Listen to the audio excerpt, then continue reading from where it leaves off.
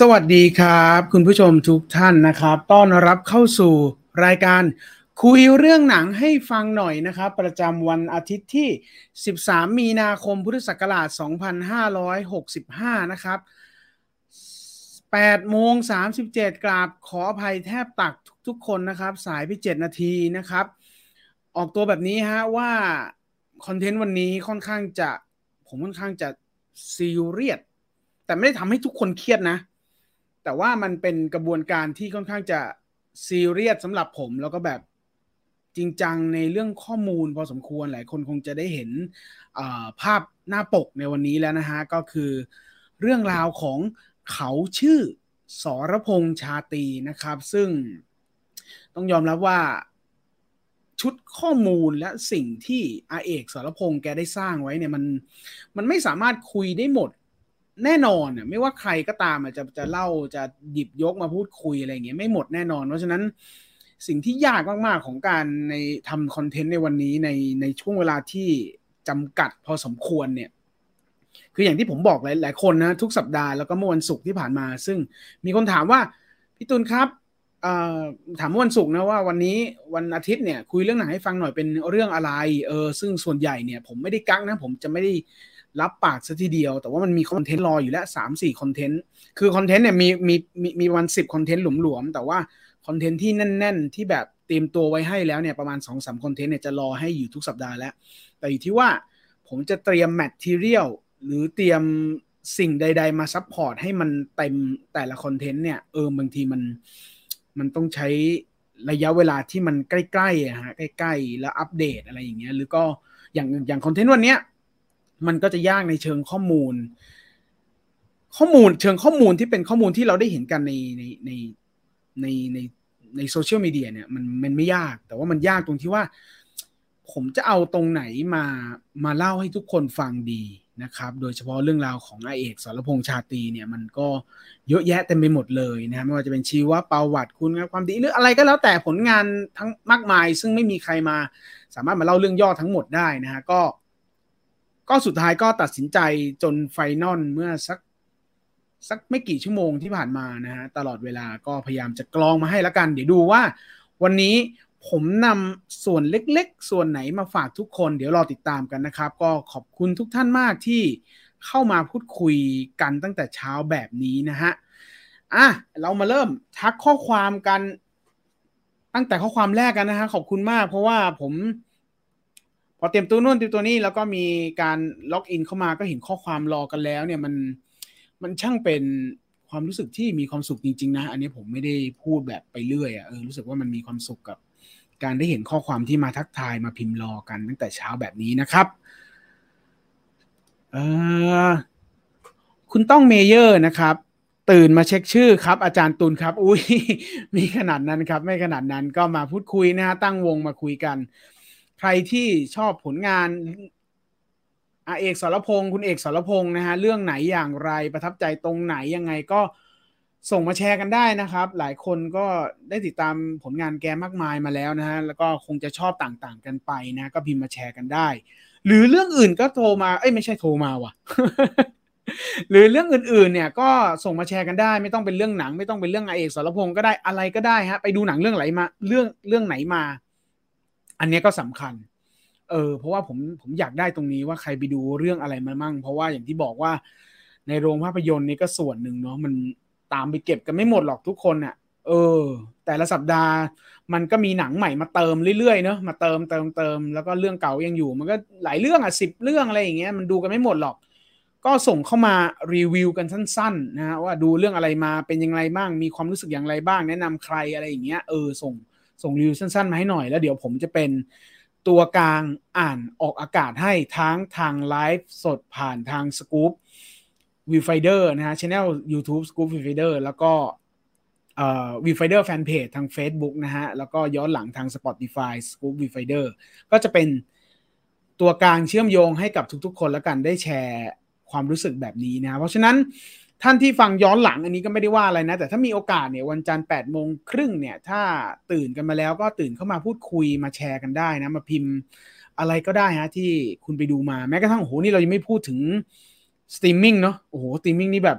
ไม่หวั่นไม่ไหวแล้วมันเรื่องอะไรยังไงบ้างก็อันไหนที่แบบดูแล้วอุ้ยไม่หนุกเลยบายบายอะไรอย่างเงี้ยก็ส่งมาแชร์กันได้แต่ว่าเอาเป็นเรื่องที่สนุกก็ได้เรื่องนี้สนุกอย่าได้พลาดเชียวอะไรอย่างเงี้ยก็ส่ง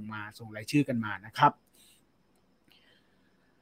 สวัสดีครับพี่ตูนมารอฟังครับผมขอบคุณมากครับคุณซูเปอร์แดดดีนะครับมีงูอยู่มีงูอยู่ในรองเท้าบูทของฉันนะมอร์นิ่งครับพี่ตูนนะคุณเทเชอร์ฮันเตอร์นะก็เป็นไดอะล็อกของวูดดี้เนาะวูดดี้นะที่คุณเอกสรพงษ์ชาตรีก็ได้ฝากผลงานเอาไว้ใน Toy Story นะครับก็ไปติดตามชมติดตามฟังกันได้นะทาง Disney Plus นะครับก็มี3 ภาคกับอีก1 ภาคพิเศษนะฮะแล้วก็ภาค 4นี่เราก็น่าจะไม่ได้ยินเสียงของคุณสรพงษ์แล้วนะฮะก็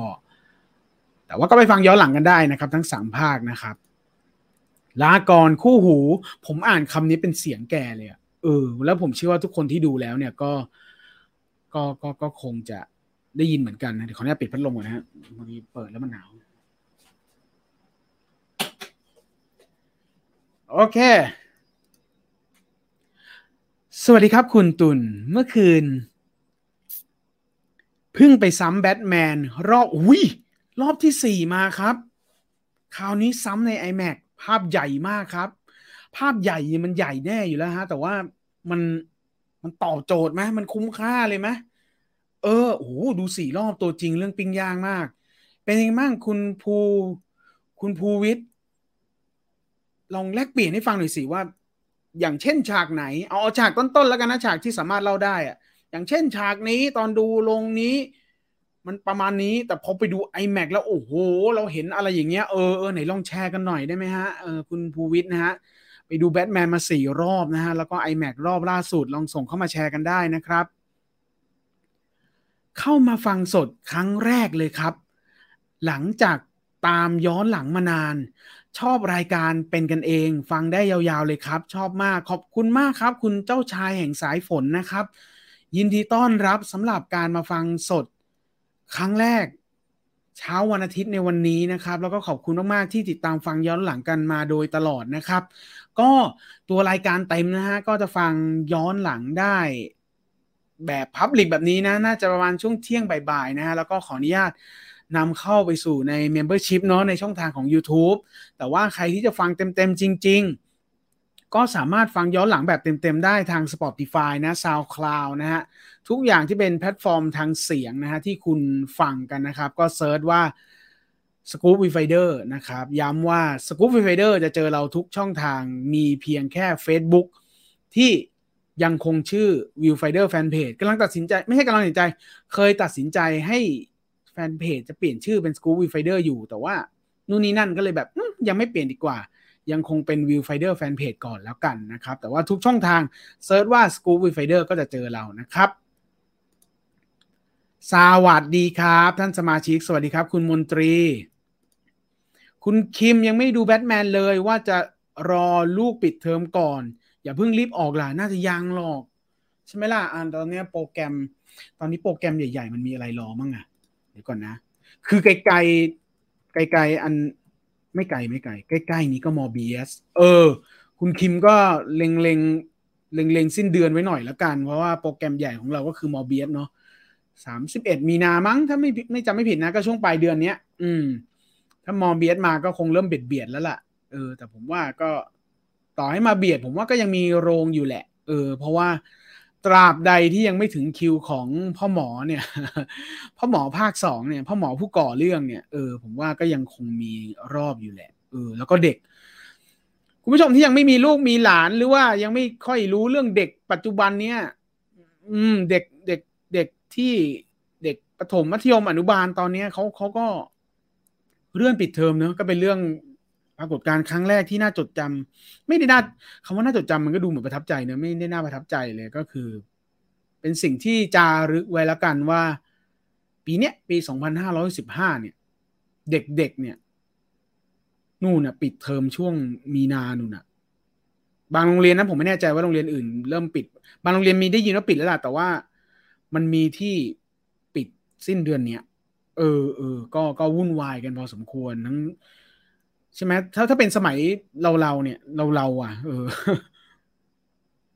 ถ้าเป็นสมัยเราเนี่ยก็จะแบบอุ้ยกลางมีนานี่ก็เตรียมกระโดดโลดเต้นกันแล้วเนาะแล้วก็ใครที่จบม.3จบม.6แม้กระทั่งจบป.6อ่ะก็ต้องเตรียมไปสอบแล้วมันก็จะแบ่งพาร์ทกันชัดเจนเนาะมันจะมีรอยต่อกันนิดเดียวแหละแต่ส่วนใหญ่จะแบบสอบไฟนอลที่โรงเรียนเสร็จแล้วก็เตรียมตัวสอบต่ออะไรอย่างเงี้ยแต่กลายเป็นว่าในปีนี้วุ่นวายเชียในขณะที่กำลังเรียนอยู่ด้วยนะยังไม่สอบในโรงเรียนเนี่ยก็ต้องไปแข่งกันสอบเข้าที่อื่นกันอีกอะไรอย่างเงี้ยก็น่าเห็นใจนะฮะน้องๆหนูๆยุคนี้แต่ที่น่าเห็นใจไปกว่านั้นก็คือผู้ปกครองนั่นแหละก็เอาใจช่วยในทุกๆด้านแล้วกันนะครับก็มาให้กำลังใจกันสำหรับเช้าวันอาทิตย์วันนี้นะฮะก็ทุกๆเรื่องนะฮะส่งมาแชร์ส่งมา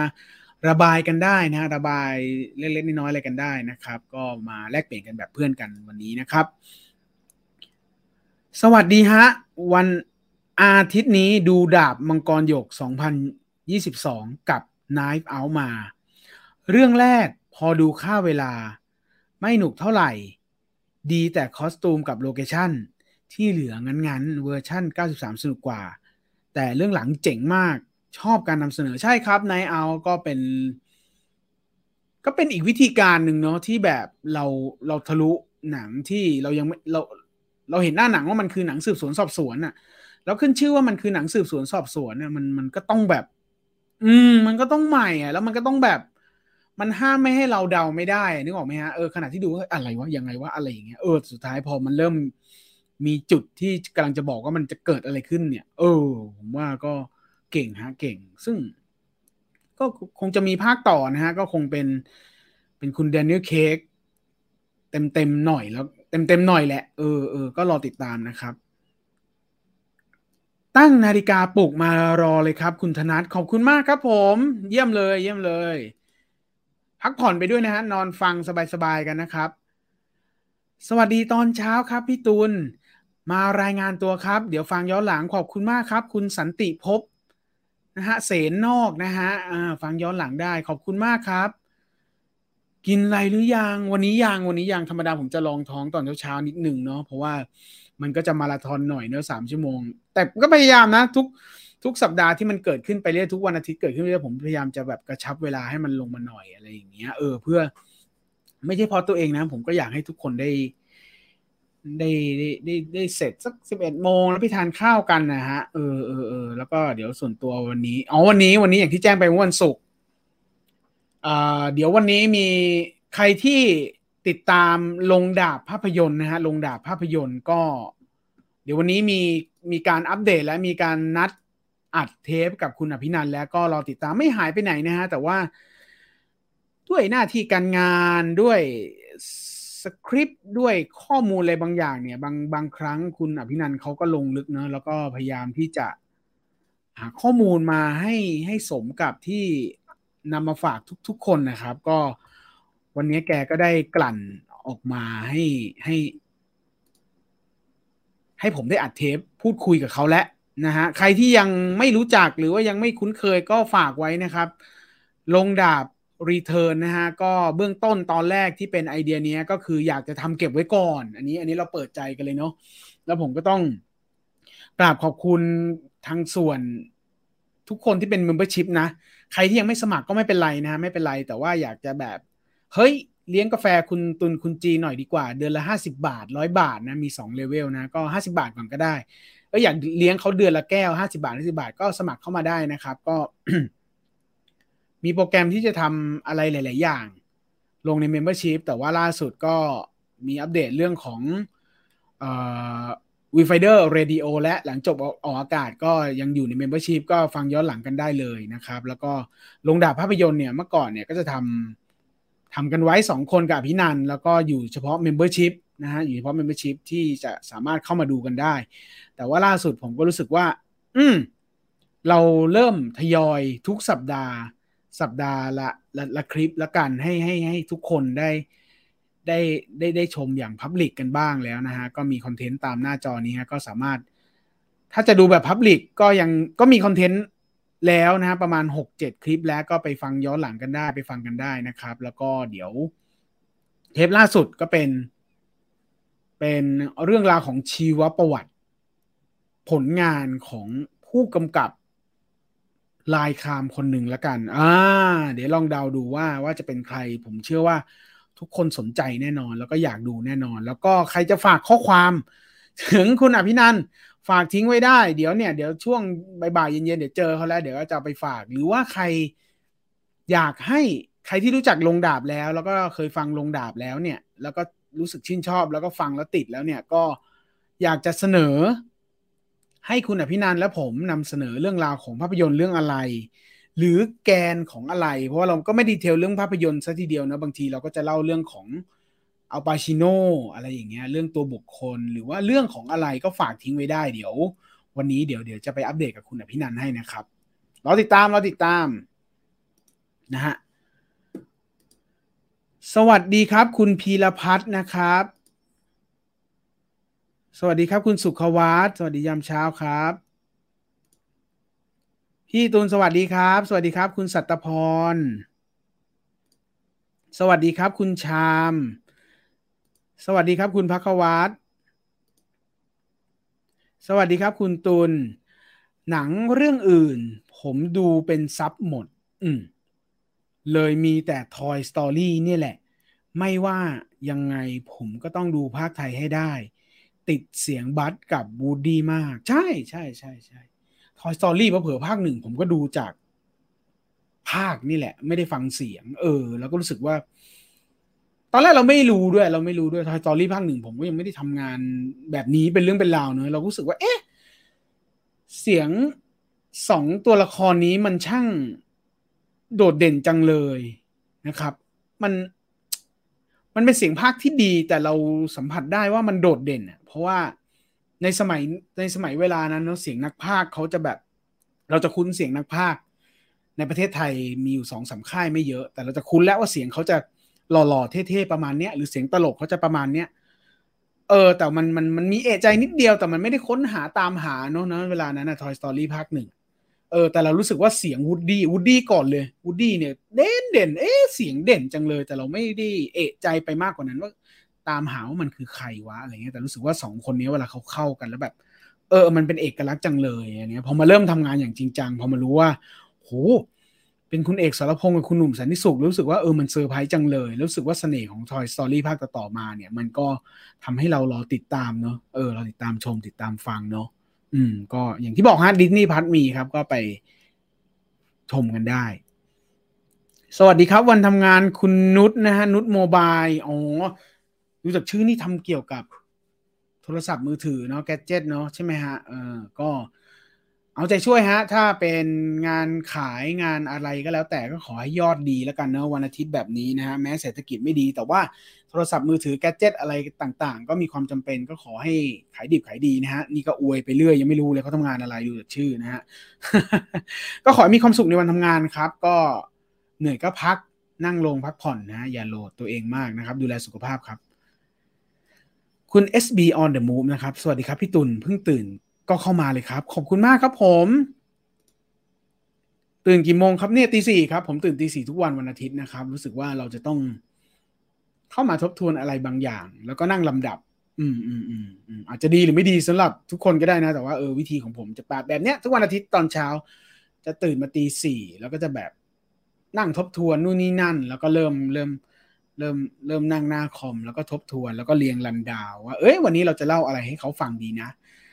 ทุกคนจะได้ประโยชน์อะไรกลับไปนะทุกคนจะได้ความบันเทิงอะไรกลับไปนะทุกคนจะได้รับเรื่องราวอะไรจากเราไปหรือว่าอะไรใหม่ๆกลับไปอะไรอย่างเงี้ยฮะหรือทุกคนอยากจะมาระบายอะไรกับเราอะไรอย่างเงี้ยนะฮะตื่นมาทำงานไปฟังไปครับครับขอบคุณมากครับคุณทศพรนะฮะรอตั้งแต่8 โมงเช้าเลยครับยินดีคุณยินดีนะครับขอบคุณมากครับผมจ่าแรมล่ะครับชิงชังครับพี่ตุลที่อาเอกเล่นเป็นพ่อตาเกลียดพระเอกครับครับผมเอ่อวันนี้ผมชอบมันมันเป็นคาแรคเตอร์ของคุณคิมแล้วนะ เช้ามาถ้าคุณไม่พิมพ์อาหารเช้าของคุณนี่มีเครื่องแล้วนะนะฮะวันนี้กินก๋วยจั๊บน้ำข้นเครื่องในเพียบแม่มันแน่นๆเนาะคุณต้องมีอะไรกับหมูกรอบแน่เลยคุณคิมครั้งที่แล้วก็โจ๊กหมูกรอบผมจำได้งวดนี้ก๋วยจั๊บน้ำข้นผมเชื่อว่าคุณจะต้องมีหมูกรอบเป็นพระเอกของงานด้วยเหมือนเดิมแน่ๆนะครับใครทานอะไรมาบ้างแนะนำกันได้นะครับผีหัวขาดใช่เปล่าคุณพระสุพรนะครับใช่อันนี้ก็เป็นข้อมูลที่ก่อนหน้านี้ผมก็เตรียมมานะแต่ว่า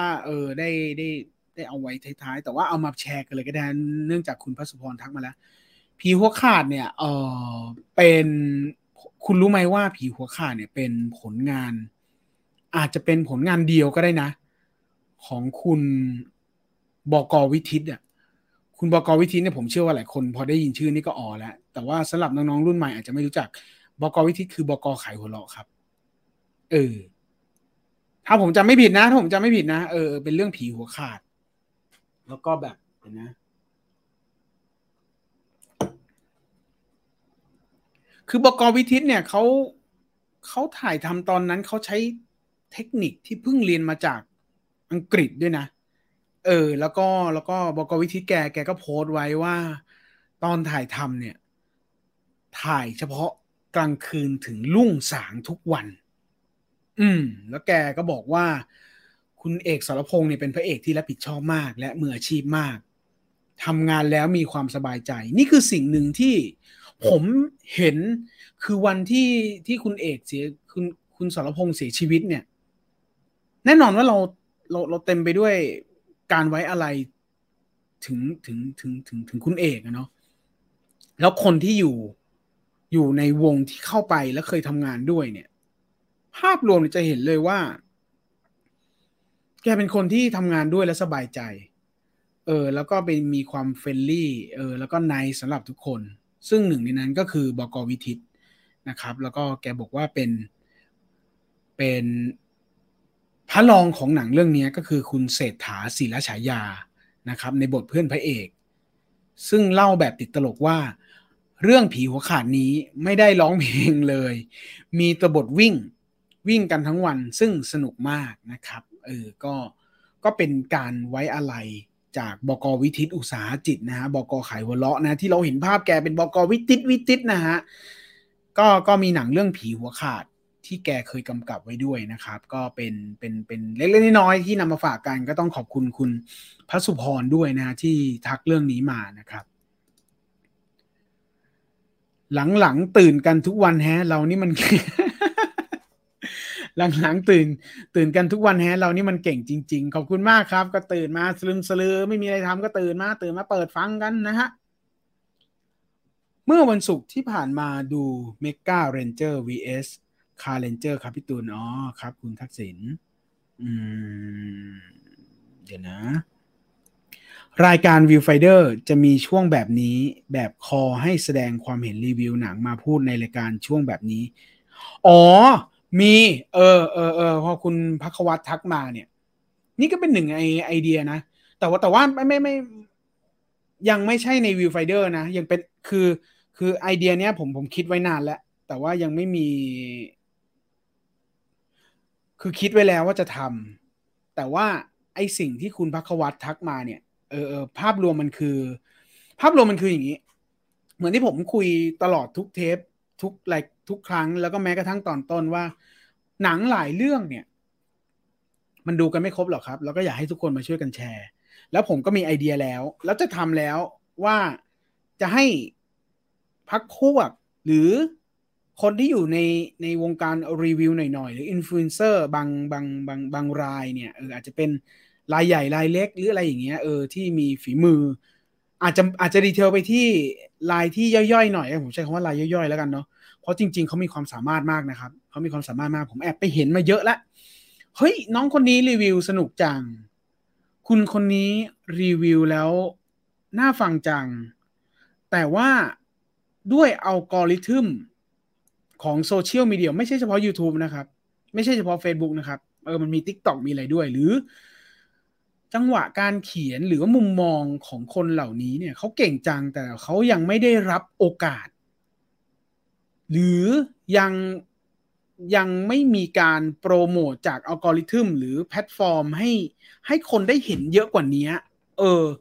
ซึ่งผมก็มองแล้วล่ะมองไว้นานแล้วว่าจะนำคนเหล่านั้นน่ะมาช่วยกันรีวิวแต่ว่ากำลังหารูทีนที่มันไม่แบกไปกว่านี้หารูทีนที่มันโฟลว์นึกออกไหมฮะผมติดเงื่อนไขตรงนี้อยู่ก็เลยยังไม่ทำแต่ทำแน่ฮะทำแน่ผมรู้สึกว่ามันจะเพิ่มความหลากหลายเข้ามาอีกนะฮะเช่นหนังกอไก่กำลังฉายอยู่แล้วโอ้โหคุณอลิศพี่ต่อคุณจีนคุณอภินันท์แม้กระทั่งผมไม่มีโอกาสได้ดูหนังเรื่องนี้จริงๆว่ะมันเงื่อนไขมันเฉียวไปหมดแล้วทุกคนก็รีเควสกันมาโดยตลอดเฮ้ยงั้นเรามีอินฟลูเอนเซอร์เจ้าน้อยๆเก่งๆเยอะไปหมดเลยเราเชิญเขาเหล่านั้นมาช่วยกันจอยดีกว่าแล้วทุกคนจะรู้จักเขาแล้วก็ตามไปฟังรีวิวเขาผมอยากให้ทุกคนกระจายได้เห็นความสามารถของคนเหล่านั้นเดี๋ยวเร็วๆนี้คงจะทำฮะเดี๋ยวขอหารูทีนที่มันลงตัวก่อนแต่จะเกิดขึ้นเร็วนี้แน่นอนฮะมีการพูดคุยแล้วมีการพูดคุยแล้วด้วยนะครับสรพงษ์เนี่ยนึกถึงหนังกลางแปลงเดินสายสมัยก่อนฟิล์มคงหายไปเยอะเสียดายใช่ครับก็ต้องส่วนตัวก็ต้องเท่าที่เราทำกันได้นะก็สนับสนุนทุกอย่างที่เป็นกิจกรรมของหอภาพยนตร์เท่าที่เราช่วยกันได้ละกันผมไม่ได้บอกโอ้โหทุกคนแห่ไปใช้บริการหรือไปหอภาพยนตร์กันเถอะอะไรเงี้ยแต่ผมนึกออกอันดับหนึ่งแล้วกันไม่ใช่แค่นึกออกอันดับหนึ่งก็คือหอภาพยนตร์นั่นแหละที่เป็นหน่วยงานที่ดูแลเรื่องนี้อยู่นะครับแล้วก็มันก็อาจจะไม่หายทั้งหมดนะแต่มันจะคือแมททีเรียลทั้งหลายที่ไปอยู่ในมือหอภาพยนตร์แล้วผมว่าเขาก็มีวิธีการเก็บที่ดีแล้วล่ะถ้ามันไม่ได้หายก่อนหน้านั้นนะอย่างนางสาวสยามหรืออะไรอย่างเงี้ยหรือบางเรื่องที่มันหายไปแล้วผมว่าอาจจะไม่เยอะก็ได้มั้งไม่รู้อันนี้เดาแบบมั่วๆเลยนะแต่ว่าอะไรที่ไปอยู่ที่ในมือหอภาพยนตร์แล้วเนี่ยก็ผมว่าก็คงจะอยู่อีกนานเท่านานแล้วก็ด้วยเทคโนโลยีทุกวันนี้อนาคตเดี๋ยวเขาคงจะมีการทรานสเฟอร์มั้งอันนี้เดาเอานะถ้าถ้างบมันมีมากขึ้นผมว่าผู้บริหารยุคปัจจุบันหรือที่ผ่านมาทั้งหมดเนี่ยเท่าที่ผมเห็นและรู้จักแล้วก็อ่านตามผลงานมาเนี่ยทุกคนเก่งหมดเลยครับแล้วก็มีไฟในการทำงานให้กับหอภาพยนตร์นะฮะแล้วก็แต่ว่าจะมีเขาเรียกอะไรจะมีนโยบายอะไรก็คราวนี้ก็อยู่ของแต่ละคนแต่ละยุคสมัยแล้วก็ให้กำลังใจดีกว่าให้กำลังใจแล้วกันนะถ้ามันมีกิจกรรมอะไรของหอภาพยนตร์หรือว่าบทความดีๆนะก็ฝากแชร์แล้วก็กระจายต่อๆกันไปแล้วกันครับฉากแบทโมบิลครับเสียงนี้จัดเต็มเลยใช่ฉากแบทโมบิลเสียงนี่เขาแน่นอนจริงเนาะนอกเหนือจากซาวด์แทร็กแล้วเนี่ยเสียงประกอบอะไรเขาก็แน่นอนจริงๆสำหรับแบทแมนนะครับยังไม่ตื่นครับรอดูย้อนหลังขอบคุณมากครับคุณป้อมนะฮะคุณตุลเห็นโปสเตอร์16ห้าวมั้ง16ห้าว18เดือดหรือยังครับเป็นหนังใช่เป็นแน็กชาลีมั้งฮะแน็กชาลีเนาะพี่ตุลคิดว่าองค์บาก2กับ3และต้มยำกุ้ง2สนุกไหมครับต้องบอกตรงๆว่าถ้าเราเอาองค์บาก1กับต้มยำกุ้ง1ตั้งแล้วเอาองค์บาก2 3แล้วต้มยำกุ้ง2มาเทียบเนี่ยภาคต้นเขาดีกว่าอยู่แล้วฮะภาคต้นสนุกมากอยู่แล้วนะฮะแต่ว่าก็ต้องให้กำลังใจฮะให้กำลังใจโดยเฉพาะองค์บากทั้ง2 ภาคแม้กระทั่งต้มยำกุ้ง2ด้วยผู้กำกับผู้สร้างเนี่ยเขาก็พยายามจะต่อยอดนึกออกไหมฮะอันนี้มุมของผมนะในมุมของผมนะ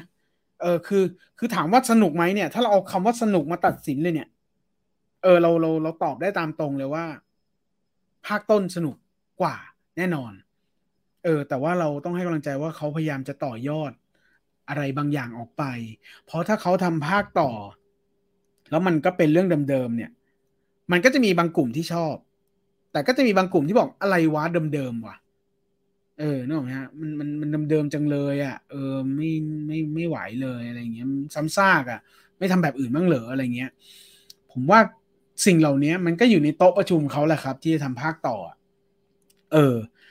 แล้วเขาก็คงตัดสินใจที่จะออก จากกรอบเดิมอ่ะซึ่งมันก็เป็นอย่างที่เราเห็นแหละแล้วก็ทีเนี้ยชอบมากชอบน้อยก็อยู่ที่รสนิยมแล้วฮะแต่ผมว่างานสร้างงานอะไรเขาก็ตั้งใจแหละแล้วก็คงเพิ่มงบมากมายแหละฮะใช่ไหมทุกคนก็จะทราบดีว่าภาคต่อของทั้งสองเรื่องนี้มันมีอะไรที่เราเห็นแล้วล่ะว่าเขาเพิ่มงบอ่ะเขาเพิ่มงบเขาอัดงบเพิ่มเพื่อให้มันออกไปอีกอ่ะแล้วมันใหญ่ออกไปอีกอ่ะแต่ว่ามันอาจจะแล้วแต่คนแล้วว่าเราดูแล้วรู้สึกยังไงกับสิ่งเหล่านั้นเมื่อวันเสาร์ที่ผ่านมาดูคดีดังต้องปราบเข้ากับสถานการณ์อ๋อครับสวัสดีครับพี่ตุล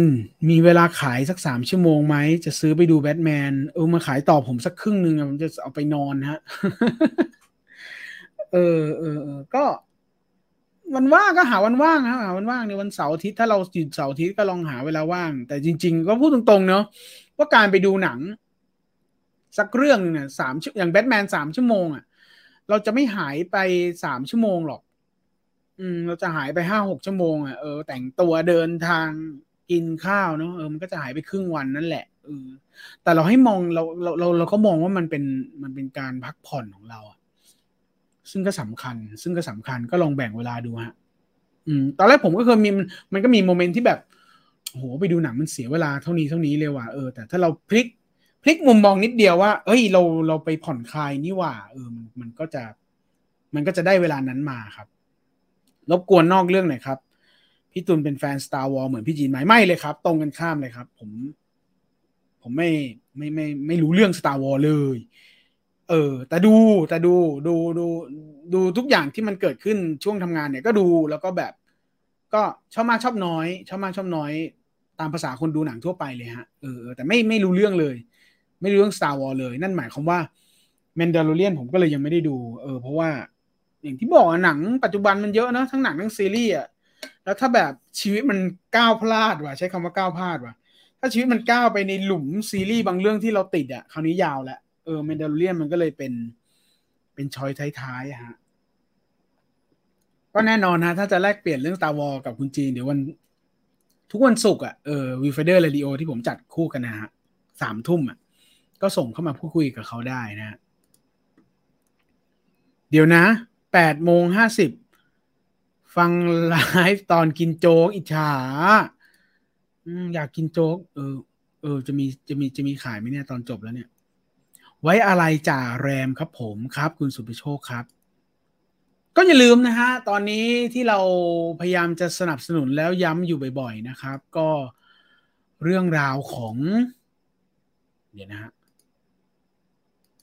เรื่องราวของสารวินนะครับสารวินที่ผมพยายามจะเปิดหน้าเพจวีไฟเดอร์แต่ดันไปเปิด Facebook ตัวเองแล้วก็หาไม่เจอดูคนเรามันเบอร์ขนาดไหนครับอันนี้พูดไปก่อนเลยก็ได้นะฮะก็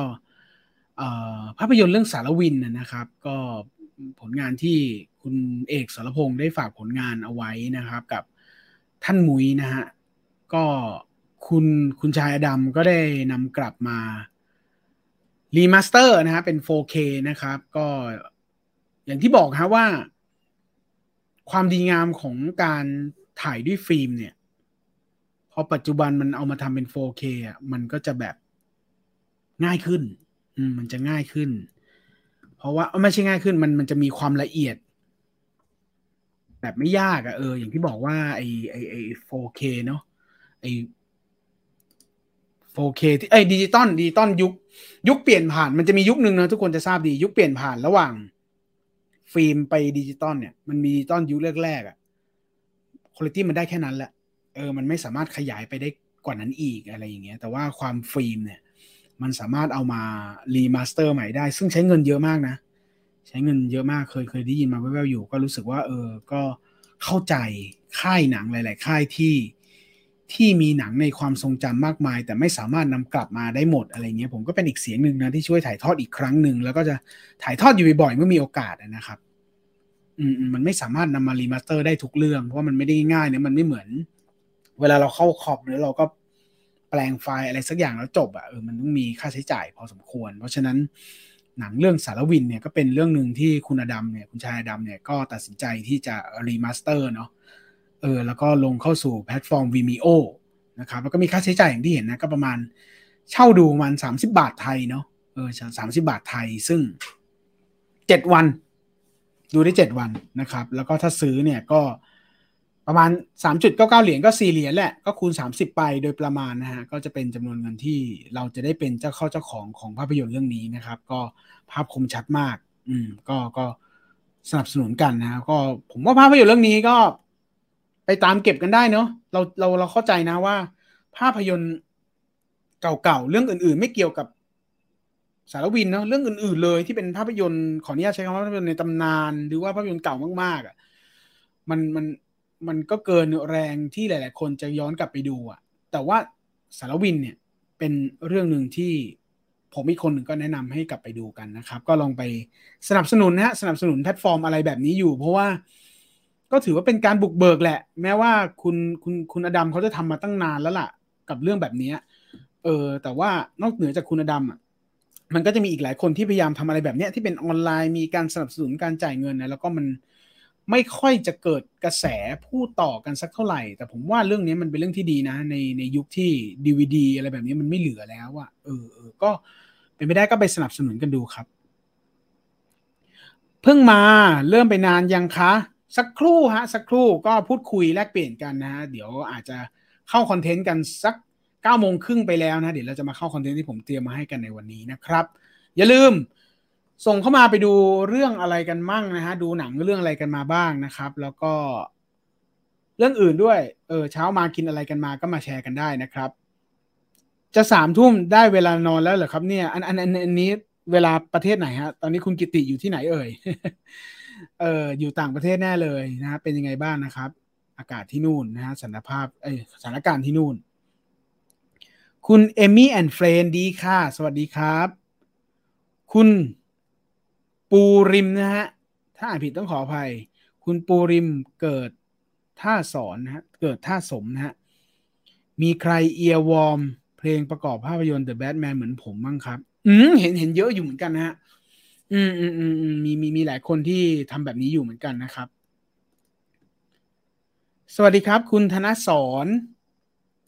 Good Morning ครับคุณพยศักดิ์นะครับทักทายครับคุณธนกรสวัสดีครับคุณตุลเมื่อวานเข้าไปดูเฟดเอลย่ามาดูไม่รู้เรื่องเลยเพิ่งรู้ว่าต้องไปเก็บซีรีส์ก่อน3 ซีซั่นใช่ก็เขาทำเพื่อมาซัพพอร์ตแฟนด้วยเนอะส่วนหนึ่งเนาะก็ไปต้องไปดูกันย้อนหลังหน่อยเนาะเหมือนเป็นการรวมตัวละครเนาะใช่ไหมฮะใช่ไหมเป็นการตัวละครสวัสดีครับพี่ตูนตื่นมาเจอเสียงพี่เลยขอบคุณมากครับคุณซุปเปอร์เต้นะครับเสียงภาค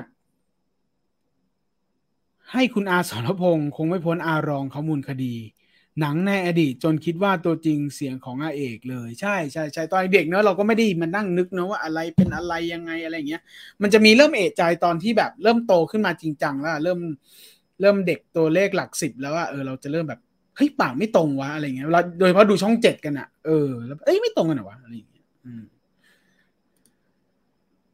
สรุปคุณตูนได้ไปบริจาคเลือดมาหรือยังเร็วๆนี้ฮะเร็วๆนี้ยังหาเวลาไม่ได้เลยครับแต่มีความมุ่งมั่นมาก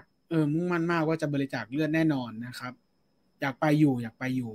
คิดว่าไปแน่นอนแต่เดี๋ยวหาเวลาแล้วก็คือบางทีเวลามันได้แต่พอถึงวันใกล้ๆปุ๊บนอนน้อยว่ะมันติดอย่างเดียวเลยฮะเดอะสเน็กมันมากคุณกัสมาสเตอร์อันนี้แดกดันหรือเปล่าเออหรือมันมากจริงๆช่วงนี้ร้อนมากๆที่บ้านไม่มีแอร์นี่ร้อนสุดๆเลยครับไม่รู้เมษาจะขนาดไหนมันร้อนขึ้นทุกปีเลยบอกได้แค่ว่าโลกร้อนก็พอรู้แต่โรคไม่รู้คือตูร้อนแม่พ่อสมบัติสำนวนอาบน้ำแหละอืมอาบน้ำช่วยได้แหละอาบน้ำลาดไปอ่ะ2-3 ขันขันวะอืมตอนนี้มีฝักบัวกันหมดแล้วมั้งวันหยุดพี่ยังตื่นตี 4ผมนี่เพิ่งตื่นเลยครับซักผ้าไปฟังพี่ตุลไปขอบคุณมากครับคุณอะอะเคธนะนะฮะอะเคอ่านผิดขออภัยอ่านผิดแน่เลยอ่ะ คุณเอกธนะคุณเอกธนะโทษขออภัยครับคุณเอกธนะนะครับชิงชังเป็นละครของ Exact ครับอ๋อคุณเอกเล่นเป็นพ่อตาเนาะเหมือนจำได้ว่าพี่ตุลชอบรีพาย1988ถ้าจำผิดขออภัยมีซีรีส์แนะนำ25 21สื่อเกาหลีนิยามให้เป็นรีพาย1988เป็นเรื่องเดียวกับกลุ่มวิถีชีวิตย้อนยุคตามหาความหวานใช่ใช่ครับถูกต้องหมดเลยครับคุณเทเชอร์ฮันเตอร์ขอบคุณมากนะครับที่จำซีรีส์ที่แซงทางโค้งนะฮะมาอยู่ในอันดับต้นๆของผมนั่นคือรีพาย1988นะฮะแล้วก็ถูกต้องอีกอันหนึ่งก็คือว่าผมกำลังจะเปิดดู25 21นี้ด้วยนะครับกำลังจะหาโหมดนั่งดูอยู่แต่ว่ามันมีคิวที่ต้องทำงานด้วยรออยู่ก็เดี๋ยวทำไอที่ต้องดูเพื่องานด้วยแต่ไอตัวเนี้ยผมจะดูเพื่อผ่อนคลายเลยนะครับพระเอกสตาร์ทอัพใช่ไหมใช่ใช่แหละพระเอกสตาร์ทอัพใช่ถ้าผิดต้องขออภัยแต่ใช่ฮะใช่เลยถูกต้องเลยแล้วเป็นเงื่อนไขนี้เลยคุณเทเชอร์ฮันเตอร์ขอบคุณมากที่จำได้ใครที่ยังไม่ดูรีพาย1988ก็หาเวลาดูได้แต่ก็ใช้เวลานานกันเนาะเพราะว่า20ตอนมั้ง20 ตอนแล้วก็ตอนหนึ่งก็ยาวพอสมควรสวัสดีครับพี่ตูนผมชอบคุณสรพงษ์ชาตรีเล่นบทตำรวจตัวร้ายใน18ฝนคนอันตรายใช่แล้วก็คุณตำรวจที่คุณสรพงษ์รับบทใน18ฝนคนอันตรายอ่ะเป็นตัวร้ายที่มีมิติด้วยผมพูดไปมากกว่านี้ไม่ได้เดี๋ยวมันจะสปอยก็เป็นหนังอีกเรื่องหนึ่งนะของคุณพจน์อานนท์ที่เป็นปรากฏการณ์นะที่แบบทำให้เรารู้ว่าโอ้หนังของพี่พจน์ก็มีแบบนี้แล้วมันก็เจ๋งมากด้วยนะฮะก็ของไฟสตาร์เนอะนั้นตอนนั้นนะฮะก็มีคุณตะบอยสเกาที่ตอนนั้นหุงขึ้นหม้อมากเล่นเรื่องไหนมันก็สนุกนะเป็นวัยรุ่นลุยๆก็เป็นเรื่องที่ไปตามเก็บกันได้นะ18ฝนคนตรายแล้วก็มีฉากสะเทือนใจอยู่พอสมควรก็เป็นหนังเป็นหนังอีกเรื่องหนึ่งที่ดีมากแต่ผมอาจจะไม่ได้ดูบ่อยเพราะว่ามันมีฉากสะเทือนใจอยู่นะครับแล้วก็คุณสรพงษ์ชาตรีเป็นตำรวจนะครับแล้วก็มีมิติพอสมควรแล้วก็มีเซอร์ไพรส์ในตอนจบหน่อยๆด้วยนะครับทันไลฟ์ครับเย่คุณอย่าหาทำชาแนลนะครับขอบคุณมากครับพี่ตุลชอบ The Batman ไหมครับฟังแต่ความรู้สึกพี่จีนอยากฟังมุมมองพี่ตุลอืมไม่แย่และให้กำลังใจแล้วก็อยู่ในโหมดชอบไหมอยู่ในโหมดชอบอยู่ในโหมดชอบแล้วกันถ้ามันจะต้องตัดสินว่าชอบกับไม่ชอบนะถ้ามันตัดสินว่าชอบไม่ชอบผมชอบแบทแมนและผมให้กำลังใจและผมอยากดูภาคต่อและแน่นอนว่าซีรีส์ที่ตัวนำจะเป็นเพนกวินเนี่ยทาง HBO เนี่ยรอดูนะที่เหตุการณ์มันจะเกิดที่อาคัมเนาะนั่นแหละก็รอดูแล้วให้กำลังใจแล้วเชื่อว่าอาจจะเป็น Batman Coming of Age ของแมดรีฟถ้ามีโอกาสได้ทำไปเรื่อยๆสักอย่างน้อย3 ภาคเราจะได้เห็นการเจริญเติบโตของบรูซเวย์นแน่นอนเพราะว่า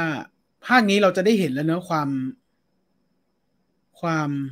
ผมพูดคำว่าความบ้งความพลาดความไร้วุฒิภาวะบางจุดของคาแรคเตอร์บรูซเวย์นภาคเนี้ยเราเห็นแล้วล่ะว่าผู้กำกับจะแสดงให้เห็นว่ามันมีจุดพลาดไปหมดเลยของไอเวนเนี่ยเออมันพลาดไปหมดเลยแล้วผมมีความคาดหวังว่าภาคต่อเนี่ยเขาจะเจริญเติบโตแน่นอนแล้วเราก็จะได้เห็นเรียลลิตี้อะไรบางอย่างที่เรียลลิตี้ก็เวอร์ไปเราจะได้เห็นการเจริญเติบโตของบรูซเวย์นก็รอติดตามอยู่ครับแต่เราจะตั้งโหมดถูกแล้วไงเราตั้งโหมดถูกแล้วว่าเราจะไปดูความสอบสวนเนาะก็ต้องไปแบบนี้แหละฮะคือแค่อย่าไปพลิกกลับมาเป็นฮีโร่พอแล้วเราจะได้รู้แล้วว่าแบทแมนที่เป็นหน้าโรเบิร์ตแพตตินสันแล้วก็เป็นฝีมือแมตต์รีฟเนี่ยมันจะได้ดูแนวนี้เราจะตั้งใจตั้งตัวถูกแล้วอย่างที่ผมบอกไว้ว่าตอนดูตอนแรกตั้งโหมดไปไม่ผิด แต่ไม่นึกว่าจะเป็นแบบนี้อะไรอย่างเงี้ยแต่พอถึงจุดต้นเรื่องบางจุดผมปรับโหมดทันแล้วก็ดูสามารถเอนจอยกับมันได้แต่ว่ามันก็เป็นความผิดของผมเองที่ไปเอาดาร์กไนท์ตั้งไว้ด้วยพอออกมามันก็เลยแบบมีจังหวะแกว่งนิดนึงถ้าเราเอาดาร์กไนท์เป็นตัวตั้งเนาะเป็นตัวตั้งแต่ว่าหนังของผมจะไม่ใช้ภาพรวมของโนแลนผมบอกกับเพื่อนพักพวกไปแล้วเพื่อนก็ถามว่าชอบไหมผมก็เลยบอกว่าอย่างนี้ถ้าเอาบิกิน1ดาร์กไนท์2ดาร์กไนท์ไลท์3เนี่ยแบทแมนภาคนี้อันดับ1ของผมคือดาร์กไนท์คือโจ๊กเกอร์ฮิทเลเจอร์อยู่อันดับ1แล้วแบทแมนอันนี้อยู่อันดับ2อันดับลงมาคือบิกินกับเบนดาร์กไนท์ไลท์แบบนี้ดีกว่าแบทแมนช่องไหนครับที่ช่องรีวิวที่พี่พูดถึงดิผมตามไปครับไม่เชิงเป็นช่องฮะไม่เชิงเป็นช่องผมเห็นเขาเป็นอินฟลูเอนเซอร์หลายๆที่ก็ยังไม่โฟกัสว่าช่องไหนเป็นหลักเลยฮะเขามีหลายคนที่แต่เขาไม่ได้รวมกลุ่มกันเป็นเอเวนเจอร์นะผมก็ไปเห็นตามตรงนู้นตรงนี้ตรงนั้นน่ะแม้กระทั่งไม่ได้ทำช่องไม่ได้มีช่องทางอะไรเลยแต่เราเห็นแล้วล่ะว่างานเขียนตรงนี้เขาก็เจ๋งนี่หว่าอะไรแล้วถ้ามาคุยกันจะสนุกไหมวะก็เดี๋ยวคงเป็นการชวนคุยแหละ อนาคตเร็วๆนี้ฮะเดี๋ยวหาจุดลงตัวแล้วเดี๋ยวนำจะนำมาเป็นเซกชันเพิ่มให้ละกันเป็นเซกชันหนังเรื่องนี้ขอกันมาเยอะมากเดี๋ยวให้คุณคนนี้เข้ามาช่วยรีวิวให้ฟังดีกว่ามันกำลังจะออกแล้วก็แบบยังไม่มีใครพูดถึงสักทีอะไรเงี้ยก็เดี๋ยวมาคุยกันได้อะไรแบบนี้นะฮะแต่หารูทีนให้ตัวเองก่อนเดี๋ยวพอคือถ้าผมเริ่มคิกออฟทำแล้วอ่ะถ้ามันไม่จำเป็นผมก็จะไม่หยุดไงแต่กลัวว่าพอทำไปแล้วเนี่ยมันจะกลายเป็นว่าผมจะไม่เหลืออะไรเลยไม่เหลือเวลา ไปทำอย่างอื่นเลยอะไรอย่างเงี้ยมันจะกินเวลาเข้ามาอีกอะไรอย่างเงี้ยพยายามหาสเปซให้กับตัวเองอยู่นะฮะรอนิดนึงฮะรอนิดนึงแต่ทำแน่สัญญาแล้วเป็นสิ่งแรกๆในลำดับถัดไปที่จะทำคือให้คนนู้นคนนี้มาช่วยรีวิวตื่นเช้าเนื่องด้วยอายุเยอะ เยอะครับจะนอนดึกกี่โมงถึงเวลาตื่นมันจะตื่นเองใช่ครับคุณคมคณิน ผมจะเป็นคนตื่นถ้าไม่ใช่เช้าวันอาทิตย์แบบเนี้ยตี 5ก็ตื่นแหละเออซึ่งเอาจริงๆระหว่างทางตี 3ก็มีนะตี 3ก็มีแล้วก็ดูนาฬิกาแล้วก็เหมือนเขกกระโหลกตัวเองว่ามึงจะตื่นมาทำไมมึงเพิ่งหลับไปตอนเที่ยงคืน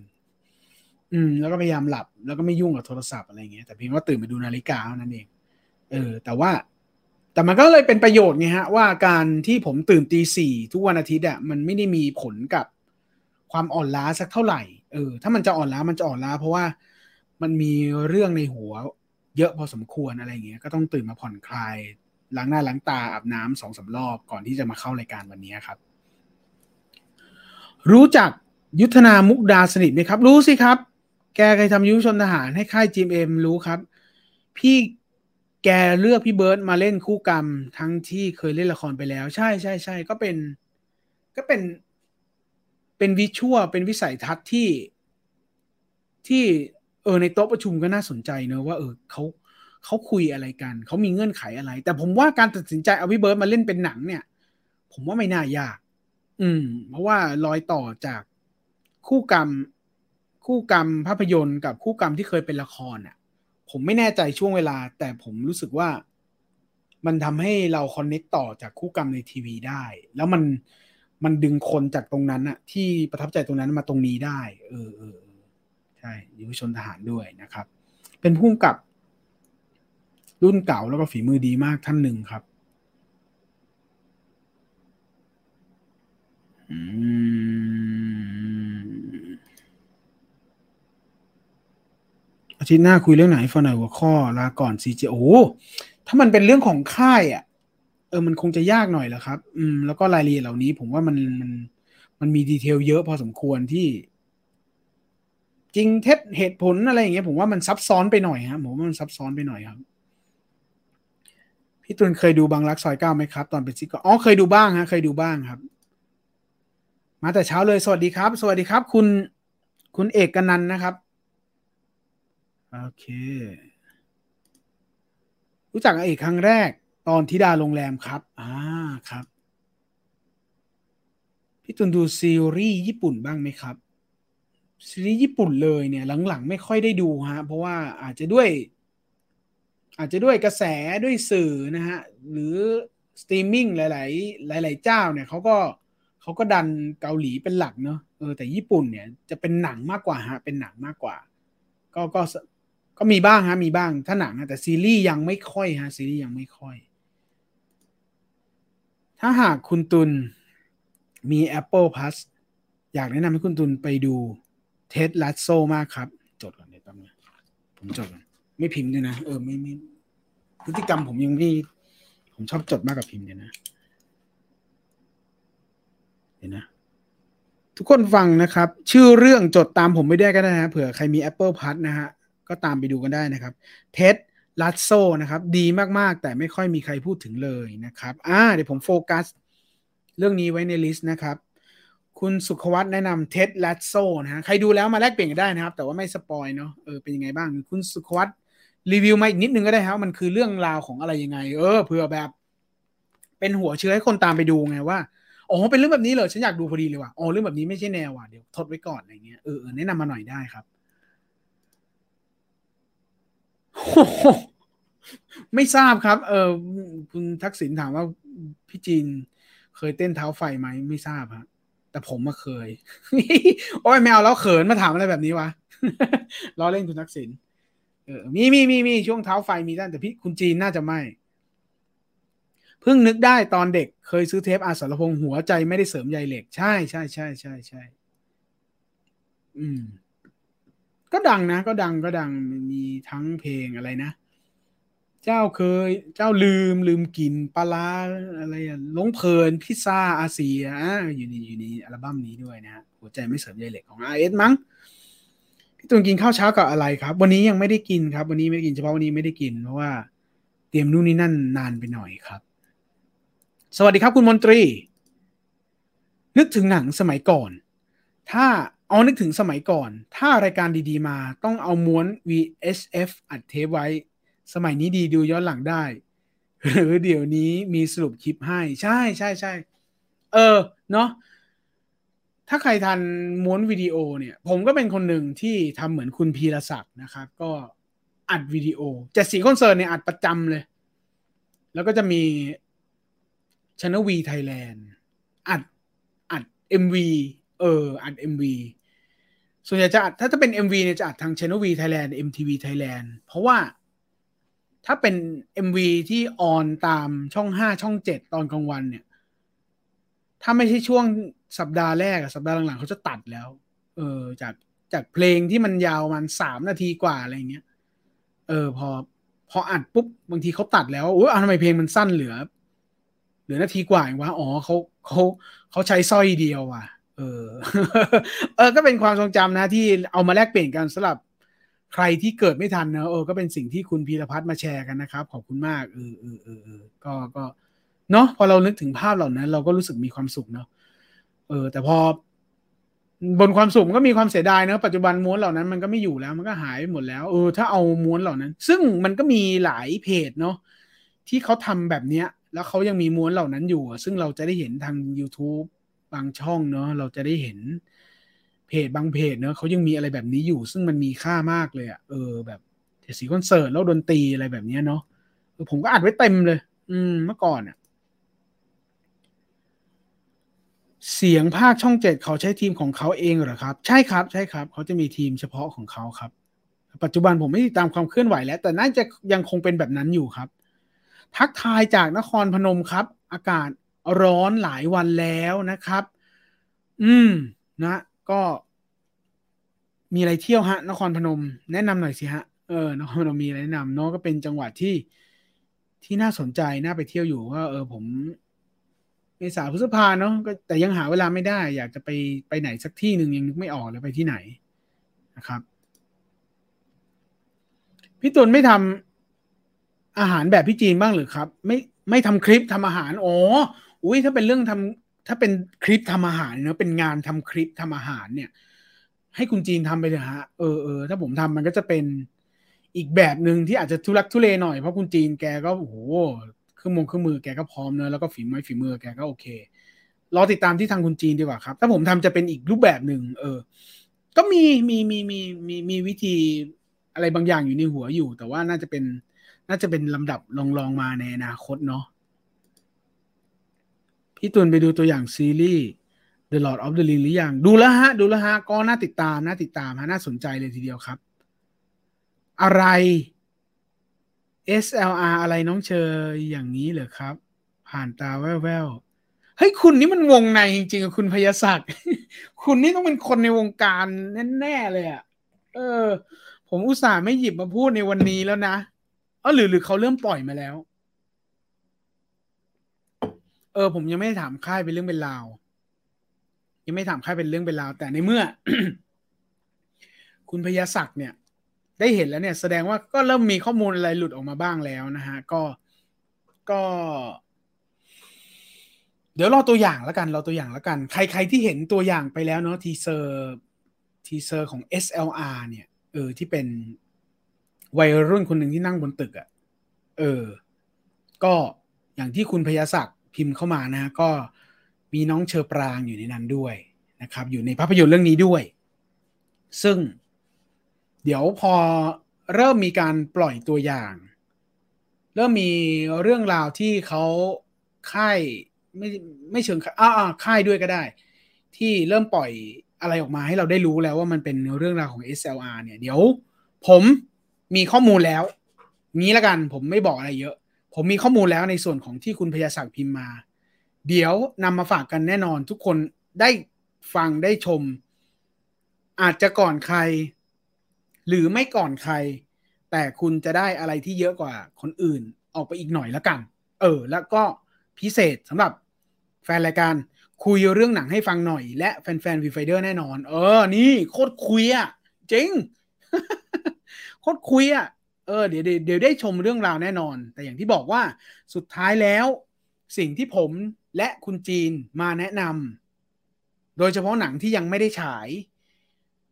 ผมไม่ได้บอกว่าทุกคนจะต้องไปดูสนุกแน่แต่ผมจะนำข้อมูลมาให้ทุกคนได้ชมได้ฟังกันผมไปได้อะไรมาผมเอามาฝากกันสุดท้ายหนังสนุกไม่สนุกหรือหนังจะถูกใจไม่ถูกใจ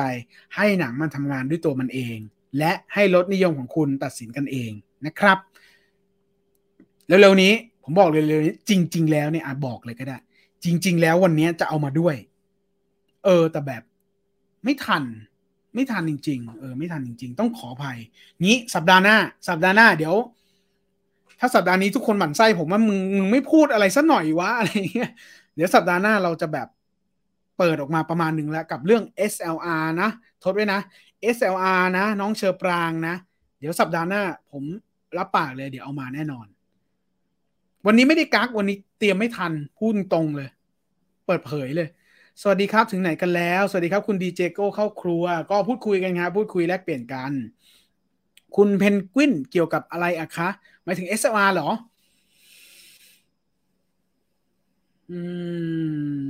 เป็นหนังน่าจะเฮอร์เลอร์เฮอร์เลอร์แล้วกันฮะแล้วก็เป็นหนัง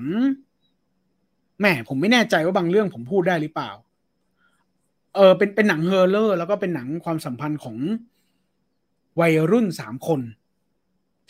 ใช่วัยรุ่นสามคนแล้วกันแล้วก็1 ใน 3 คนนั้นมีน้องเชอปรางอยู่ในนั้นแล้วก็อีกคนหนึ่งทุกคนคงได้เห็นในทีเซอร์แล้ว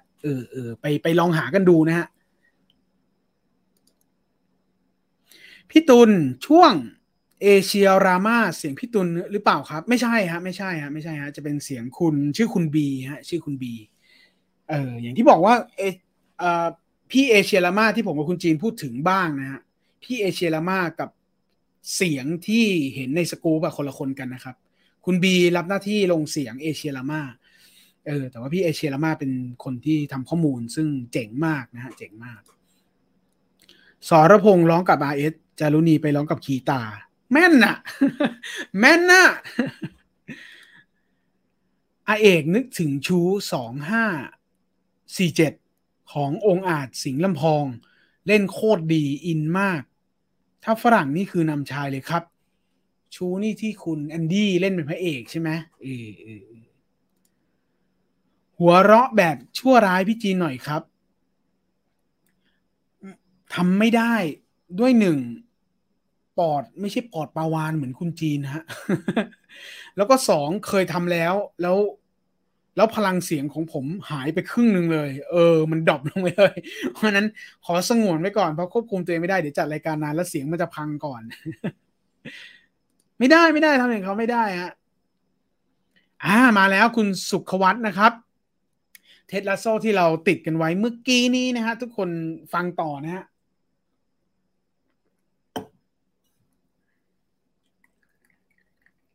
คุณสุขวัฒน์เล่าต่อว่าเท็ดลัสโซมันคือเรื่องของโค้ชอเมริกันฟุตบอล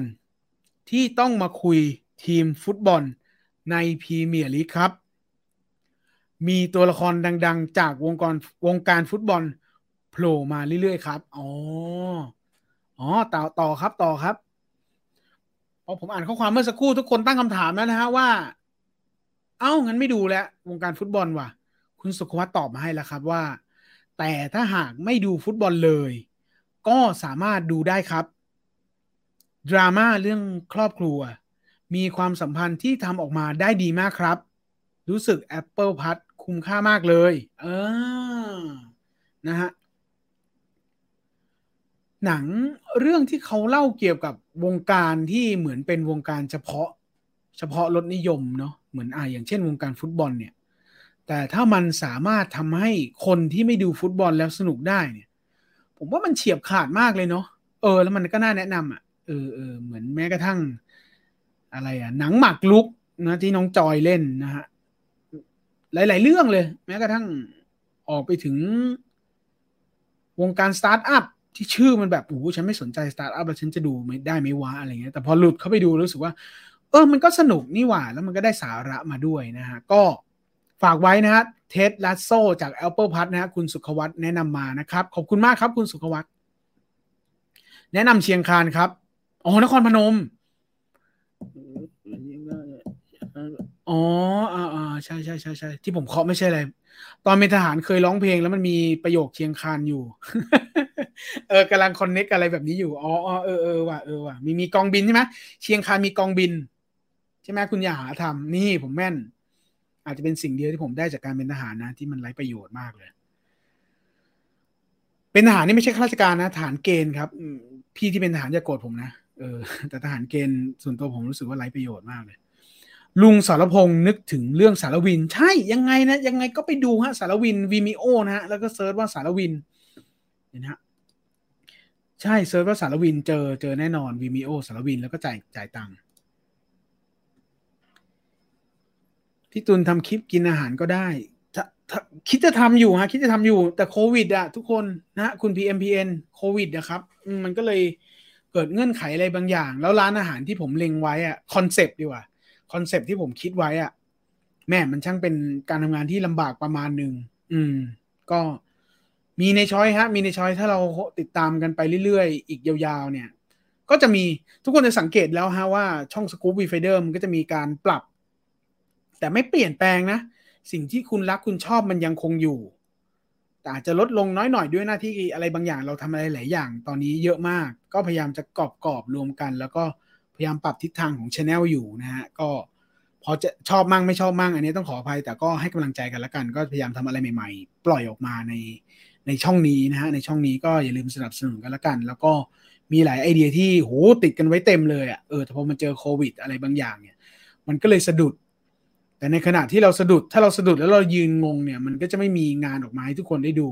ขณะที่เราสะดุดเนี่ยเราก็เลยจะต้องไหลไปทำงานอีกงานหนึ่งที่มันก็เป็นตัวเรานั่นแหละทุกคนจะได้เห็นแล้วไม่ว่าจะเป็นทั้งเมเจอร์ทั้ง Universal Music หรืออะไรก็แล้วแต่แม้กระทั่ง Story Finder Cooking อะไรอย่างเงี้ยทุกคนทราบดีว่าเราทำอะไรเหล่านั้นอยู่เยอะพอสมควรก็อย่าลืมตามไปสนับสนุนกันนะครับพี่ตุลจะปล่อยเทปที่อัดไว้ไหมครับกลุ่มม้วนวิดีโอเก่าๆที่ผมตามอยู่คึกคักพอสมควรเลยนะครับน่าสนใจเขาให้ใช่ไหมฮะเขาให้ใช่ไหมคือคือในส่วนของแต่นี้น่าพูดคุยกันนะน่าพูดคุยกันประมาณหนึ่งเลยครับเพราะว่าแต่ผมคิดไว้แต่ว่ามันก็มีติด1 2 3 4นะคือกลุ่มแต่ในกลุ่มที่เขาปล่อยอะไรแบบนี้ผมก็มีแอบเป็นสมาชิกแอบมองอยู่นะแอบด้อมมองผ่านๆอยู่นะฮะก็พยายามไล่กดไลค์อยู่เพราะชอบกลุ่มอะไรแบบนี้อยู่เหมือนกันแต่ว่า ท้ายที่สุดพอเอามาปล่อยอ่ะในโซเชียลมีเดียแม้พี่ๆเพื่อนๆเหล่านั้นที่เก็บม้วนวิดีโอพวก MV อะไรแบบนั้นน่ะเขาเป็นเจ้าของในการอัดตรงนั้นแต่สุดท้ายลิขสิทธิ์ที่มันเป็นอัลกอริทึมเสียงเพลงอันนี้ผมพูดในเฉพาะของ MV เนาะไอตัวอัลกอริทึมค่ายเขาก็เป็นต้นสังกัดอยู่ดีเอามาปล่อยก็ไม่ได้อยู่ดีเขาก็จับลิขสิทธิ์ได้อยู่ดีแต่ถ้าเป็นโฆษณาเนี่ยผมแอบเห็นอยู่นะในช anel มีคนมาปล่อยเยอะแล้วก็ผมชอบดูอยู่เหมือนกันพี่ตุนดูหนังแบบลุงบุญมีบ้างไหมครับคือหนังพี่เจ้ยเนี่ยคงเป็นในเรื่องของตอนผมได้ไปดูครั้งแรกๆตอนที่แบบโคตรไม่มีวุฒิภาวะเลยอ่ะมันก็เลยแบบเฉพาะช่วงนั้นนะเฉพาะช่วงนั้นที่ดูแล้ว2-3 ปีแรกนั้นนะมันเกิดเป็นอาการแสลงประมาณนึงว่าเอาอะไรวะอะไรอย่างเงี้ยเกิดความอึ้งอยู่แต่ว่าพอเริ่มทำงานทางนี้ก็เริ่มมีไล่เก็บบ้างครับเมื่อมีไล่เก็บเพื่อศึกษาในแง่ของงานศิลปะและเราสามารถแยกตัวได้แล้ว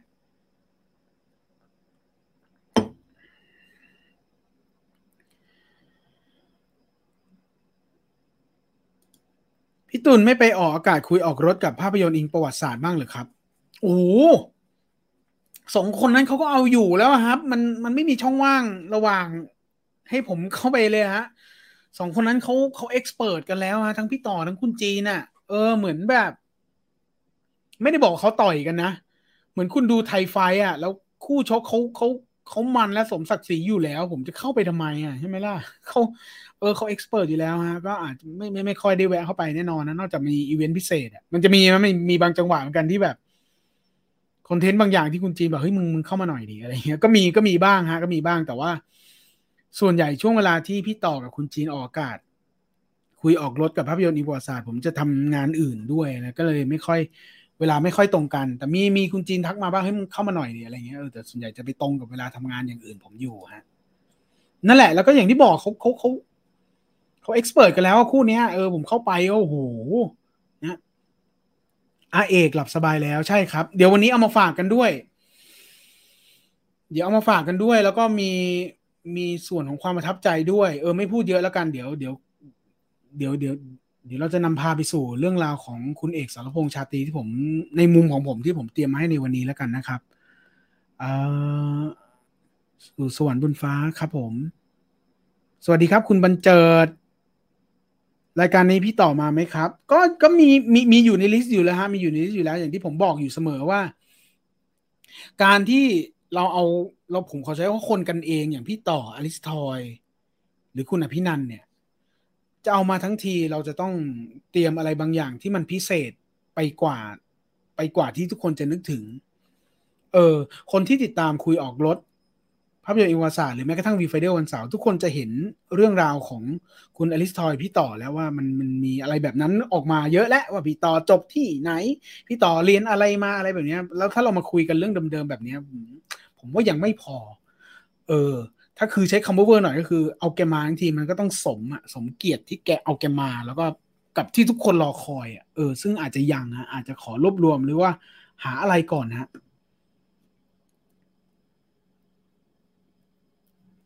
เกี่ยวกับเอเชียรามาทำไมรู้สึกว่าพี่จีนจะบรรยายในลักษณะเพื่อนร่วมงานวัยเดียวกันแต่พี่ตุลดูยกย่องเป็นเซียนรุ่นใหญ่ยังไงกันแน่ครับ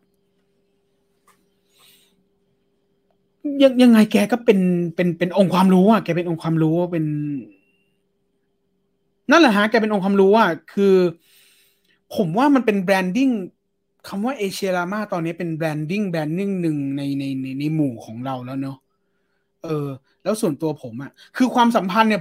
ผมอย่างที่ผมบ่อยๆผมจะไม่พูดถึงคนอื่นผมจะพูดแค่สิ่งที่ผมคิดผมแค่สำหรับคำว่าเอเชียรามาผมอยากให้มันเป็นแบรนดิ้งที่ตอนนี้มันทำคำว่าเอเชียรามามันเป็นแบรนดิ้งที่ทุกคนรู้จักแล้วแล้วทุกคนเข้าใจถูกแล้วฮะว่าเมื่อเราได้ยินคำว่าเอเชียรามาเนี่ยเราจะเข้าไปถึงแก่นหรือเรื่องราวของเอเชียหนังจีนหนังฮ่องกงหรือแม้กระทั่งเกาหลีอินเดียญี่ปุ่นอะไรเนี้ยที่มันลงลึกไปอีกอ่ะเออ ผมว่าตอนเนี้ยเราเข้าใจว่าเอเชียรามามันคือแบรนดิ้งสิ่งนี้อยู่ที่กำลังจะขยายความพิเศษออกไปแล้วกันนะฮะเท่านี้ก่อนแล้วกันนะครับ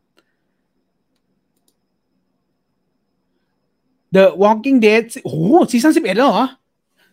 ผมไม่ได้ตามเลยซีซั่น11นี้คือซีซั่นสุดท้ายแล้วจากนี้จะแยกสปินออฟมีอีก2เรื่องนีแกนกับแม็กกี้และเรื่องเดลิลแครอลและหนังใหญ่ของลิกเขายังคง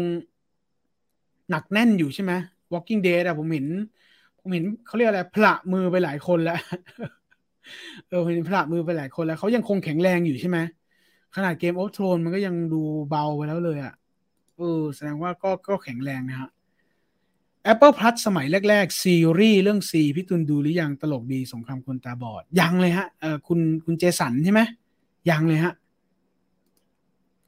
พี่ตุลไม่ตัดผมแบบพี่จีนบ้างครับเคยครั้งหนึ่ง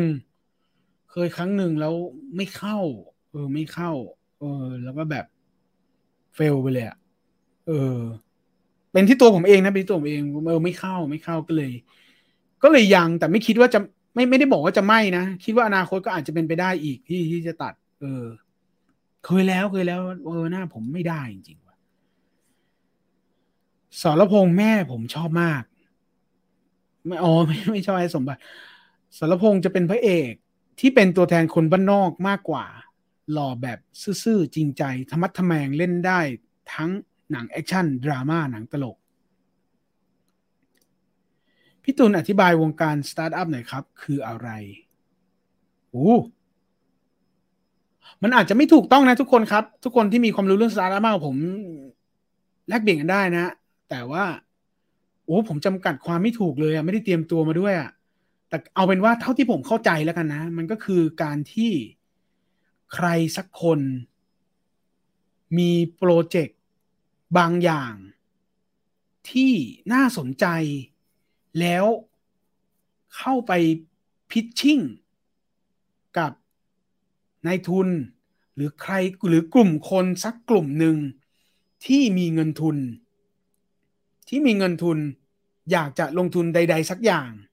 แล้วคุณอนุชาเนี่ยสมมติคุณอนุชาเนี่ยมีโปรเจกต์อะไรอยู่ในใจอ่ะแล้วแล้ว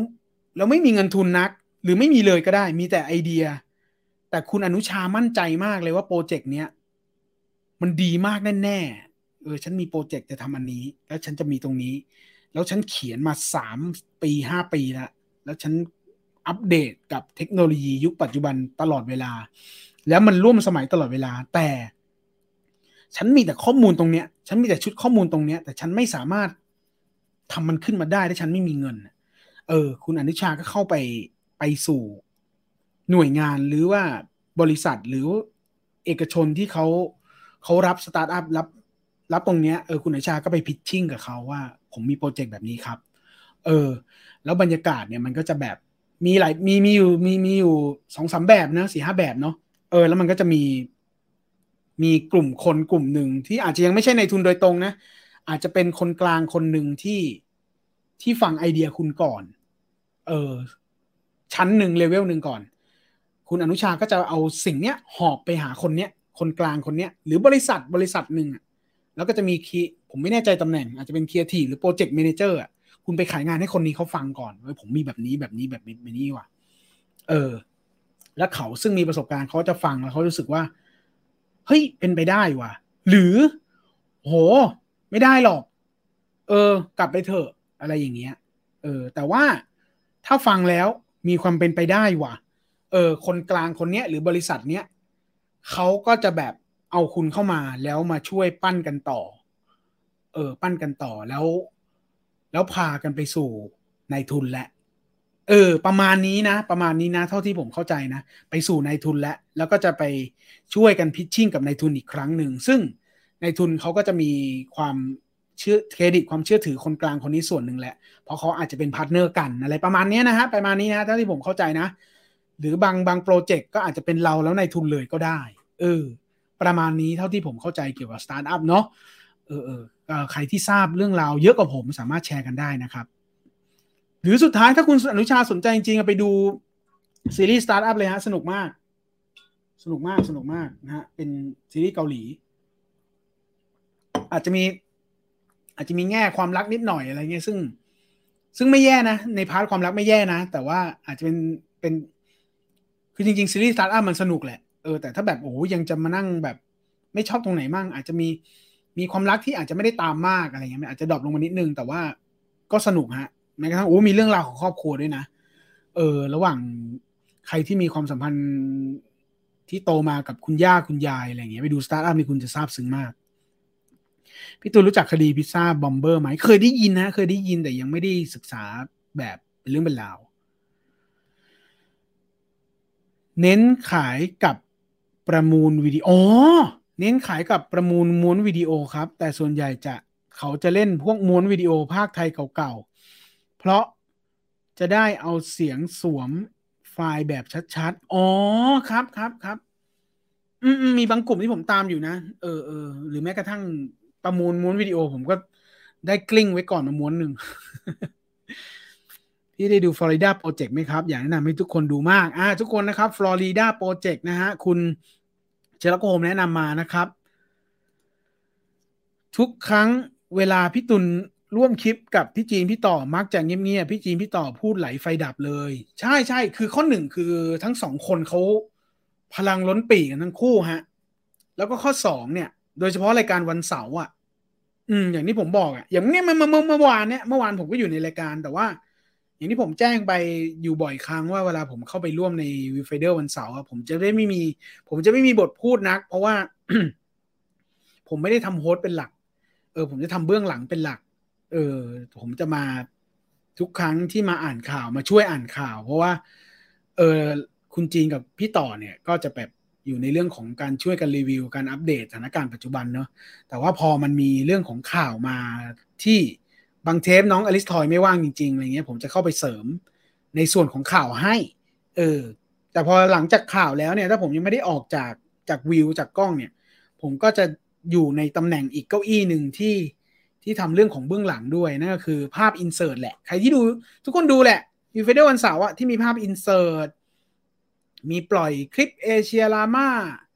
หรือควบคุมโอเวอร์วิวที่เป็นงานโปรดักชันผมจะดูตรงนั้นด้วยมันก็เลยไม่ค่อยได้มีบทพูดสักเท่าไหร่เพราะว่า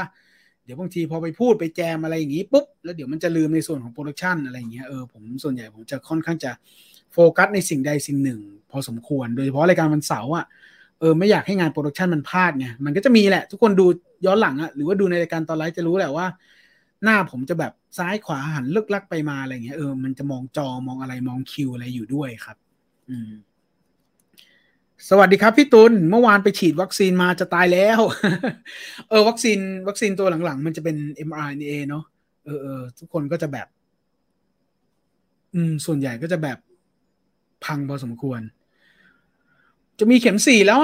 กำลังตัดสินใจอยู่นะว่าเข็ม4มันจะยังไงต่อวะมันมีผลใช่ไหมก็ศึกษากันนะฮะอย่าลืมศึกษากันไว้ด้วยนะว่าฉีดเข็ม3กันไปแล้วเป็นยังไงบ้าง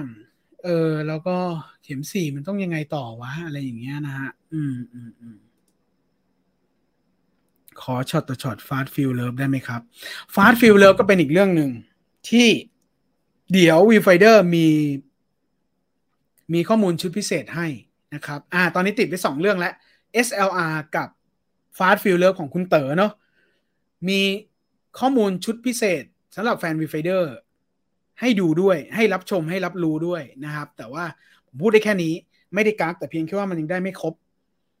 เอาไว้แบบครบหรือว่าเห็นรูปเห็นร่างแล้วเดี๋ยวจะมา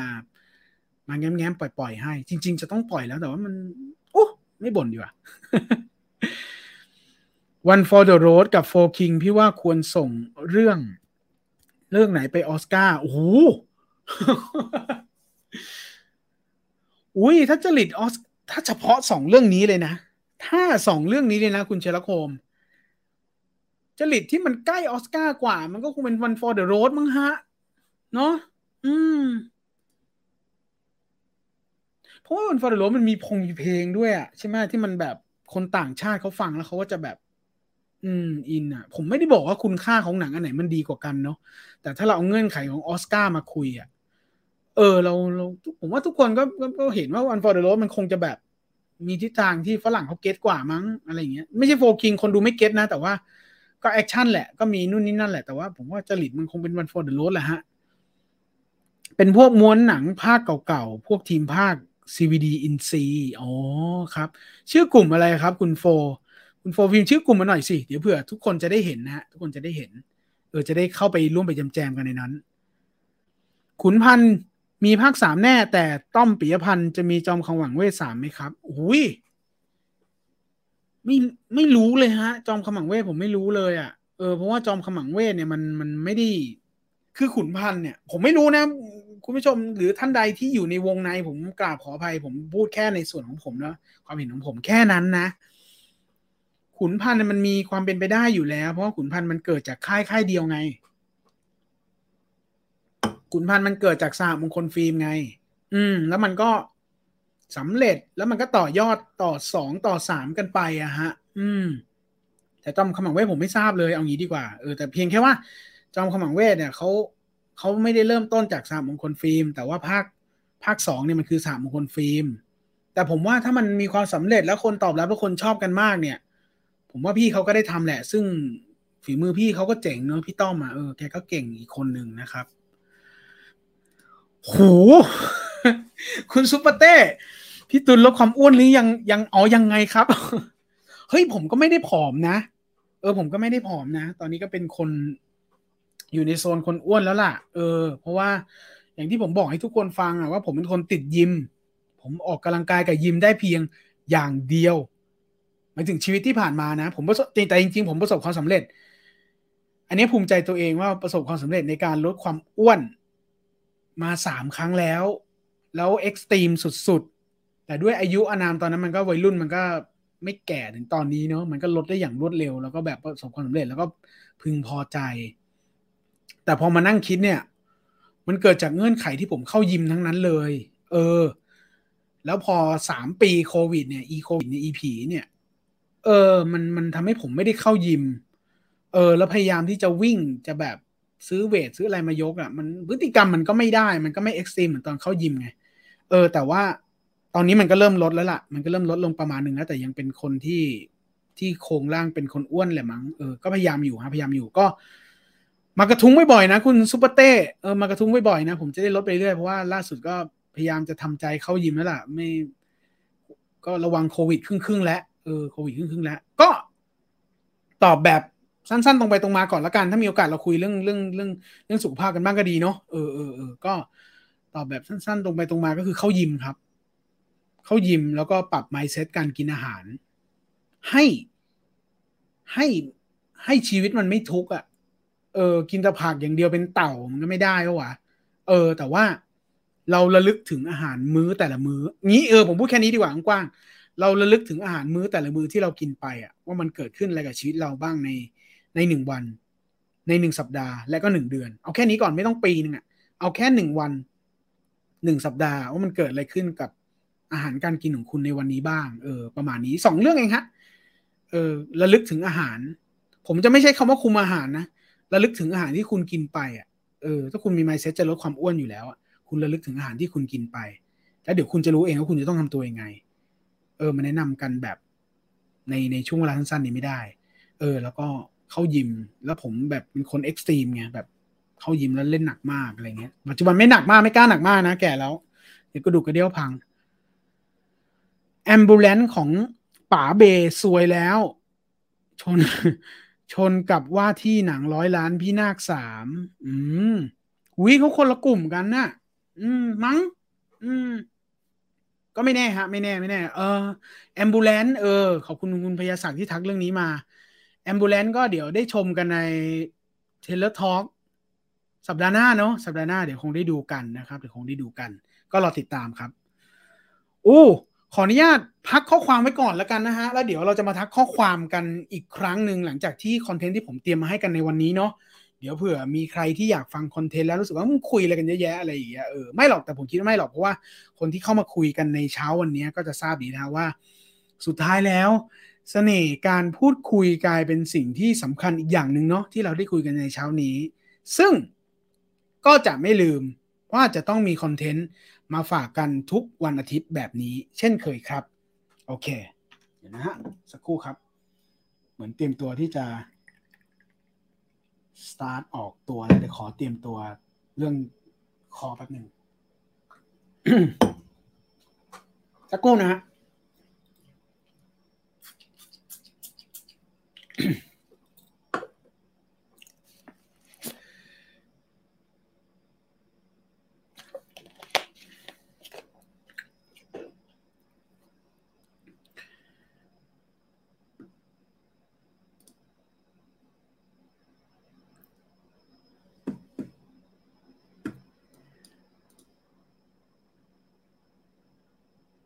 คอนเทนต์วันนี้นะฮะก็ต้องขอออกตัวว่าผมก็เป็นเด็กน้อยคนหนึ่งที่ไม่ทันยุคเริ่มต้นของอาเอกสรพงษ์นะฮะถ้ามันมีข้อมูลหรือส่วนใดที่มันผิดเพี้ยนไปนะครับก็ต้องกราบขออภัยด้วยนะครับหรือท่านใดที่มีข้อมูลอื่นๆมาเสริมกันนะครับสามารถพิมพ์เข้ามาในแชทไลฟ์ตอนนี้ได้หรือในคอมเมนต์ที่อาจจะไปปรากฏใน Membership หรืออาจจะ Public ในอนาคตสามารถเสริมเข้ามาได้ในคอมเมนต์หรือความคิดเห็นของทุกคนได้เลยนะครับแต่ว่าวันนี้เป็นเพียงข้อมูลเสี้ยวเล็กๆเรื่องราวดีๆที่ผมนำมาฝากทุกคนในเช้าวันนี้นะครับแล้วก็อาจจะเป็นข้อมูลที่ทุกคนได้ทราบกันดีแล้วเพราะว่าก็ต้องยอมรับว่ามีบางข้อมูลที่ผมใช้จากทางที่ทุกคนได้เห็นในโซเชียลเน็ตเวิร์กแต่ผมสรุปเฉพาะสิ่งที่อยากจะนำเสนอให้ฟังกันในวันนี้แล้วกันนะครับ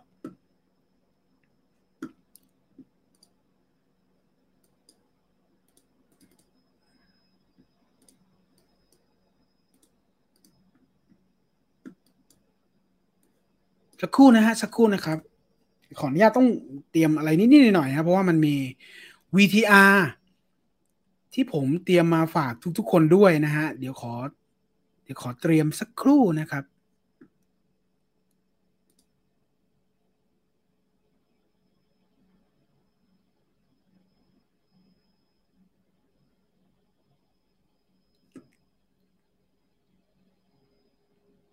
โอเค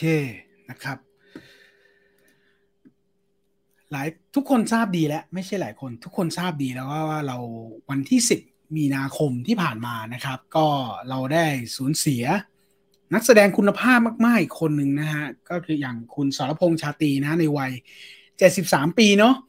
ผมเห็นข้อมูลผ่านๆนะฮะว่าตอนแรกมีการระบุว่า71ปีแต่ว่าผมเห็นทางโซเชียลเน็ตเวิร์กส่วนตัวของคุณชายดำได้มาแย้งว่าจริงๆแล้วท่านได้อายุ73ปีนะครับอันนี้ถ้ามีข้อมูลผิดเพี้ยนใดๆก็มาเสริมกันได้นะครับแต่ว่าส่วนตัวอัปเดตที่73ปีเนาะแล้วก็เสียชีวิตอย่างสงบด้วยโรคมะเร็งนะฮะซึ่งก่อนหน้านี้เนี่ยได้มีคุณผู้ชมในข้อความที่ทักทายกันมานั่นแหละว่าท่านได้เสียชีวิตอย่างสงบ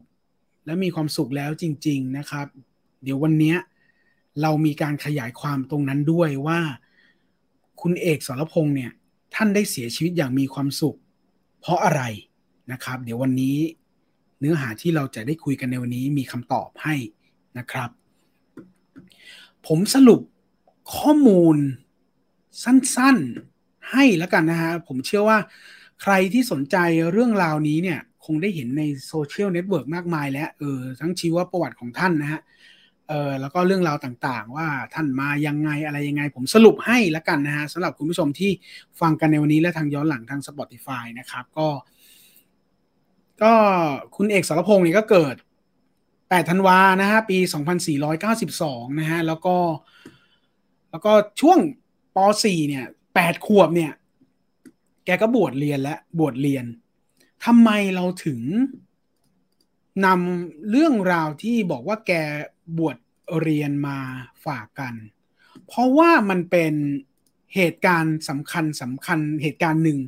ในช่วงชีวิตของแกนะฮะก็คือช่วงที่แกบวชเรียนตอน8ขวบเนี่ยแกได้รู้จักกับคุณรุ่งเรืองธรรมลักษณ์ซึ่งเป็นพี่ชายของเพื่อนสามเณรคือแกมีเพื่อนเป็นสามเณรแล้วพี่ชายคือคุณรุ่งเรืองธรรมลักษณ์ซึ่งทำงานเป็นคนควบคุมห้องอัดสถานีวิทยุในรายการของคุณพิสารอัครเสรณีก็คืออาเปียกของเรานั่นแหละผมเชื่อทุกคนรู้จักนะครับก็เป็นเขาเรียกอะไรเป็นความสัมพันธ์มิตรภาพระดับหนึ่งที่ก่อเกิดความเป็นสรพงษ์ชาตรีที่เราจะรู้จักกันหลังจากนี้นะครับก็หลังศึกออกมานะฮะพอถึงช่วงที่คุณสรพงษ์เนี่ยอายุได้ประมาณ19ปีเนี่ยเขาก็ตัดสินใจไปหาเพื่อนคนนี้แหละที่ผมพูดกล่าวถึงเมื่อสักครู่ไปขอทำงานนะครับ แล้วก็ได้ไปอยู่ในกองถ่ายเรื่องนางไพรตานี2511แต่ไม่ได้ไปในฐานะสรพงษ์ชาตรีที่เราได้เห็นทุกวันนี้นะฮะไปในฐานะเด็กกองเด็กกองซึ่งภาพรวมก็คือคนที่ช่วยเหลือในกองถ่ายที่เราได้เห็นในสื่อทั้งหลายนะฮะแต่ว่ามันอาจจะมีดีเทลไปหน่อยนะแกเป็นเด็กยกล่มอะไรอย่างเงี้ยคือถ้ามันมีกลางแดดแกก็จะเป็นคนถือล่มตำแหน่งหน้าที่เหล่านี้นี่เป็นดีเทลที่สำคัญนะฮะในกองถ่ายเนี่ยผมว่าเป็นตำแหน่งทุกตำแหน่งในกองถ่ายน่านับถือมากผมมีโอกาสได้อยู่ในกองไม่อยู่ในกองถ่ายผมมีโอกาสได้เข้าไปในกองถ่ายได้รับเชิญไปในกองถ่ายบ้างในช่วงชีวิตหนึ่งผมรู้สึกว่าทุกหน้าที่เนี่ยมันน่ายกย่องมากแล้วมันมีความสำคัญแล้วมันเป็นหน้าที่เฉพาะที่มันพลาดไม่ได้จริงๆนะเพราะมันมีเรื่องเล่าอย่างเด็กยกล่มเนี่ยช่วงที่คุณสรพงษ์แกทำงานครั้งแรกเนี่ยแกก็ทำตัวไม่ถูกเนาะแล้วบางทีการทำงานกองถ่ายหรือว่าทำงานใดๆสักที่สักอาชีพอะมันอาจจะไม่มีการเวิร์กช็อปแล้วพูดให้ฟังแล้วดีเทลรายละเอียดว่ามึงต้องทำอะไรบ้างแกก็ไม่รู้แกก็ยกล่มเว้ยแล้วแกก็ทำงานครั้งแรกๆแกก็เหมือนแกเล่าให้ฟังว่าแกก็พยายามจะแบบดาราหรือผู้กำกับหรือใครที่มันเดินไปตรงไหนแล้วมันมีแดดร้อนแกยกล่มตามไปเหมือนแกโดนเอ็ดนี่เป็นเกร็ดเล็กๆน้อยๆแกโดนเอ็ดว่าไม่ต้องยกล่มตามมาเลยนะเอาล่มไปตั้งไว้ตรงกล้องเลยเหมือนแบบตั้งกล้องไว้แล้วเขาก็เดินไปชี้เชิญแล้วก็มีการเขาเรียกอะไรมีการ acting coach อะไรกันอะไรเงี้ยแต่กล้องมันถูกตั้งทิ้งไว้แกดันยกล่มไปเซอร์วิสคนนู้นคนนี้แกก็ถูกเอ็ดมาอันนี้แกเล่าให้ฟังเองเนาะว่าไปเอาล่มเนี่ยไปตั้งตรงกล้องเลยนะสิ่งนั้นก็เป็นเขาเรียกอะไรเป็นเงื่อนไขแรกที่ทำให้แกรู้จักกับว่าตำแหน่งไอเด็กยกร่มเนี่ยมันการที่เราจะให้เขาเรียกอะไรร่มเงากับสิ่งใดสิ่งหนึ่งในกองถ่ายอ่ะสิ่งที่สำคัญมากๆอันดับแรกก็คือกล้องเพราะว่าในนั้นมันมีฟิล์มอยู่ใช่ไหมบางทีมันเราใช่ไหมถ้าเราพูดถึงเด็กยกล่มเนี่ยเราก็นึกว่าโอ้ยมันวิ่งตามดาราเดี๋ยวอะไรอย่างเงี้ยแต่กลายเป็นว่าสุดท้ายแล้วสิ่งสำคัญที่สุดคือการตั้งให้ร่มเงากับกล้องไว้เพราะอะไรกล้องเป็นเหล็กเป็นนู่นเป็นนี่แต่คุณต้องไม่ลืมว่าในนั้นมันมีฟิล์มอยู่แล้วฟิล์มเนี่ยขึ้นชื่อว่าฟิล์มไม่ว่าจะฟิล์มอะไรก็ตามเนี่ยแล้วฟิล์มหนังเนี่ยมันคือหัวใจของการทำหนังแล้วถ้าแดดมันลงแล้วฟิล์มมันละลายเนี่ยโอ้โหมันพังหมดเลยเนาะนั่นหมายความว่ามันซัพพอร์ตสิ่งที่ผมพูดเมื่อสักครู่ไงว่า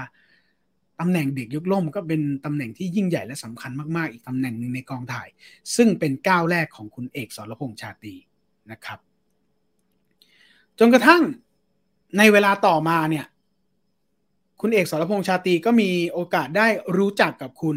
สุรพงษ์โปร่งมณีซึ่งเป็นดีไซเนอร์ออกแบบเสื้อผ้าให้กับลาโวภาพยนตร์คุ้นไหมฮะและอัศวินภาพยนตร์ที่ได้พาคุณสรพงษ์ชาตรีได้รู้จักกับหม่อมเจ้าชาตรีเฉลิมยุคนนั่นเองหรือที่ทุกคนรู้จักดีว่าท่านมุ้ยนั่นเองนะครับ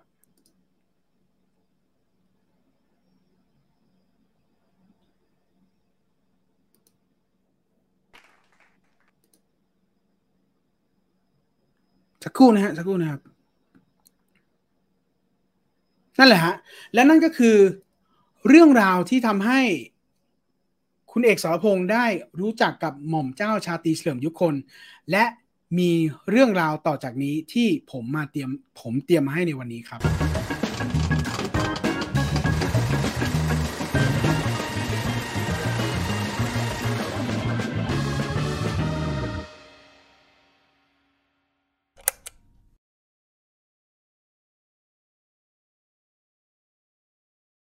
เป็นที่ว่าพ่อผมเป็นคน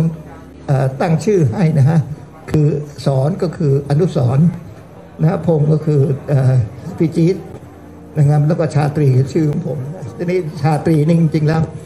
ในนามสกุลนี้มีแค่2 คนนั่นเองนะคือสุรพงษ์ชาตรีนะฮะแล้วก็ยมนาชาตรี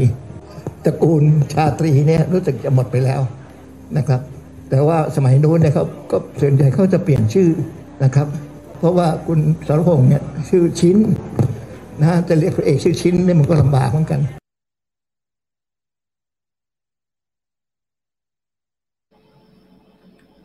และนั่นก็คือเรื่องราวเริ่มต้นหลังจากที่ผมเล่าเมื่อสักครู่นี้นะฮะก็เป็นสิ่งที่ท่านมุ้ยได้เริ่มต้นเล่าให้ทุกคนได้ฟังเกี่ยวกับการได้พบเจอนะฮะรวมถึงชื่อและที่มาของคำว่าสรพงษ์ชาตรีนะครับ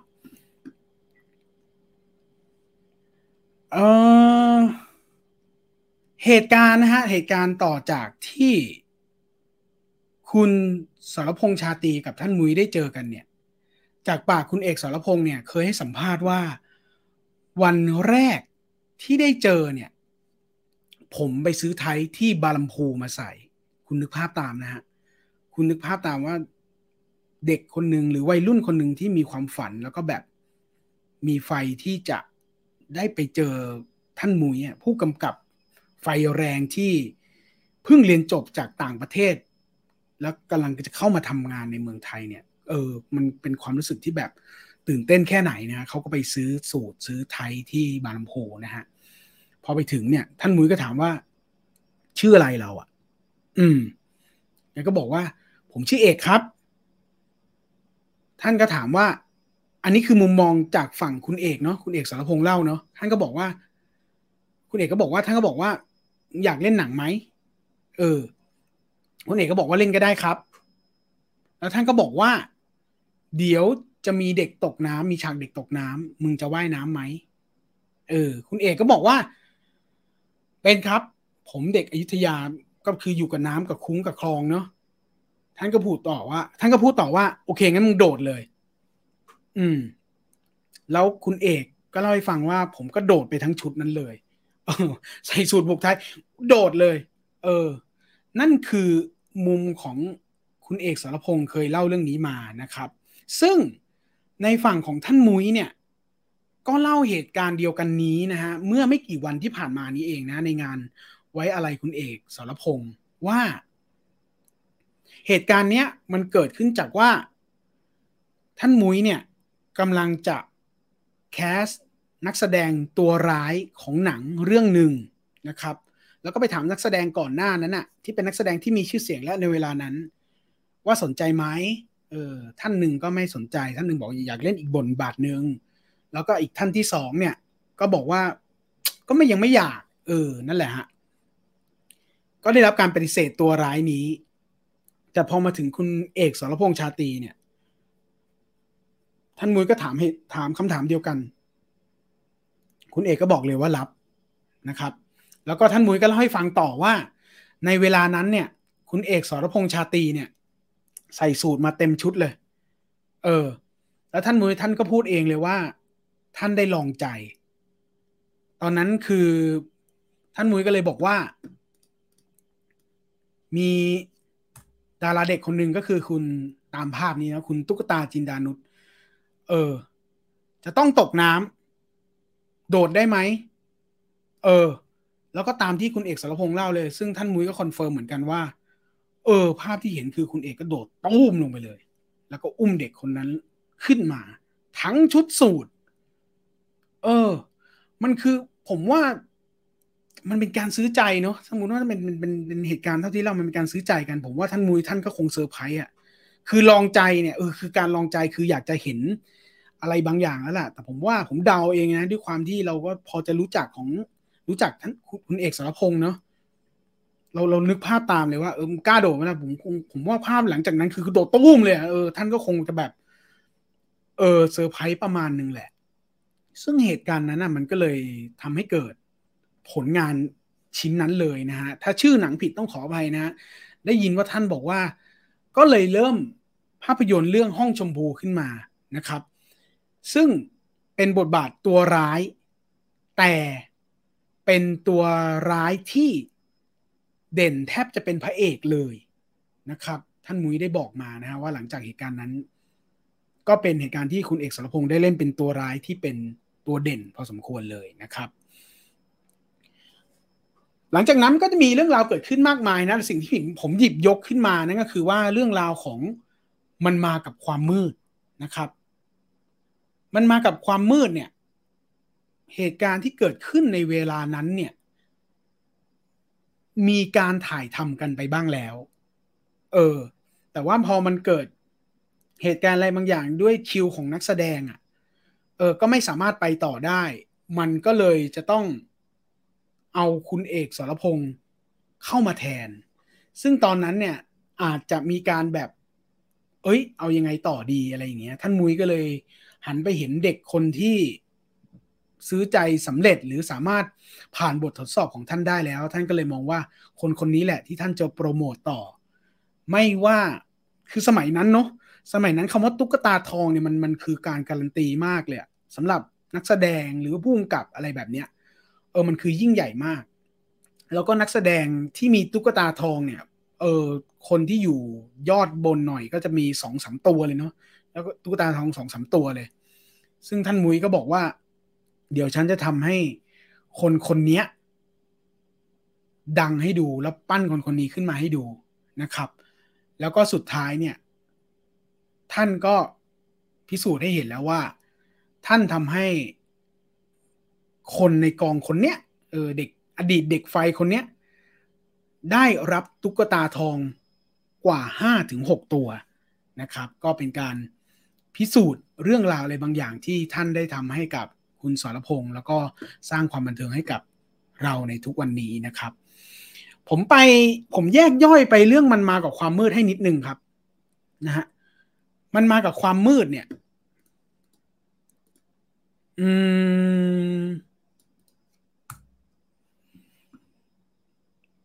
เกิดขึ้นในปี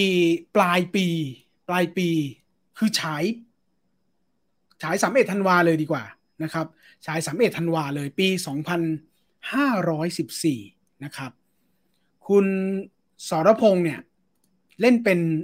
เสกเล่นเป็นเสกคือเหมือนเป็นหนึ่งในนักวิทยาศาสตร์ในหนังนะฮะ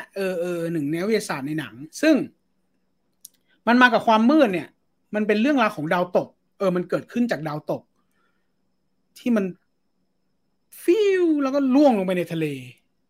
แล้วมันก็เริ่มเกิดเป็นชาวบ้านก็ได้เห็นมันก็หนังมันเริ่มจากความเชื่อของชาวบ้านที่ได้เห็นดาวตกชาวบ้านกลุ่มหนึ่งเนี่ยก็บอกว่ามันคือเทพเจ้าจากท้องฟ้ามันคือดาวตกแล้วก็มีเทพเจ้าจากท้องฟ้าจากภาพที่ผมขึ้นตรงนี้เนาะนอกจากชื่อท่านมุ้ยแล้วก็มีต้นไม้เนี่ยอธิบายไงดีวะมันจะมีดาวตกอยู่ซึ่งผมได้นำมาฝากแต่อาจจะเห็นไม่ชัดเนอะมันจะมีดาวตกอยู่ซึ่งเหมือนเป็นการไตเติ้ลเป็นการพรีวิวให้เห็นว่าคุณจะได้เห็นอะไรในหนังเรื่องนี้นะครับซึ่งชาวบ้านเนี่ยก็บอกว่ามันคือเทพเจ้าจากท้องฟ้ามันคือเทพเจ้าแห่งหายนะเราต้องทำพิธีบวงสรวงก่อนที่ท่านจะนำหายนะมาสู่เรานี่คือเริ่มต้นของมันมากับความมืดนะครับเหตุการณ์ระบุไว้ว่าดาวตกเนี่ยมันตกที่ทางใต้ของระนองนะครับและตกลงไปที่ทะเลหนังมันเริ่มต้นจากความเชื่อของชาวบ้านประมาณนี้แล้วหนังก็ตอนต้นเนี่ยก็ตัดมาที่ท้องฟ้าจำลองคลาสสิกมากนะฮะตัดมาที่ท้องฟ้าจำลองแล้วก็เหมือนมีเจ้าหน้าที่ผมใช้คำว่านักวิทยาศาสตร์แล้วกันนะนักวิทยาศาสตร์2 คนก็เป็นนักวิทยาศาสตร์1 คนก็คือคุณสรพงษ์เล่นเป็นคุณเสกแล้วก็มีอาจารย์อยู่นะครับแล้วก็อาจารย์ก็บอกว่าฉันรู้สึกว่าอุกกาบาตที่มันตกไปเนี่ยมันมีความปกติว่ะมันมีความผิดปกติว่ะเราต้องไปพิสูจน์กันแล้วล่ะประมาณนี้มันก็เป็นต้นเรื่องเนาะมันเป็นต้นเรื่องภาพอาจจะไม่ชัดนะประมาณนี้นะฮะก็เป็นคุณสรพงษ์จะเป็นคนใส่เสื้อสีขาวเนาะก็พยายามจะแบบพูดคุยกันนะฮะพูดคุยเหมือนเป็นการเริ่มต้นเรื่องให้เราได้เห็นว่ามันจะเกิดอะไรขึ้นนะฮะภาพนี้คุณสรพงษ์หล่อทีเดียวนะฮะก็คือคุณสรพงษ์คือคนทางด้านซ้ายเนาะคนทางด้านซ้ายอย่างที่ผมเคยบอกไปนะว่าเสน่ห์ของภาพยนตร์เนี่ยนอกเหนือจากความบันเทิงเนาะนอกเหนือจากสื่อที่ผู้กำกับต้องการจะเล่าให้เราฟังภาพยนตร์มันคือการบันทึกเหตุการณ์อะไรบางอย่างในเวลานั้นซึ่งมันอาจจะไม่มีความหมายสำหรับบางคนในเวลานั้นแต่พอมาถึงปัจจุบันเนี่ย มันมีการบันทึกอะไรบางอย่างให้เห็นครับอันนี้นอกเหนือจากมันมาความมืดเนาะ เช่นรถเออรถสมัยนั้นเขาใช้รถอะไรและที่ฮาบนความปวดร้าวในเวลานี้มากก็คือว่าฉากนี้ฮะใครที่ฟังทาง Spotify นะฮะคือฉากที่คุณสรพงษ์จ่ายค่าน้ำมัน ผมไม่รู้ว่าเต็มถังหรือเปล่านะผมไม่รู้ว่าเต็มถังหรือเปล่าแต่ว่าเป็นการเติมน้ำมันผมดูไม่หมดแต่คุณลองเดาในใจฮะภายใน3 วินี้ว่าการจ่ายน้ำมันค่าน้ำมันในฉากเนี้ยเขามีการบอกจำนวนราคาน้ำมันตอนนั้นด้วยสะเทือนใจมากครับคุณผู้ชม50 บาท50 บาทอืมก็แล้วแต่ฮะแล้วแต่ก็ใดๆก็แล้วแต่ถ้าเราอิงจากปัจจุบันใครมีความเห็นยังไงก็แล้วแต่ทุกคนเลยฮะแต่ว่าโดยส่วนตัวเนี่ยเมื่อวานเนี่ยก็เติมน้ำมันเต็มถังรถยี่ห้อหนึ่งที่มากไปกว่าอีโคคาร์เต็มถัง2,000นะอืมนั่นแหละฮะมันมากับความมืดก็มีอะไรแบบนี้ให้เราได้เห็นอยู่พอสมควรนะฮะว่าในในในอดีตนะพศนั้นมันเคยเกิดเรื่องอะไรบ้างนะฮะแล้วก็สังคมโดยล้อมรอบเนี่ยมันมีอะไรบริบทอะไรอยู่ผมว่ามันก็เป็นเสน่ห์อย่างหนึ่งที่เกิดในภาพยนตร์นะฮะที่ท่านมุ้ยได้บันทึกไว้นะครับนี่เป็นชุดเป็นคอสตูมนะเป็นเหตุการณ์ที่เกิดขึ้นในปั๊มนะฮะเป็นการแต่งตัวรถนะฮะนะฮะเรื่องราวต่อจากนั้นเนี่ยผมเล่าอีกนิดเดียวนะฮะที่เหลือก็ลงไปหาดูกันเอานะฮะหรือก็ทดไว้ว่ามันมากับความมืดมันมีคือเรื่องราวประมาณนี้เนาะถ้าไปเจอที่ไหนก็สนับสนุนกันได้นะครับแล้วก็หลังจากนั้นพอเติมน้ำมันเสร็จเนี่ยเขาก็เดินทางไปที่เหมืองเพราะว่าเขาบอกว่าไอ้ตรงที่อุกกาบาตมันตกอ่ะมันน่าจะมีคนงานหรือว่าประชาชนที่ทำงานอยู่ในเหมืองสามารถเล่าเรื่องได้เขาก็เลยเดินทางไปที่เหมืองแล้วกลายเป็นว่าเนื้อเรื่องมันไม่ได้มีแค่การไปตามหาอุกกาบาตอุกกาเบิดอะไรก็ไม่รู้คุณผู้ชมพอการที่ตัวละคร2 ตัวนักวิทยาศาสตร์2 คนไปที่เหมืองอะตายห่ายิงกันว่าเออยิงกัน2 ฝ่ายเป็นกลุ่มคน2 คนที่เหมืองยิงกันปุ้งปุ้งปุ้งปุ้งปุ้งเออซึ่งเรามารู้ต่อจากนั้นว่าที่ยิงกันคือเจ้าของเหมืองกับสิ่งที่หนังกำลังจะนำเสนอว่ามันคือโจรกลุ่มโจรที่เหมือนจะแต่งตัวไปในโซนของโจรชายขอบมั้งถ้าผมพูดผิดต้องขออภัยแล้วก็มีการสู้รบกันย่อมแล้วนักวิทยาศาสตร์2 คนนี้ก็ตกกระไดพลอยโจรไปอยู่ในตรงนั้นแล้วก็มีฝั่งหนึ่งที่ชนะแล้วฝั่งที่ชนะผมบอกได้อันนี้พูดได้เพราะว่าแค่ต้นเรื่องฝั่งที่ชนะก็คือเจ้าของเหมืองที่ยิงกับโจรแล้วโจรก็เสียชีวิตไปแล้วเจ้าของเหมืองก็เดินมาขอบคุณนักวิทยาศาสตร์2 คนว่าขอบคุณมากเลยเธอได้ช่วยชีวิตฉันไว้อะไรอย่างเงี้ยแล้วหลังจากนั้นหนังก็ตัดกลับมาที่พิธีบวงสรวงพิธีบวงสรวงนี่แบบเป็นการดีไซน์ของท่านมุ้ยที่น่าสนใจมากครับเป็นการน่าสนใจมากเพราะว่ายิ่งเป็นหนังสมัยพศนั้นนะแล้วมันมีการตีความอะไรแบบนี้ผมว่าก็น่าสนใจนะผมว่านะเวลานั้นใครที่ดูคุณน้าคุณอาพ่อแม่เราดูในยุคนั้นก็น่าจะหวือหวาพอสมควรเนาะเพราะว่ามันมีการเล่าแบบ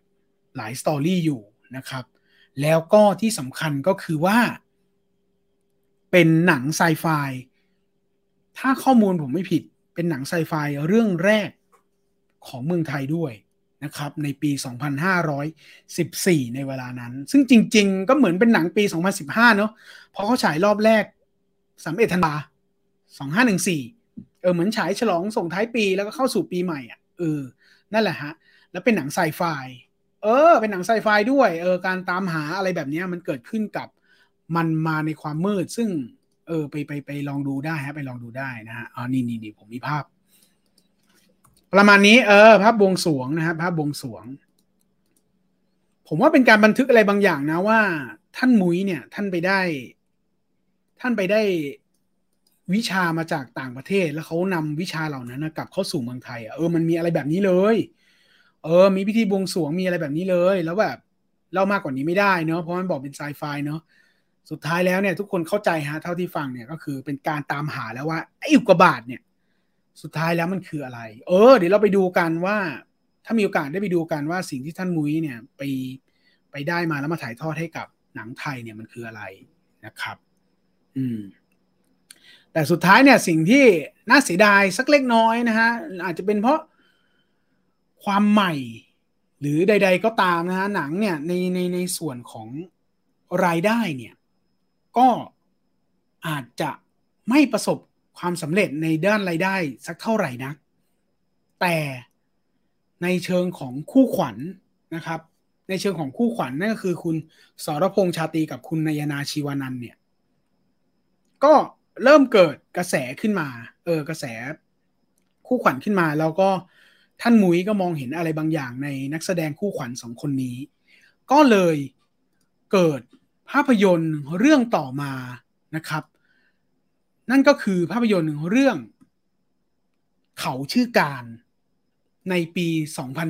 2016ซึ่งแน่นอนว่าหลายคนที่อาจจะยังไม่ดูผมขอบคุณภาพจากไทยมูฟวี่โปสเตอร์ด้วยนะครับถ้าผมไม่ได้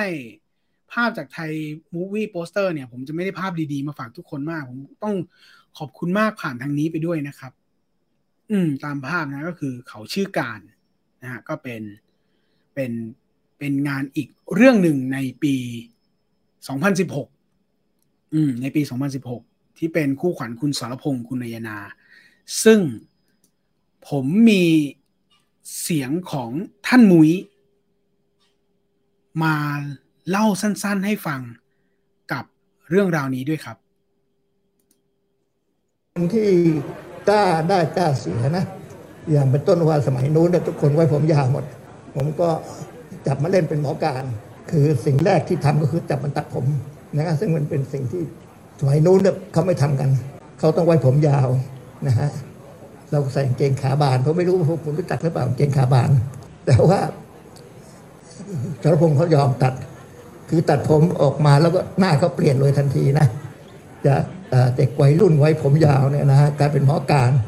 ผมสั้นแล้วก็แสดงได้สมบทสมบัติมากเลยนะครับนอกจากอันนั้นก็คือว่าสรพงษ์เนี่ยกลายเป็นหมอการ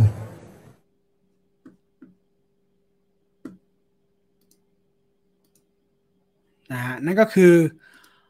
เรื่องราวเส้นทางระหว่างมันมาก่อความมืดนะฮะจนถึงเขาชื่อการที่ผมนำมาฝากกันนะฮะก็คือระหว่างนั้นก็มีผลงานอื่นๆด้วยนะฮะแต่ว่าก็เป็นเรื่องราวที่ผมหยิบบทสัมภาษณ์ของท่านมุ้ยมาผสมกันแล้วก็มาฝากให้กับคุณผู้ชมด้วยนะครับเขาชื่อการเนี่ยผมเล่าสั้นๆแล้วกันนะฮะสำหรับใครที่อาจจะยังไม่รู้จักแล้วก็ได้ยินมาโดยตลอดนะฮะเขาชื่อการเนี่ยมันใหม่มากสำหรับเวลานั้นนะครับก็คือเป็นเรื่องราวของหมอรุ่นใหม่นะก็คือคุณสรพงษ์เนี่ยเดินทางมาทดลองงานที่โรงพยาบาลแล้วก็พบรักกับคนไข้สาวคุณหฤทัยซึ่งมีแฟนแล้วแต่สุดท้ายแล้วเนี่ย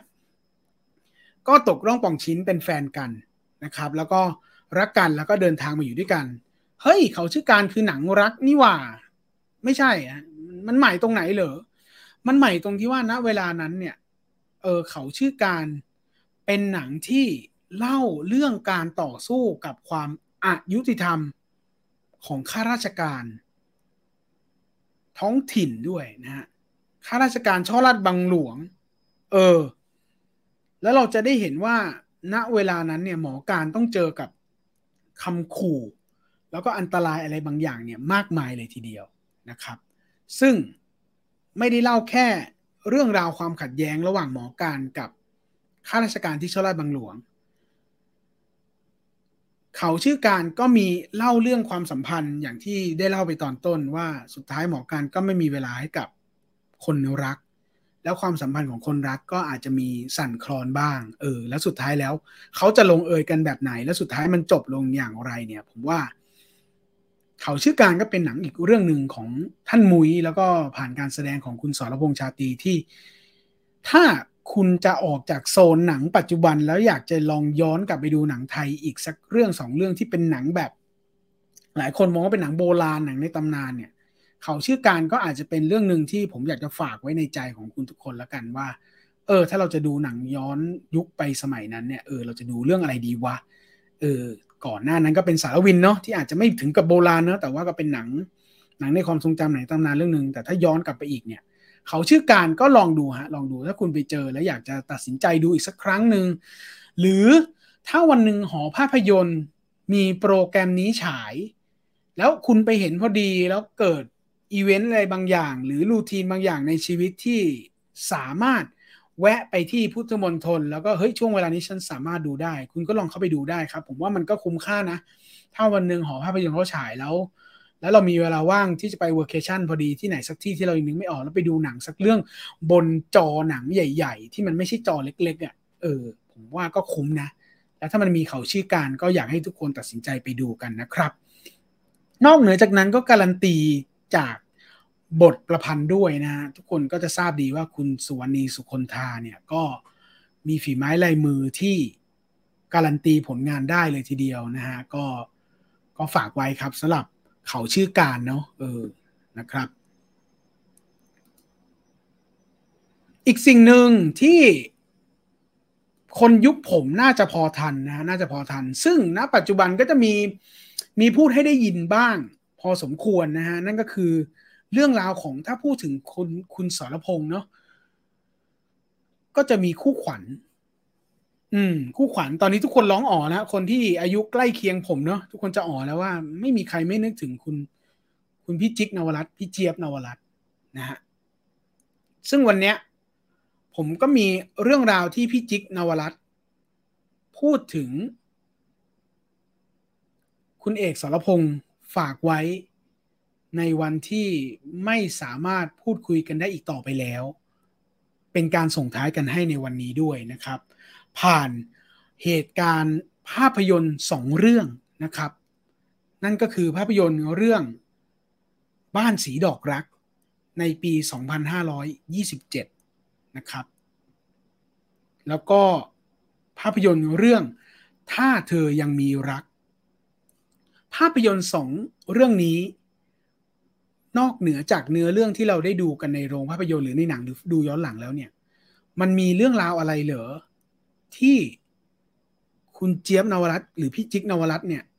นำมาฝากกันในวันนี้แล้วพูดถึงคุณเอกสรพงษ์ในวันนี้เดี๋ยวเราไปฟังเสียงของคุณเจี๊ยบนวรัตน์กันรวมทั้งที่ผมติดไว้ตอนต้นว่าทำไมคุณเอกสรพงษ์ถึงได้จากไปอย่างมีความสุขแล้วบทสัมภาษณ์ท้ายบทสัมภาษณ์นี้มีคำตอบให้กับทุกได้เลยเพราะเราต้องรู้ตัวเราเนาะเราไม่ได้สะอาดพอที่จะเข้าไปหาพี่เอกอะค่ะคนเราคบกันมา40กว่าปีอะถ้ารู้คนหนึ่งเป็นอะไรใครจะไม่อยากไปสักครั้งหนึ่งก็ยังดีจริงไหมคะแต่มันไม่มีโอกาสอะมันไม่มีโอกาสจริงๆอะมารู้ครั้งนี้ก็คือไปแล้วอะบอกเลยว่ามันก็วูบเนาะเราเคยทำงานแล้วก็รู้จักกันมากับพี่เอกนานนมมากแล้วก็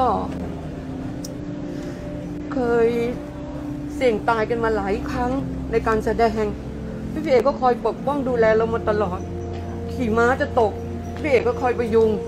ลงเรือจะล่มพี่เอกก็ต้องคอยช่วยคือเขาปกป้องเราตลอดเวลาเขาไม่ได้เป็นพระเอกที่เห็นแก่ตัวเลยค่ะเขาดูแลคนข้างเคียงหมดสมควรที่เป็นพระเอกจริงๆอะค่ะบ้านสีดอกรักที่เล่นกับพี่เอกแล้วรถไปตกเหวทั้งคันเลยค่ะรถจี๊ปกิ้งลงมาตกเหวเลยพี่เอกเป็นคนขับแต่พี่เอกก็พยายามประคองว่ามีพี่จิ๊กมีจารุณีมีพี่เบิร์ตธงชัยแล้วก็มีพี่ทองก้อนที่เป็นผู้กำกับตกลงมาจากเหวเลยอะอันนั้นพี่เอกก็พยายามจะช่วยดึงพี่ออกมาจากรถจี๊ปเพราะพี่ถูกรถจี๊ปทับพี่เอกก็พยายามจะดันรถจี๊ปขึ้นไปแต่แรงดันคนเดียวกับรถจี๊ปนั้นมันไม่ได้หรอกแกก็นั่งคอยอยู่ตรงนั้นนะคะคอยจนกว่าให้คนมาช่วยช่วงนั้นเป็นช่วงทรหดจริงๆเลยก็คือเสี่ยงตายกันมาไม่รู้กี่ครั้งหลายครั้งนะคะไม่ว่าจะเป็นการแสดงลงเรือก็จะล่มอย่างเงี้ยพอเรือจะล่มปุ๊บแกก็จะรู้ตัวก่อนแกก็จะช่วยเราขี่ม้าจะตกม้าแกก็คอยพยุงแกรู้ว่าเราไม่เป็น คือเราเป็นนางเอกนะเราต้องทำได้ทุกอย่างอะแต่เราไม่ได้อะเราไม่ได้บางทีเราก็หลอกคนอื่นว่าเราเก่งแต่จริงๆเราไม่ได้เก่งอย่างที่คนอื่นดูเราอะเข้าใจไหมคะแต่พี่เอกก็พยายามทำให้คนอื่นดูเราว่าเราเป็นคนเก่งอะบางทีเห็นม้าตัวนี้อยู่เนี่ยอุ้ยไม่เคยรู้จักเลยแต่ต้องขี่อะพี่เอกทำให้พี่ได้ตุ๊กตาทองในเรื่องถ้าเธอยังมีรักซึ่งเรื่องนี้นางเอกชื่อลำดวนพี่เอกได้บอกกับพี่ว่าถ้าพี่อยากได้ตุ๊กตาทองพี่ต้องไม่ใช่นวรัตน์ ยุคตนันท์พี่ต้องเป็นลำดวนผู้หญิงคนนี้ให้ได้ซึ่งผู้หญิงคนนี้ในเรื่องเนี่ยถูกข่มขืนแล้วพี่ต้องเล่นให้ได้อะแล้วพี่เอกเนี่ยต้องเป็นคนบอกพี่เวลาพี่เล่นไม่ถึงเนี่ยพี่เอกก็จะบอกเอาใหม่เอาใหม่เอาใหม่โดยที่พี่เอกเนี่ยคู่กับพี่แล้วก็ท่านมุ้ยเป็นผู้กำกับโอ้ยทำให้พี่รู้สึกว่าเรื่องนี้พี่ตัดสินใจในใจเลยว่าพี่ไม่น่าเล่นเลยอ่ะพี่โดนพี่เอกดุโดนท่านมุ้ยว่าตลอดเวลาทั้งเรื่องไม่มีความสุขเลยแต่สุดท้ายเวลาเรื่องนี้เข้าประกวดแล้วพี่กับพี่เอกได้ตุ๊กตาทองอ่ะทำให้พี่รู้สึกว่าพี่อยากจะดึงเวลานั้นกลับมาแล้วก็กราบพี่เอกมากๆเลยค่ะก็นอกจากจะบอกพี่เอกว่าขอบคุณทุกๆสิ่งนะคะที่พี่เอกให้พี่จิ๊กมาค่ะส่วนหนึ่งเป็นนวรัตน์ ยุคตนันท์ได้ก็เพราะพี่เอกถ้าเราไม่มีคู่ข้างเคียงคู่หูที่ดีพาเราไปเราก็คงไปไม่รอดเราได้คู่หูและเพื่อนที่คอยสนับสนุนเราไม่ลืมพี่เอกเลยค่ะขอบคุณมากเลยค่ะโอ้ยเป็นปีแล้วครับแต่ว่ามันมาไปนะจนกระทั่งปอดเนี่ยต้องตัดทิ้งไปทั้งอันนะครับแต่ว่ามันเป็นคนที่หัวใจเขาเข้มแข็งมากเลยนะฮะคือความดันก็ศูนย์แต่หัวใจยังเต้นอยู่นี่คือตอนที่เขาตายนะฮะผมอยู่กับเขาตลอดเลยครับตั้งแต่ต้นเลยมือจับหัวเขาอยู่จนกระทั่งวิญญาณก็ออกจากร่างน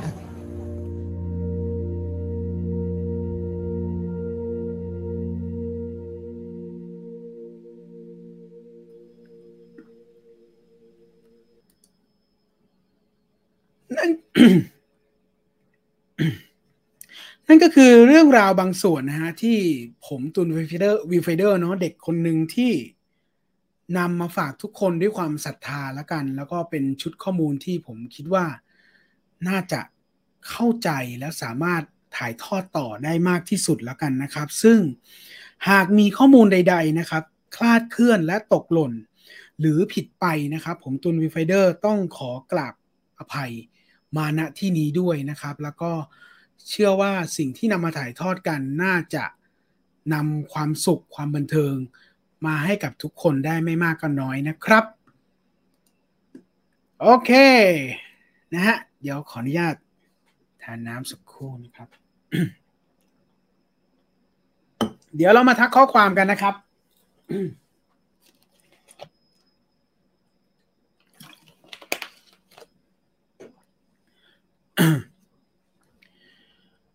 คือมีแอบอินผมมีแอบอินนิดนึงระหว่างความสัมพันธ์ที่น่าศรัทธาระหว่างท่านมุ้ยกับพี่เอกอาเอกสรพงษ์เนี่ยคือผมได้มีโอกาสนิดเดียวได้ไปกองตำนานสมเด็จพระนเรศวร 2-3 ครั้งเนาะผมจะได้แอบเห็นภาพเหล่านี้ฮะภาพเนี้ยมันก่อนนะคือผมจะเห็นภาพเนี้ยภาพแบบนี้ไม่ใช่ภาพนี้ผมจะเห็นภาพแนวนี้เลยภาพแบบเนี้ยคือในกองตำนานสมเด็จพระนเรศวรเนี่ยมันจะมีโมเมนต์ที่อาเอกสรพงษ์เนี่ยกับท่านมุ้ยเนี่ยดูแลกันท่านมุ้ยท่านก็ทำงานกำกับ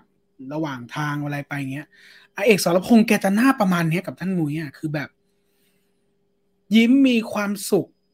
กับผู้ใหญ่ที่รักแทบจะที่สุดในชีวิตอ่ะแบบท่านมุ้ยเดินไปตรงไหนคุณเอกก็จะแบบหยิบเก้าอี้มานั่งแล้วก็จะดูแลไม่ให้เก้าอี้อะไรอย่างเงี้ยเอาน้ำท่านอะไรอย่างเงี้ยผมว่ามันเป็นแค่ช่วงสั้นๆที่ผมแอบได้เห็นตรงนั้นน่ะแล้วในเวลานั้นผมรู้สึกว่าน่ารักจังเลยอ่ะเราเห็นภาพตรงนั้นรู้สึกว่ามันน่าปลื้มจังที่มันมีอะไรแบบนี้เกิดขึ้นอยู่ให้เราได้เห็นแล้วบทสัมภาษณ์เมื่อสักครู่นี้ผมรู้สึกว่าภาพเหล่านี้ที่ผมเคยเห็นมันกลับมาแล้วก็แบบเราเห็นภาพตามที่ท่านมุ้ยเล่าเนอะแบบรูปหัวจนเสียชีวิตไปอะไรแบบเนี้ยก็เป็นความรู้สึกดีๆแล้วกันสำหรับสิ่งที่เกิดขึ้นเนอะ หลังจากที่ทุกๆคนก็เศร้ากับสิ่งที่คุณเอกสรพงษ์ได้จากเราไปนะแต่ว่าก็เชื่อว่าสิ่งที่ผมนำมาฝากกันในตอนนี้มันก็คือความสุขที่มาแบ่งปันกันละกันเนาะก็เป็นความประทับใจในช่วงท้ายๆที่ฝากไว้ให้กับคุณสรพงษ์ชาตรีนะครับโอเคมาเรามาทักข้อความเรามาทักข้อความกันเลยเรามาทักข้อความกันต่อนะครับเมื่อกี้ผมติดค้างตรงไหนใครยังไงไว้บ้างข้อความเยอะมากเลยข้อความเยอะมากเลยนะฮะก็พอดีเลื่อนไปดูข้อความท้ายๆแป๊บหนึ่งแต่เดี๋ยวผมจะเริ่มจากเมื่อสักครู่นี้นะถ้ามันข้ามใครไปต้องขออภัยด้วยคุณไฮสตูดิโอเพิ่งน่าจะเข้ามาลงดาบจ๋าหายไปไหนเนาะนะฮะก็ผมไม่ได้บอกตอนต้นรายการไปแล้วว่าลงดาบเนี่ยมั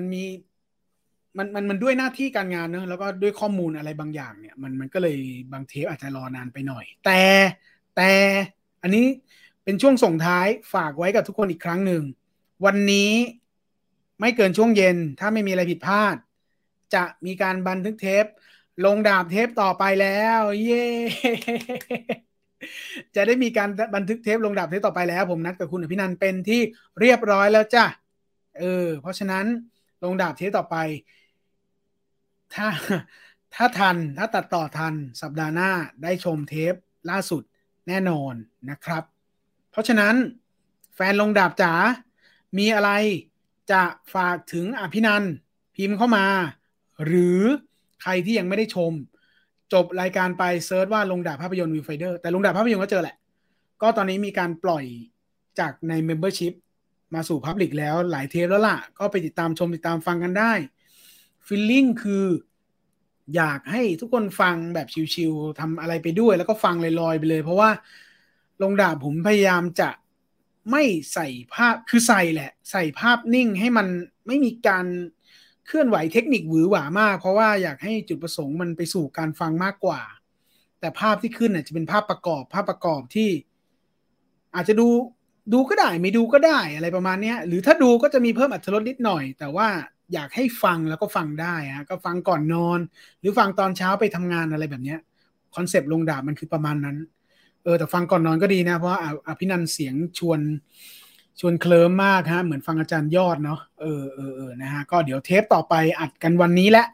ก็เดี๋ยวจะมีอัปเดตกันแล้วครับก็ฝากไว้ด้วยนะครับใครที่ยังไม่ได้ฟังลงดาบก็ไปให้กำลังใจกันหน่อยนะครับอภินันท์คือผมก็ประมาณนึงเนาะยังไงก็อยากได้กำลังใจอยู่แล้วในการทำงานแต่ว่าก็อยากให้เป็นกำลังใจให้กับคุณอภินันท์เขาด้วยนะว่าก็เล่าเท่าที่เล่าได้เนาะอภินันท์เขาก็มีส่วนการทำงานในส่วนของเขาเนาะแต่ว่าเขาก็มีบางส่วนที่เขาจะต้องกันเวลามาทำให้กับผมตรงนี้นะฮะก็ฝากไว้ให้กำลังใจกันด้วยนะครับฝากข้อความถึงเขากันได้นะเดี๋ยวตอนเจอกันเย็นนี้เดี๋ยวจะเอาข้อความที่ทุกคนฝากให้นะเวลานี้ไปฝากกันนะครับเดี๋ยวนะเมื่อกี้ค้างข้อความไหนไว้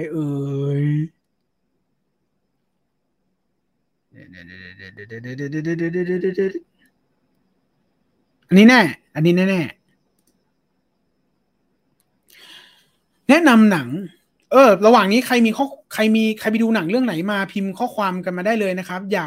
ากเป็นตัวกลางแชร์ให้กับทุกคนที่ฟังในตอนนี้แล้วก็ตอนย้อนหลังเนาะแบบมาแชร์เรื่องหนังกันเยอะๆฮะมาแชร์เรื่องหนังกันเยอะๆอยากได้แนะนำหนัง Shimmer Lake ครับใน Netflix หนังมีการเล่าเรื่องแบบเล่าจุดจบของเรื่องแล้วย้อนไปยังจุดเริ่มหนังเกี่ยวกับการปล้นครับเฮ้ยเยี่ยมผมแอบชอบอะไรแบบนี้ประมาณนึง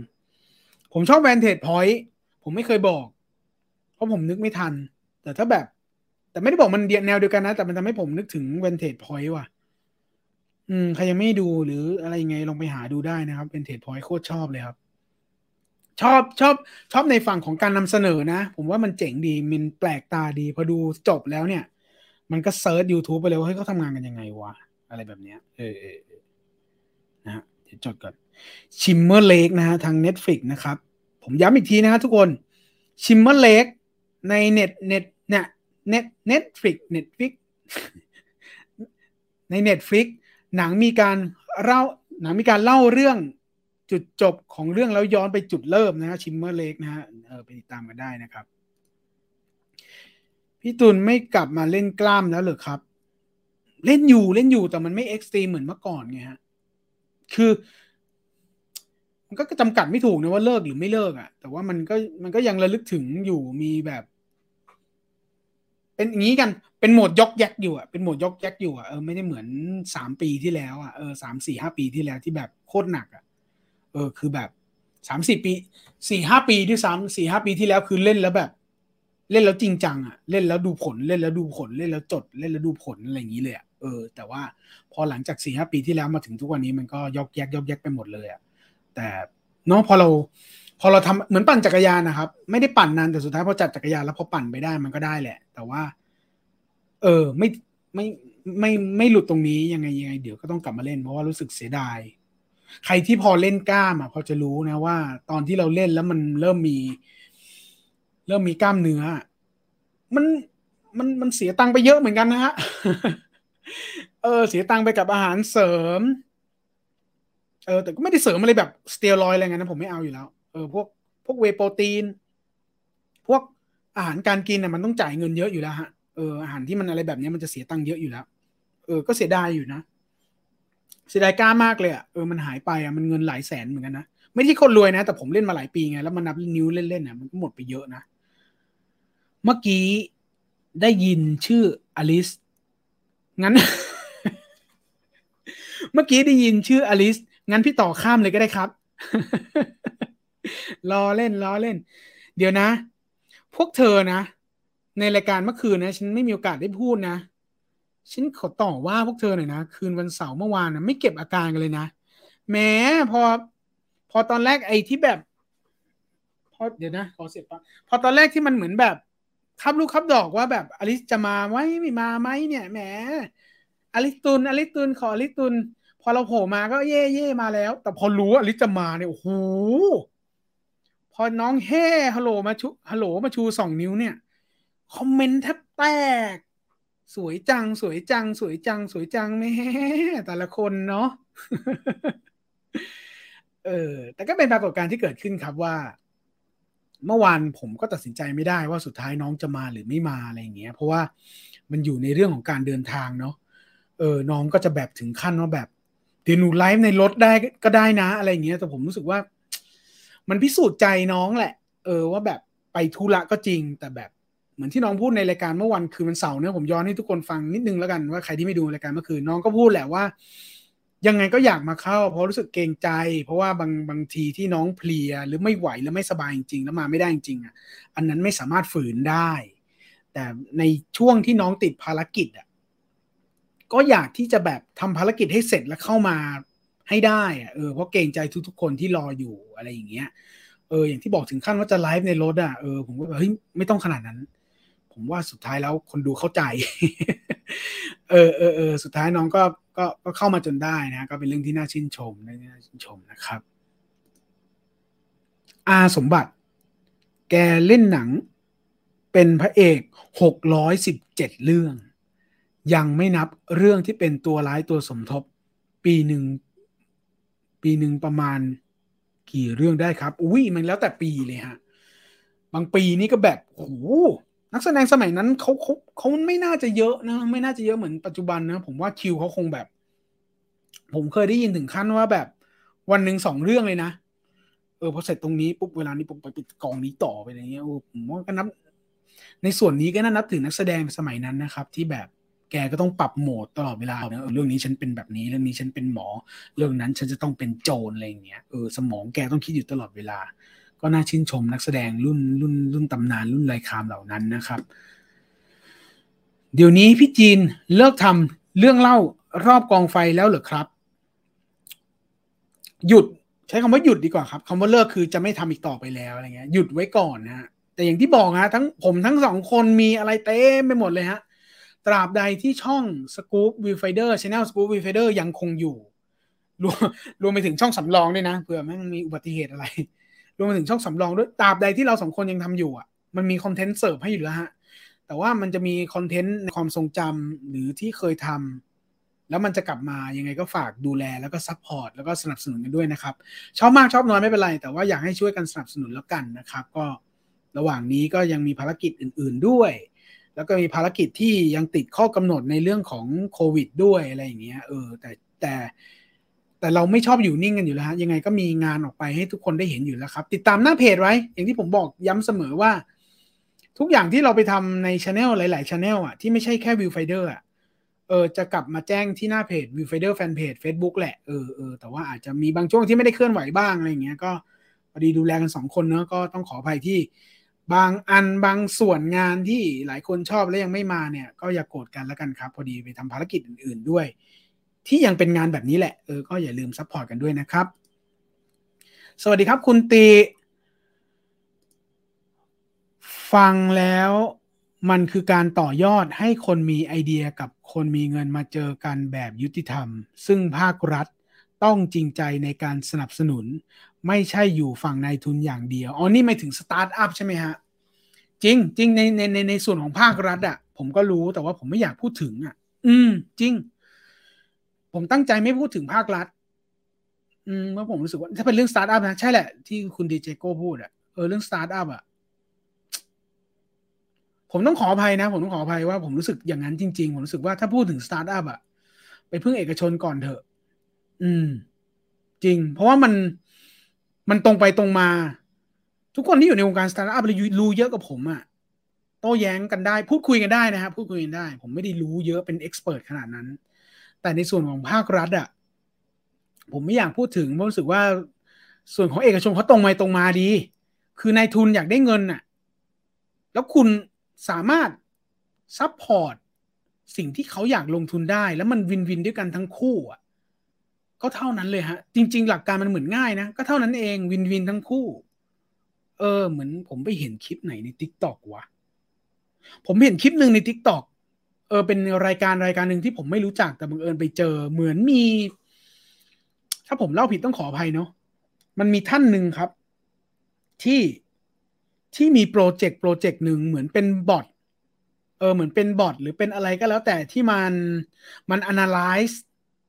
การลงทุนน่ะตลาดหุ้นหรืออะไรสักอย่างนี่แหละแต่มันเป็นคลิปสั้นมากมันเลยไม่ได้เนื้อเท่าไหร่แต่มันเห็นบริบทคือเขาไปพิชชิ่งกับกรรมการหลายๆท่านซึ่งกรรมการหนึ่งนั้นคือคุณกึ้งเฉลิมชัยเนาะแล้วก็กึ่งสตาร์ทอัพหรือเจ้าโปรเจกต์คนเนี้ย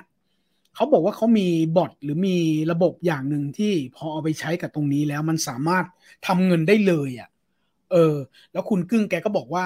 ถ้ามันทำได้จริงคุณขาดเงินเท่าไหร่คุณขาดเงินเท่านี้ใช่ไหมผมเติมให้อีกเท่านี้เลยแต่มีข้อกำหนดว่าสิ่งที่คุณขอในส่วนนี้ผมอาจให้ไม่ได้เช่นถ้าผมจำไม่ผิดเหมือนส่วนแบ่งคือเบื้องต้นเขาต้องการจำนวนเท่าไหร่ล้านไม่รู้อะแต่คุณกึ้งเนี่ยเสนอให้อีกแบบเยอะมากอะแต่ในสัดส่วนของส่วนแบ่งแล้วก็สัดส่วนของลิขสิทธิ์มันมีการต่อรองตรงนี้อยู่คุณกึ้งก็บอกว่าสิ่งที่คุณบอกเรื่องลิขสิทธิ์มาผมไม่โอเคนะถ้าคุณไม่โอเคตรงนี้เงินที่ผมจะโปะให้เนี่ยมันก็ไม่ได้แต่ว่าถ้าคุณฟังข้อเสนอของผมว่าในเรื่องลิขสิทธิ์ผมอยากได้ตรงนี้50-50หรืออะไรแบบนี้แหละถ้าคุณยอมตรงนี้ผมให้คุณเดี๋ยวนี้เลยแล้วเราไปด้วยกันนี่คือบริบทส่วนหนึ่งที่มันไม่ใช่สตาร์ทอัพ 100% แต่มันเกิดขึ้นในวงการสตาร์ทอัพมันประมาณนี้ฮะมันก็เลยแบบดูตรงไปตรงมาดีมันคือเจ้าโปรเจกต์กับในทุนอย่างคุณกึ้งเลยอ่ะซึ่งมันเจ๋งดีนะมันวินทั้งคู่ไงคือคนทำโปรเจกต์เขาไม่มีเงินกับนายทุนเก่งๆอย่างคุณกึ้งที่อ่านอะไรก็ออกหมดอ่ะคืออ่านออกว่าฉันลงทุนให้แบบตู้มเดียวคุณจะพอใจแต่ฉันต้องได้ประโยชน์อีกหน่อยหนึ่งในส่วนนี้ด้วยให้สมกับที่ฉันทุ่มเงินให้คุณประมาณนี้อะไรแบบเนี้ยแล้วเหมือนบทสนทนานี้มันจบที่ดีลผมจำรายการไม่ได้ผมเห็นใน TikTok ตื่นทันแล้วคุณสัตวัฒน์สีทองคุณจีนดูมีความสุขเวลาพูดหนังเรื่องอภิชเล่าเก่งคุณจีนเนี่ยเขาคือคนเก่งคนนึงแหละแต่ผมมหัศจรรย์เนี่ยผมรู้จักเขามานานนะแต่ผมมหัศจรรย์ทุกครั้งเวลาเขาเล่าเรื่องหนังของคุณอภิชาติพงษ์อ่ะผมว่าคุณจีนเนี่ยไม่มีความคิดที่มีหลายเรื่องที่คิดไม่เหมือนกันไปหมดเลยนะแต่ไม่ได้โต้แย้งไม่ได้อะไรกันมีแค่ทักซัพพอร์ตกันแต่ว่า ในโซนของคุณอภิชาติพงษ์อ่ะโดยเฉพาะในวันศุกร์เมื่อวานเขาก็เล่าแต่ในโซนของวันศุกร์อ่ะที่คุณจีนรีวิวเรื่องเมมโมเรียมีคอมเมนต์หนึ่งบอกว่าคือเป็นเหมือนอ้ำแซวๆอ่ะว่าแบบหนังคุณอภิชาติพงษ์คุณจีนก็อวยซะแบบไอ้นี่ได้นี่มันคือนี้คุณจีนขอไม่ให้คะแนนเพราะคุณจีนให้เหตุผลว่าผมขออนุญาตไม่ให้คะแนนเพราะผมไม่รู้จะหักจะอะไรยังไงแต่คำว่าไม่รู้จะหักอะไรเนี่ยผมตีความเองนะแต่บางคนก็อาจจะตีความว่าผมขออนุญาตไม่หักอะไรบางคนตีความว่าโหมึงอวยจนแบบมึงไม่หักอะไรเลยเหรอแต่ผมเข้าใจในส่วนของผมว่ามันนึกไม่ออกคือการดูหนังพี่เจ้ยเนี่ยมันคืออีกประสบการณ์หนึ่งในการดูหนังซึ่งมันเป็นประสบการณ์ที่โคตรใหม่มันเป็นประสบการณ์ที่โคตรใหม่แล้ว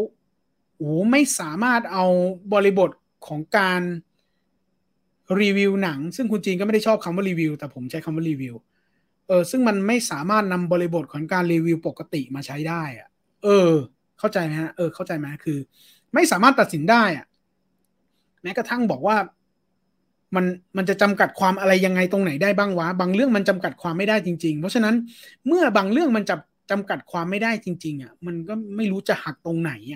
นั่นหมายความว่าไม่ได้บอกว่ามันดีประเสริฐจนไม่สามารถหักได้แต่ว่าไม่รู้จะหักยังไงอันนี้คือความเข้าใจของผมซึ่งผมเชื่อว่าตรงนี้มันก็เป็นสิ่งที่คุณจีนสื่อสารนั่นแหละนั่นแหละแต่โอ้โหมันแล้วเขาก็ไม่ได้รีวิวอวยนะไม่เป็นพี่เจยมาเฮ้ยมึงเอาไปเท่านี้มึงอวยหน่อยอะไรไม่ใช่มันก็คือความรู้สึกของคนหนึ่งที่ไปดูเมมโมเรียแล้วเขาคอนเน็กหรือเขามีวิธีการดูแบบนั้นแล้วเขาสามารถสื่อสารได้แล้วรู้สึกว่ามันน่าลองเข้าไปทดลองประสบการณ์ครั้งนี้เนอะซึ่งเนี่ยอย่างที่ผมบอกผมอยากหาเวลาไปดูมากๆเพราะตอนนี้มันมีรอบพอสมควรเนอะแต่มันสู้หนังใหญ่ไม่ได้แหละรอบแต่ว่ามันมีรอบพอสมควรมันเป็นช่วงเวลาที่น่าตัดสินใจไปดูหนังเรื่องนี้กันนะฮะแต่ว่าก็ตั้งโหมดดีๆแหละเรื่อง C สนุกแนะนำเลยครับขอบคุณมากครับคุณขมปีแต่ถ้าหนังยุค80คุณพันนาคือเท่มากใช่สักครู่นะเดี๋ยวขอเสียบปลั๊กที่นี่ก่อนเดี๋ยวปลั๊กหมดกาอากาศสักครู่นะครับเอาหลุดเลยกูเดี๋ยวสักครู่นะครับเมื่อวานเข้ารายการวันเสาร์ลืมเปิดไฟล์โคตรทุเรศเลยหน้าโคตรมืดเลยเดี๋ยวนะบ่นอะไรวะ พอดีหันไปเห็นโคมไฟแล้วนึกออกใช่หนังคุณพันนาเรื่องราวของพี่พันนาเนี่ยก็ผมเคยเล่าไปแล้วเนอะก็เล่าสั้นๆนิดนึงแล้วก็ผมก็เป็นคนหนึ่งที่สะเทือนใจเนาะสะเทือนใจพอสมควรกับการเสียคนดังไปหรือว่าคนเขาเรียกบุคคลสาธารณะหลายๆคนมันก็เสียใจแทนครอบครัวเขาเนาะเสียใจกับผลงานแต่ว่าอย่างที่บอกว่าพี่พันนาเนี่ยผมก็ค่อนข้างจะเสียใจลึกลงไปกว่านั้นหน่อยอะไรเงี้ยเพราะว่าช่วงปลายชีวิตของพี่เขาปี2 ปีหลังเจอกันบ่อยแล้วก็มันมีความรู้จักกันมากกว่าสื่อกับแหล่งข่าวที่เจอกันแค่ตามงานอีเวนต์มันคือการจำหน้ากันได้มันมีการอัปเดตชีวิตกันมีการทักทายกันแล้วอะไรมันมีการเรียกชื่อกันแล้วอะไรอย่างเงี้ยมันคือความสัมพันธ์ที่มากกว่าสื่อที่เจอกันหน้านะก็คือแบบรู้จักกันมากขึ้นแล้วอะไรเงี้ยแล้วผมกำลังจะทำพูดแล้วเสียดายแล้วมันทำอะไรไม่ได้แล้วผมกำลังคุยกับแกพอเริ่มสนิทกันประมาณนึงผมก็เริ่มคุยกับแกแล้วว่าพี่ผมขอตามชีวิตพี่ได้หรือเปล่าเพราะว่าทางค่ายก็มีข้อกำหนดเยอะเนาะแต่ว่าผมอยากตามชีวิตพี่ได้หรือเปล่าพี่เล่าเรื่องพี่ให้ผมฟังหน่อยสิแล้วก็ขออนุญาตเข้ากองไปตามเขาเรียกอะไรตามศักยภาพที่พี่สามารถให้ได้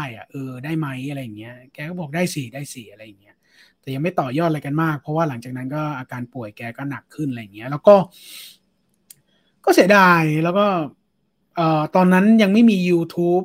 นี้เป็นหลักเนาะตอนนั้นก็ทำ YouTube เป็นหลักแล้วแต่ว่ายังไม่ทำแบบจริงจังเนาะก็ยังทำเป็นเซตเทอร์ไลท์อยู่หลังจากที่พี่พนาเสียชีวิตไปผมก็ได้ตามอีกนิดเดียวแต่ว่าตามจากลูกชายแล้วก็ทางค่ายเขาเรียกอะไรบริษัทพี่พนาทำไปนิดเดียวแล้วก็ออกอากาศทางเซตเทอร์ไลท์ไม่ได้มีอยู่ใน YouTube เลยเสียดายมากแต่ว่าคอนเทนต์นั้นรู้สึก เสียดายไปหมดเลยอ่ะเสียดายโอกาสเสียดายสิ่งที่เกิดขึ้นเสียดายเนื้อเรื่องอะไรอย่างเงี้ยก็เสียดายฮะเสียดายได้สัมภาษณ์พี่หม่ำด้วยช่วงที่พี่พนาเสียชีวิตแล้วได้เจอพี่หม่ำก็ได้สัมภาษณ์พี่หม่ำแกก็สนิทนะเห็นอย่างนี้พี่หม่ำแกสนิทกับพี่พนามากๆเลยแกก็ได้บทสัมภาษณ์พี่หม่ำมาอยากดูแบทแมนแต่ไม่มีเวลาครับน่าจะยืนลงอีกสักพักเลยฮะผมอยากดูแบทแมนแต่ต้องกักตัวอยู่อ๋อครับก็ดูแลสุขภาพไว้ก่อนฮะดูแลสุขภาพไว้ก่อนแล้วก็7 วัน10 วันยังไม่น่าออกหรอกครับแบทแมนอ่ะพี่ว่าอีกนานไหมครับที่วงการหนังซีรีส์ไทยจะไปไกลพอๆกับเกาหลีมัน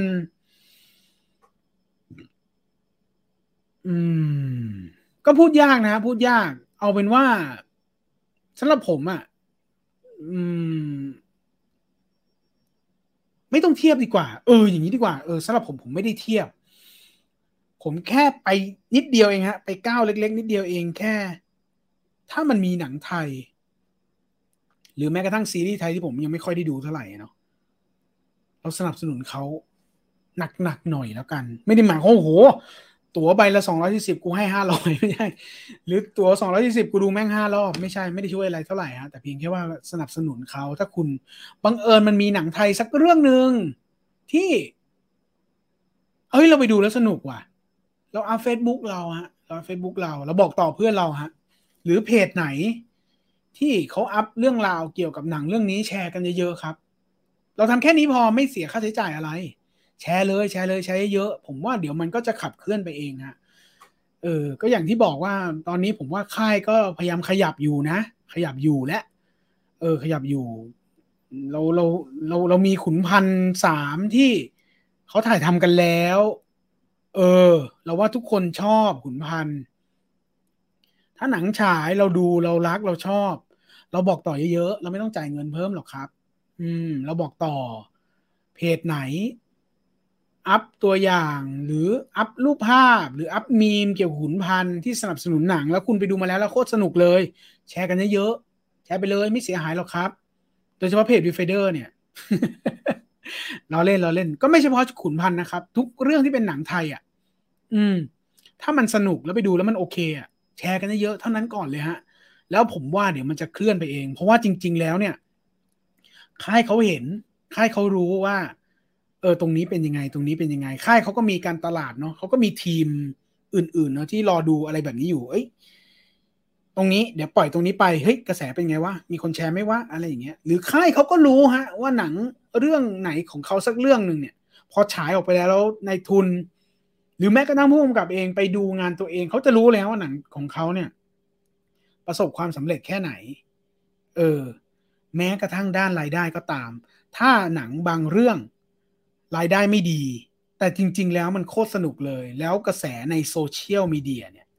มันแชร์กันเยอะมากแล้วมีแต่คนแบบ9 เต็ม 10 10 เต็ม 10หรือแบบชอบชิบหายเลยแต่หนังมันไม่ทำกำไรอ่ะผมว่าค่ายเขาก็ใจกว้างที่จะทำต่อนะ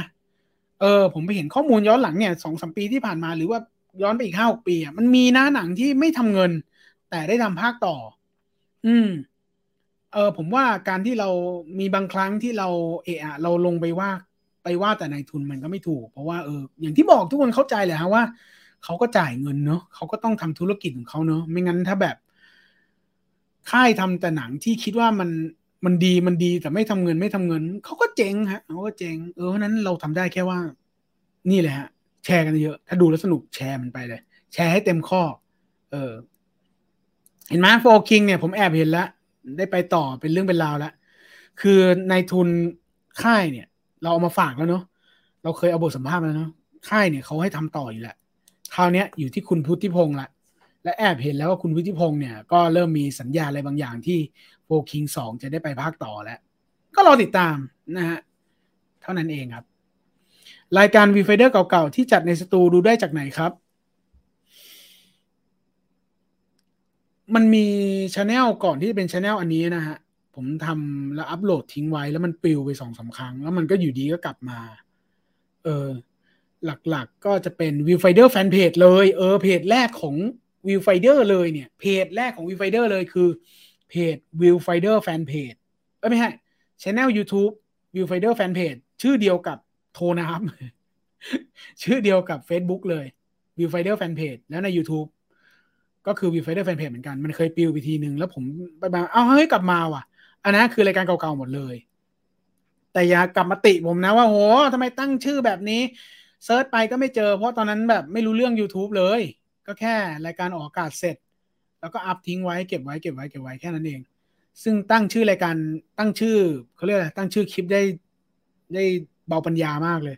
ก็คือชื่อแล้วก็วันที่แล้วก็คลิป1/1 1/6ไม่ใช่1/6 1/2 1/3อ่ะก็ไปนั่งไล่ดูครับมีรายการเก่าๆอยู่แต่จำไม่ได้แล้วเราเสิร์ชหาไม่ได้แล้วว่าในนั้นมีอะไรบ้างเผลอๆเนี่ยไอ้ที่ผมเคยสัมภาษณ์คุณพุทธตอนที่เขายังไม่ได้ทำกับนายทุนอ่ะก็น่าจะยังอยู่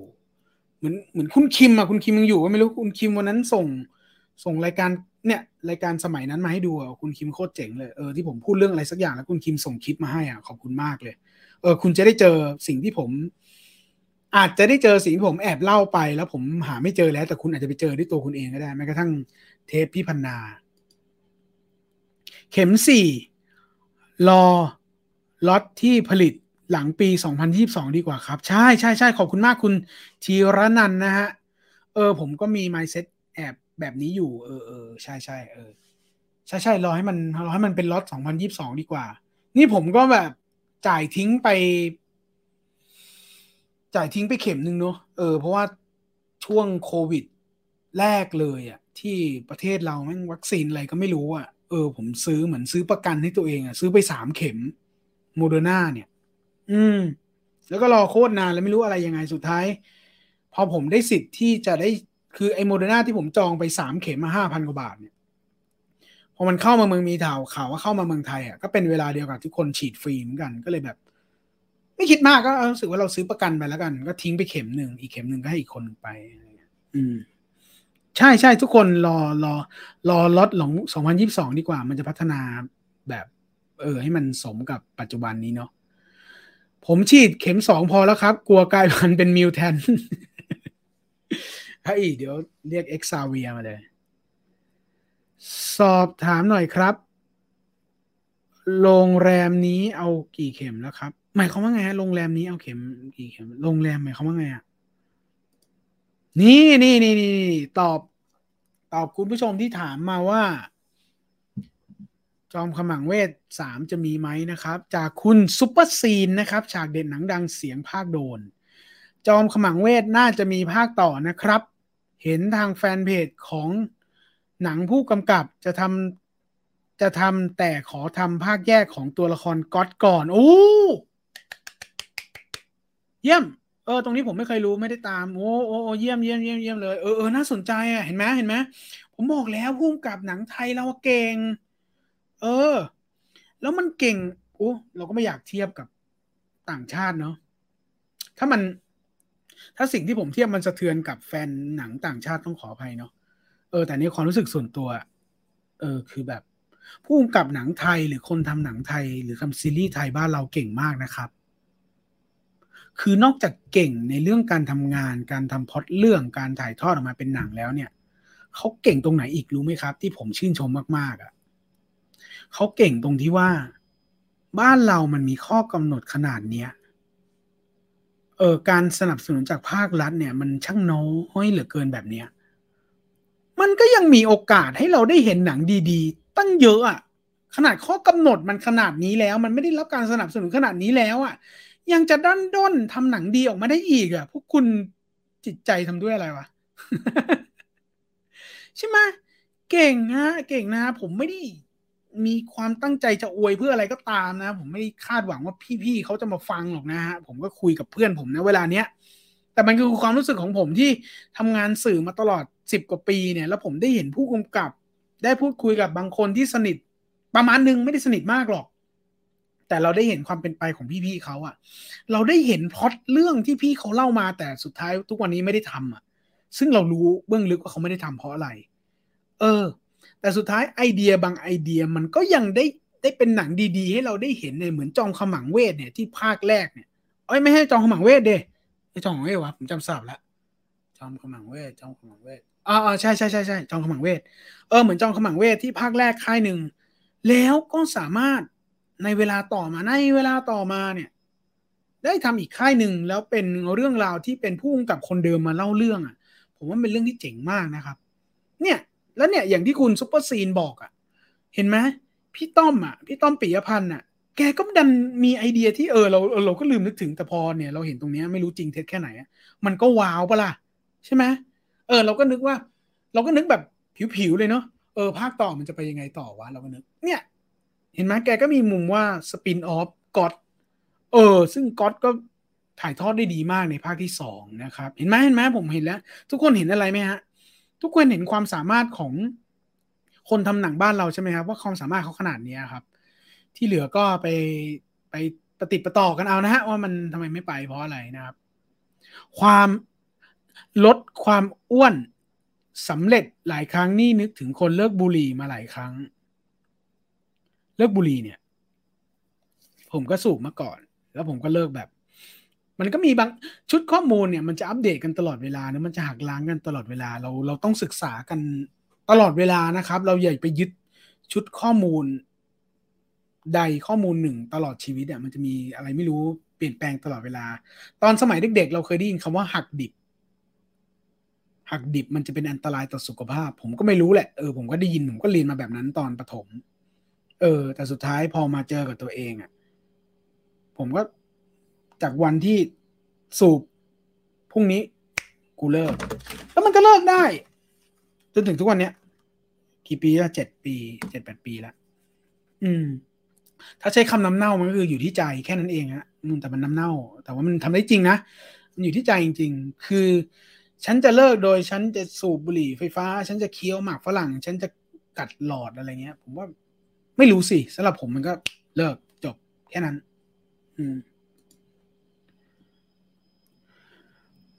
พูดถึงม้วนวิดีโอแล้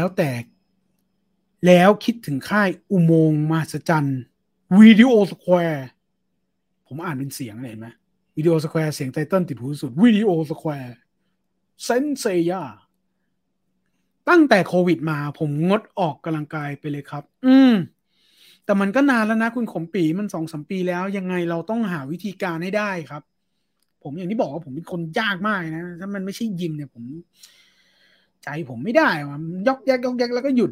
แต่สุดท้ายมันก็ต้องให้ได้แหละวางแผนอะไรบางอย่างที่แบบจะต้องเดินทางขากลับบ้านแล้วกันไม่เอาขาเดินทางไปทำธุระเนาะ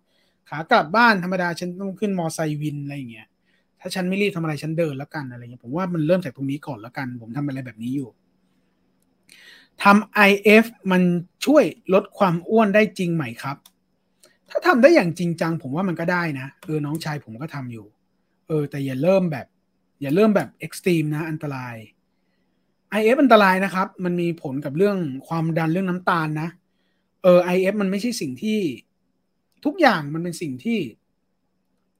ต้องศึกษาก่อนด้วยเราอย่าเพิ่งแบบวันนี้กูทำ IF ดีกว่าแล้วกระโดดลงไปอะไรเงี้ยลองศึกษาก่อนสักนิดนึงคือถ้าเราไปศึกษาว่า IF มันดีอย่างไรเราจะเห็นแต่ข้อดีเราไปดูข้อเสียมันบาลานซ์กันสักนิดนึงด้วยฮะเพราะผมแอบเห็นคือคุณจีนโดยตรงเลยมันมีช่วงหนึ่งที่ผมเผลอทำพร้อมกันแล้วคุณจีนมันทักมาว่ามึงดูดีๆนะที่มึงดูเรื่องความดันด้วยนะเว้ยผมก็เพิ่งรู้จากคุณจีนนี่แหละก็เลยไปศึกษาเพิ่มนั่นแหละถามว่าลดความอ้วนได้ไหมเนี่ยมันก็ถ้าตอบแบบมันเผื่อมันก็ได้แหละฮะถ้าเราศึกษาอย่างถูกวิธีเนาะแล้วทำไล่จาก16/8อะไรอย่างนี้ไปก่อนอะไรอย่างเงี้ยก็ลองดูครับผมพยายามกินผักวันละ3 ขีดทรมานปรับครับปรับถ้ามันทรมานอย่าไปทำจริงทรมานอย่าไปทำไม่ได้มีผลกับสุขภาพเป็นอันดับหนึ่งแต่ว่ามันมีผลกับใจทำแล้วให้มันไปหาวิธีการที่ทำแล้วมันเรามีความสุขด้วยดีกว่าเพราะว่าถ้าทรมานแล้วทำไปเรื่อยๆแล้วมันยังคงทรมานอยู่แต่ลดความอ้วนได้นะแต่มันทรมานอยู่เนี่ยเราจะทำได้ไม่นานเราทำได้ไม่นานพอถึงจุดหนึ่งพอเราฉีกความทรมานปุ๊บคราวนี้โยโย่เลยปิดรายการฟู้ดไฟเดอร์ของพี่จีนก่อนเลยครับเห็นแล้วตะบะแตก อรุณสวัสดิ์ตอนสายๆครับพี่ตูนสวัสดีครับคุณหน้ากากแมวแก่พี่เชียร์บอลทีมไหนครับในหนังเรื่องโกจะทำอีกไหมครับฟุตบอลผมไม่ได้นี่ครับผมไม่ได้ตามฟุตบอลนัก ผมตามแค่ตอนวัยรุ่นหลังๆไม่ได้ตามแล้วเพราะมันมีเงื่อนไขของการนอนไงก็เลยปรับไม่ได้ตามอายุ43เกิดอยู่ต่างจังหวัดโตมากับหนังกลางแปลงที่เวลาก่อนฉายจะได้ยินเสียงจากเครื่องฉายประกาศว่าคืนนี้ท่านจะได้ชมภาพยนตร์จากผลงานการแสดงของสรพงษ์ชาตรีจารุณีสุขสวัสดิ์และนวรัตน์ยุตนันท์คุณตกคุณทูนฮิรัญทรัพย์ไปนะฮะ เราเล่นนะครับคุณแจ็คใช่ใช่ใช่ครับคลาสสิกเนาะคลาสสิกเติบโตมากับหนังพี่เอกตั้งแต่เด็กทั้งหนังกลางแปลงทั้งม้วนวิดีโอใจหายเหมือนกันครับแต่ไม่เจ็บปวดไปสู่ภพภูมิที่ดีแล้วครับใช่ใช่ใช่ครับหัวใจไม่เสริมใยเหล็กใช่ครับเห็นว่ามันมากับความมืดใช่ใช่ใช่ใช่ฮะใช่ก็คือพระเอกคนเก่าก่อนตอนแรกเนาะแต่ว่าผมเลือกที่จะเล่าไปเมื่อสักครู่นี้โดยไม่เอ่ยชื่อบุคคลที่สามแล้วกันอะไรเงี้ยเราอยากจะไปโฟกัสกับสตอรี่ระหว่างท่านมุ้ยกับพี่เอกแทนนะน่าจะมีความสุขกว่าเรื่องน่าขำอย่างหนึ่งของสรพงษ์หนังค่อนข้างชีวิตหนังค่อนชีวิตของแกจะถูกพากย์เสียงโดยอารองเขามึงก็ดีแต่สุดท้ายตัวเอกสรพงษ์กลับได้ใช้เสียงตัวเองพากย์ตัวละครที่น่าจดจำอย่างวูดดี้ในซอยสตอรี่ผมว่ามันเป็นอันนี้ในมุมมองผมนะผมว่ามันเป็นช่วงนั้นนะช่วงนั้นไม่ได้ซาวออนฟิล์มไงฮะใช่ไหมฮะช่วงนั้นมันไม่ได้ซาวออนฟิล์มด้วยระบบด้วยเทคนิคด้วยมั้งแล้วก็ท่านมุ้ยนี่แหละที่ทำซาวออนฟิล์มเรื่องแรกอ่ะใช่ไหมฮะอันนี้ข้อมูลนี้ผมว่าไม่ผิดผมว่าผมจำได้มันเป็นเรื่องยุคสมัยฮะมันเป็นเรื่องซิงโครไนซ์เรื่องอะไรแบบเนี้ยแล้วก็พอด้วยเงื่อนไขของการที่บันทึกภาพแล้วมันไม่ได้เสียงด้วยเนี่ยแล้วพอมันจะต้องพากย์เสียงเนี่ยเขาก็เลยอาจจะมีเงื่อนไขว่างั้นเอาเนี่ยเดี๋ยวจะพากย์แล้วก็เอานักพากย์ที่เป็นนักพากย์มืออาชีพมาพากย์อีกทีนึงแล้วกันอะไรอย่างเงี้ยหรืออันนี้เดาล้วนๆเลยนะนักแสดงที่เขาแสดงเสร็จแล้วเนี่ยแล้วอย่างที่เราคุยกันเมื่อสักครู่เนาะแกมีคิวที่ถ่ายตรงกองนู้นต่อแล้วการที่แกจะมานั่งพากย์เสียงตัวเองอีกทีหนึ่งอ่ะอาจจะไม่มีเวลาถ้าไม่เกี่ยวต้องขออภัยนะท่านที่มีความรู้ด้านนี้แต่ผมเดาเอานะผมเดาเอาลงดาบจ่าหายไปไหนตอบไปแล้วนะฮะตอนเป็นไอ้ขวัญน่าสงสารมากใช่ครับท่านมุ้ยเคยทำเรื่องกล่องอินดี้มากคุณโน้ตกับพี่โน้ตกับพี่ลูกเกดเนาะแต่ผมชอบหมื่นราชเสน่หาใช่ผมเป็นคนหนึ่งที่บอกไปตอนต้นแล้วผมไม่ทันหนังคำว่าไม่ทันของผมคือผมเคยเห็นในทีวีตอนเด็กแล้วก็เห็นภาพสรพงษ์นวรัตน์ทูลจารุณีอะไรอย่างเงี้ยแหละฮะแต่ว่าผมจำเนื้อเรื่องนี้มันเป็นแบบนี้เรื่องนี้เป็นแบบนี้ไม่ได้เลยแต่ผมเห็นภาพคุณน้าพี่ๆท่านเหล่านั้นน่ะตั้งแต่เด็กแล้วแต่ว่าแบบผมเป็นคนทันแบบจริงๆจังๆตอนหมื่นราชเสน่หานี่เช่นเดียวกับคุณอนุชาเลยครับพอดออกแนวรีริกใช่ตอนคุณดุลตอนซ้อมเทสกับตัวเองผมก็ชอบอ่านผิดปี2516ครับไม่ใช่2016ครับพี่ใช่ครับขออภัยด้วยผมพูดสลับกันตั้งแต่ตอนเทสก่อนเข้ารายการแหละผมก็ลั่น2016ไปตอนเทสแล้วก็ตอนที่คุยกันตอนนี้ก็หลุดออกไปจนได้ขออภัยนะครับ2516นะครับเรื่องราวของอะไรวะเขาชื่อการใช่ไหมถ้าจำไม่ผิดเขาชื่อการ2516นะฮะไม่ใช่2016ถ้าผมลั่นไปผิดต้องขอไปเรื่องนี้ว้าวอยู่นะในยุคสมัยนั้นใช่เขาชื่อการเนาะจริงแล้วท่านมุ้ยก่อนทำหนังเชิดชูกษัตริย์ท่านทำหนังตีแผ่สังคมมาตลอดใช่ครับทั้งความแหลกแหลวในระบบราชการทั้งสภาพคนจนที่ไร้ทางสู้ทั้งเรื่องราวระหว่างประเทศอย่างสารวินทั้งวงการตำรวจมีท่านเดียวที่กล้าใช่ครับไปย้อนดูฮะผมบอกแล้วว่าเริ่มจากสารวินก่อนเลยฮะเริ่มจากสารวินก่อนเลยแล้วพอแบบเฮ้ยชอบว่ะแล้วคราวนี้คุณจะรู้แล้วว่าลิสต์รายชื่อหนังของท่านมุ้ยมันมีแก่นที่โคตรชัดอยู่ในเนื้อเรื่องในโปสเตอร์แล้วคราวนี้ก็ไปหยิบเลือกได้เลยครับ ผมเกิดไม่ทันยุคเขาแต่ติดตามงานภาคของลุงสรพงษ์จาก Toy Story ใช่ครับใช่ครับก็ถ้าเป็นคนรุ่นใหม่หน่อยเนาะหลังจากผมอีกหน่อยเนี่ยก็จะเป็น Toy Story เป็นหลักเนาะเย่เย่เย่คุณไฮสตูดิโอนะครับคุณไฮสตูดิโอนี่แฟนหลักแฟนเหนียวแน่นลงดาบมากเลยนะผมเห็นข้อความของคุณไฮสตูดิโอที่ไปคอมเมนต์ในลงดาบค่อนข้างจะเกือบทั้งหมดนะผมอ่านแล้วผมเห็นอยู่เนาะแต่ว่าถ้ามันมีคอนเทนต์ไหนที่ถ้ามันมีคอนเทนต์ไหนที่ยังไม่ได้ผลิตด้วยไม่ได้อะไรก็รอชมรอดูฮะก็จดกันไว้กับพี่นันแล้วฮะก็อันไหนที่มันเข้าข้อเนี่ยเดี๋ยวทำให้เผลอๆนะคุณไฮสตูดิโอนะคอนเทนต์ที่ผมอัดกับคุณอภินันท์วันนี้เผลอๆมาจากคุณด้วยซ้ำถ้าจำไม่ผิดเพราะว่าคนที่มาคอมเมนต์ในตอนเป็นเมมเบอร์ชิพอ่ะมันมีไม่เยอะ แล้วคุณไฮสตูดิโอเนี่ยมาคอมเมนต์บ่อยแล้วก็คุณอภินันท์ก็อ่านเกือบทั้งหมดแหละมันจะมีตกหล่นบ้างนิดหน่อยแต่ว่ามันมีคอนเทนต์ที่วันเนี้ยผลิตจากคอมเมนต์ที่คนมาขอเผื่อเป็นคุณไฮสตูดิโอนี่แหละเพราะฉะนั้นคุณผู้ชมท่านใดที่ติดตามรายการลงดาบเนาะรู้สึกว่าเอ้ยก็ดีนะโหมดนี้การฟังแบบนี้ก็สนุกดีนะอะไรเงี้ยก็เดี๋ยวคอมเมนต์ทิ้งไว้เลยนะฮะท้ายรายการแล้วนะฮะเดี๋ยวจะอาจจะขออนุญาตลากันไปแล้ววันนี้อยากจะสั้นแป๊บเดียวก็ไม่ได้สั้นเหมือนเดิมฮะก็ไปแตะ3 ชั่วโมงเหมือนเดิม ก็ฝากข้อความถึงคุณอภินันท์ไว้เดี๋ยวผมเอาไปฝากเขานะเดี๋ยวอีกสักแป๊บหนึ่งเดี๋ยวเจอกันแล้วเดี๋ยวได้อัดรายการแล้วเดี๋ยวเอาไปฝากกันว่าอยากฟังเรื่องไหนในลงดาบนะครับผมชินกับอาเอกในสิงห์ภาคไทยวูดดี้ครับใช่ผมว่าเนี่ยจบรายการเนี่ยกลับไปดู Toy Story กันเต็มมาทีเนี้ยโรงถ่ายหนังอัศวินอยู่แถวพุทธมณฑลสาย4หนองแขมปัจจุบันทุบหมดแล้วเป็นตลาดนัดแต่สมัยผมเด็กๆทันก่อนมันจะล้างยังพอมีคนใช้งานบ้างแต่ก็โซมมากแล้วใช่น่าเสียดายครับน่าเสียดายรวมทั้งโรงถ่ายของอาสมโพธิด้วยเนาะผมไปเห็นมาใหญ่มากนะครับโคตรใหญ่เลยใหญ่แล้วแบบมีแบบเหมือนเป็นโรงหลายโรงเลยเต็มไปหมดเลยแล้วก็เสียดายมันจบลงอย่างชัดเจนที่สุดก็คือน้ำท่วมเพราะว่าตอนที่ผมได้ไปสัมภาษณ์อาสมโพธิก่อนที่อาจะเสียชีวิตเนาะเราก็แอบมองเห็นโรงถ่ายของแกบาดแผลจากน้ำท่วมก็รุนแรงมากครับทำไมพี่ต่อกับพี่จีนแซวคุณอภินันท์จังเลยครับไม่รู้เหมือนกันฮะก็เป็นคาแรคเตอร์ ไม่รู้ไงฮะบันทึกลงดาบอย่าเย็นมากนะครับเดี๋ยวคุณนันจะเมาเสียก่อน อันนี้แฟนพันธุ์แท้นี่คุณอภินันท์มีชื่อเล่นว่าอะไรครับเรียกว่าคุณนันก็ได้ฮะเรียกว่าคุณนันแล้วกันเออ ผมจะไ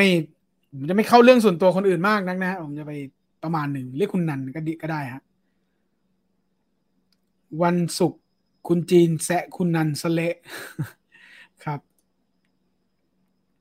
ฟังคุณนันเหมือนได้อ่านหนังสือได้รายละเอียดมากกว่าดูคอนเทนต์ทั่วๆไปที่เน้นภาพเคลื่อนไหวหวือหวาใช่ครับคุณโก้สิ่งนี้คือคอนเซปต์ของลงดาบที่ทำมาเพื่อซัพพอร์ตคุณนันเลยครับผมรู้สึกว่าไม่ต้องเปิดกล้องหรอกไม่ต้องอินเสิร์ตภาพใดๆเยอะแยะหรอกผมรู้สึกว่าการเล่าเรื่องมุมมองของคุณนันที่เล่ามาเนี่ยมันตอบโจทย์สิ่งที่ผมวางไว้แล้วว่าลงดาบนะซีซั่นนี้เป็นแบบนี้ดีกว่านะครับแล้วก็เป็นอย่างที่คุณโก้เข้าใจเลยครับแล้วก็ผมยินดีมากถ้าทุกคนจะแบบ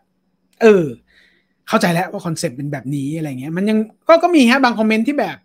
คอมเมนต์ว่าสกู๊ปแบบนั้นดีกว่าอะไรอย่างเงี้ยเราเทียบกันไม่ได้ฮะมันเหมือนอาหาร2 จานที่มันไม่ได้ทำมาซัพพอร์ตเพื่อกันและกันมันคือสเต็กกับกิมจิเกาหลีไม่ต้องเทียบกันก็ได้ฮะก็อยู่ที่ว่าวันนี้เราจะกินอะไรแค่นั้นเองฮะมันก็มีคอมเมนต์จากคนอื่นเนอะที่อาจจะไม่รู้จักวิวไฟเดอร์เลยหรืออาจรู้จักแค่นิดเดียวก็จะมีมาทักแหละว่าคอนเทนต์นี้เอาแบบเดิมดีกว่าอะไรอย่างเงี้ยแบบเดิมมันก็อยู่แต่มันมีอันนี้มาเพิ่มแค่นั้นเองเพราะฉะนั้นสิ่งที่คุณโก้พิมพ์นี่ถูกต้องที่สุดเลยครับหมอปาวานกำลังจะไปดูเลยครับคุณซูเปอร์เดลี่นะครับ ก็ถ้าไปดูแล้วถ้ามีโอกาสสัปดาห์หน้าก็มาแลกเปลี่ยนกันได้เลยนะครับชิมเมอร์เลกคือว้าวของจริงสำหรับการเล่าเรื่องโอ้ขอบคุณมากคุณวูชินที่มาสนับสนุนความคิดเห็นชิมเมอร์เลกจดไว้ก่อนเลยนะครับผมชอบหนังอะไรแบบเนี้ยเก็บทรงไม่อยู่ พูดถึงเมื่อคืนใจร้ายไม่ยอมให้น้องอลิซขึ้นจอใหญ่เต็มๆสักช่วงหนึ่งน้องมาหน้าเต็มสักขนาดนั้นหูก็เมื่อคืนเนี่ยมันมัน4 จอก็จริงนะแต่อลิซหน้าเต็มหน้าแบบชัดแล้วนะชัดก่อนนั้นก็คือการแกล้งกันแล้วล่ะ ผมว่าน้องก็ไม่ค่อยแฮปปี้หรอกจริงๆน้องเขินแหละเป็นคุณก็ไม่เขินเลยโอ้โหอยู่กัน3 คนนะ4 คนเนี่ยแล้วเป็นหน้าน้องใหญ่ๆหน้าเดียวผมว่าน้องเขินตายเลยจะจัดรายการไม่รู้เรื่องเลยดิพี่จีนน่าจะจัดรายการให้ครบ7 วันครับอุ้ยให้เขาทำอย่างอื่นบ้างเถอะครับ แม่มีคอนเทนต์ดีๆที่ทำไม่ทันขายลิขสิทธิ์ไหมครับ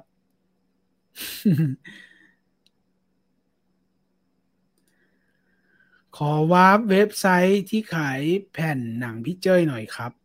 ผมว่าถ้าความเคลื่อนไหวของพี่เจ้ยก็ไปตามที่ Facebook Kick the Machine เขาไว้ก่อนมั้งฮะเพราะนั้นน่าจะเป็น Official จากพี่เจ้ยเนาะคงมีอะไรก็คงถามแอดมินถามอะไรเขาได้เนาะคำพี่จีนที่นางพูดว่าเหมือนนางดูหนังพี่เจ้ยเยอะนอนนั่งฟังอยู่นอนว่าทุกเรื่องแล้วนะผมก็ว่าทุกเรื่องแล้วนะ เสียดายมากครับโรงแถวบ้านไม่มีเมมโมเรียอยากดูในโรงมากๆมันก็เป็นประสบการณ์หนึ่งที่เราควรจะได้ดูในโรงเนาะเดี๋ยวนะระบบเซตเทิลไลท์นานมากมันก็เป็นจุดกำเนิดของการทำโปรดักชันของผมเนาะว่าทำรายการและซัพพอร์ตลงเซตเทิลไลท์แล้วก็เสียดายที่สุดท้ายพอไม่ได้ถูกบันทึกเก็บไว้นะครับแล้วก็เก็บไว้ไม่ดีมันถูกไลท์แผ่นDVD แผ่น DVD พอมาเปิดตอนนี้ก็ไม่รอดละคนไทยเนี่ยลอง The Batman เข้าพร้อมญี่ปุ่นรับรองค่ายโดนทัวร์ Twitter ถล่มแนว คุณสรพงษ์อยู่แถวบ้านเกิดผมที่อยุธยาตาเคยบอกเมื่อก่อนแกไปเรียนจะจ้างตาผมพายเรือไปส่งประจำพอตารู้ว่าคุณสรพงษ์เสียตาน้ำตาไหลเลยครับปัจจุบันแกเป็นผู้ป่วยติดเตียงที่บ้านครับคุณวสันต์ขอบคุณมากครับสำหรับประสบการณ์ที่มาแชร์กันในวันนี้ครับตัวอย่าง The Boys ซีซั่น3เป็นยังไงบ้างครับสำหรับผมคุ้มกับการรอคอยมากใช่โคตรเดือดเลยอ่ะแล้วแบบเนาะคราวนี้ฝั่งมนุษย์มีพลังแล้วอ่ะเดือดแล้วอ่ะใช่ไหมแต่ภาคต่อไปทำไงวะไอโฮมแลนด์โดนจับอยู่เนี่ย แต่โชคดีที่เขาคงถ่ายเสร็จแล้วล่ะแล้วไอ้คุณโฮมแลนด์โดนจับติดคุกไปตอนเนี้ยแต่ตัวอย่างใหม่โคตรเดือดเลยอ่ะรอติดตามรอติดตามแล้วก็แบบมีอะไรที่มันหวือหวาเต็มไปหมดเลยอ่ะวงการหนังบ้านเราถ้าได้งบสักหน่อยผมว่าไปได้ไกลกว่านี้มากสังเกตโฆษณาของไทยเล่าเรื่องได้ดีมากใช่รางวัลหลายเวทีในแง่ความครีเอทสตอรี่เทลลิ่งนะครับใช่ครับครีเอทีฟบ้านเราเก่งมากครับพี่ตุลได้ตามหนังอินเดียบ้างไหมครับช่วงนี้กระแสแรงมากยังคงเป็น3 เรื่องในตำนานอยู่ฮะ3 เรื่องในตำนานหนังอินเดียที่อัปโหลดไปในวีไฟเดอร์เมื่อหลายปีที่แล้วแต่ไอตัวอัปเดตใหม่ๆเห็นว่าแวบอยู่ฮะยังหาเวลาไปดูอยู่ครับขอนอกเรื่องหนังหน่อยครับตัวอย่างบอยซีซั่น3เป็นยังไงบ้างครับใช่อย่างที่บอกไปฮะมีใครเป็นหนังเวสแอนเดอร์สันบ้างครับหาคนคุยเรื่องเวสแอนเดอร์สันมากๆครับยากมากครับมีนะดิถ้ามีโอกาสเดี๋ยวหาให้เดี๋ยวผมติดไว้ก่อนคุณเชลโคมมันมีอะไรแบบนี้ฮะที่เราที่เป็นวีไฟเดอร์บุคลากรเนี่ยเป็นคำจำกัดที่หาดี ที่ไม่สามารถเป็นคาแรคเตอร์นี้ได้หนังเวสเดสันเลยเดี๋ยวถ้ามีโอกาสเดี๋ยวหามาให้ฮะหาบุคลากร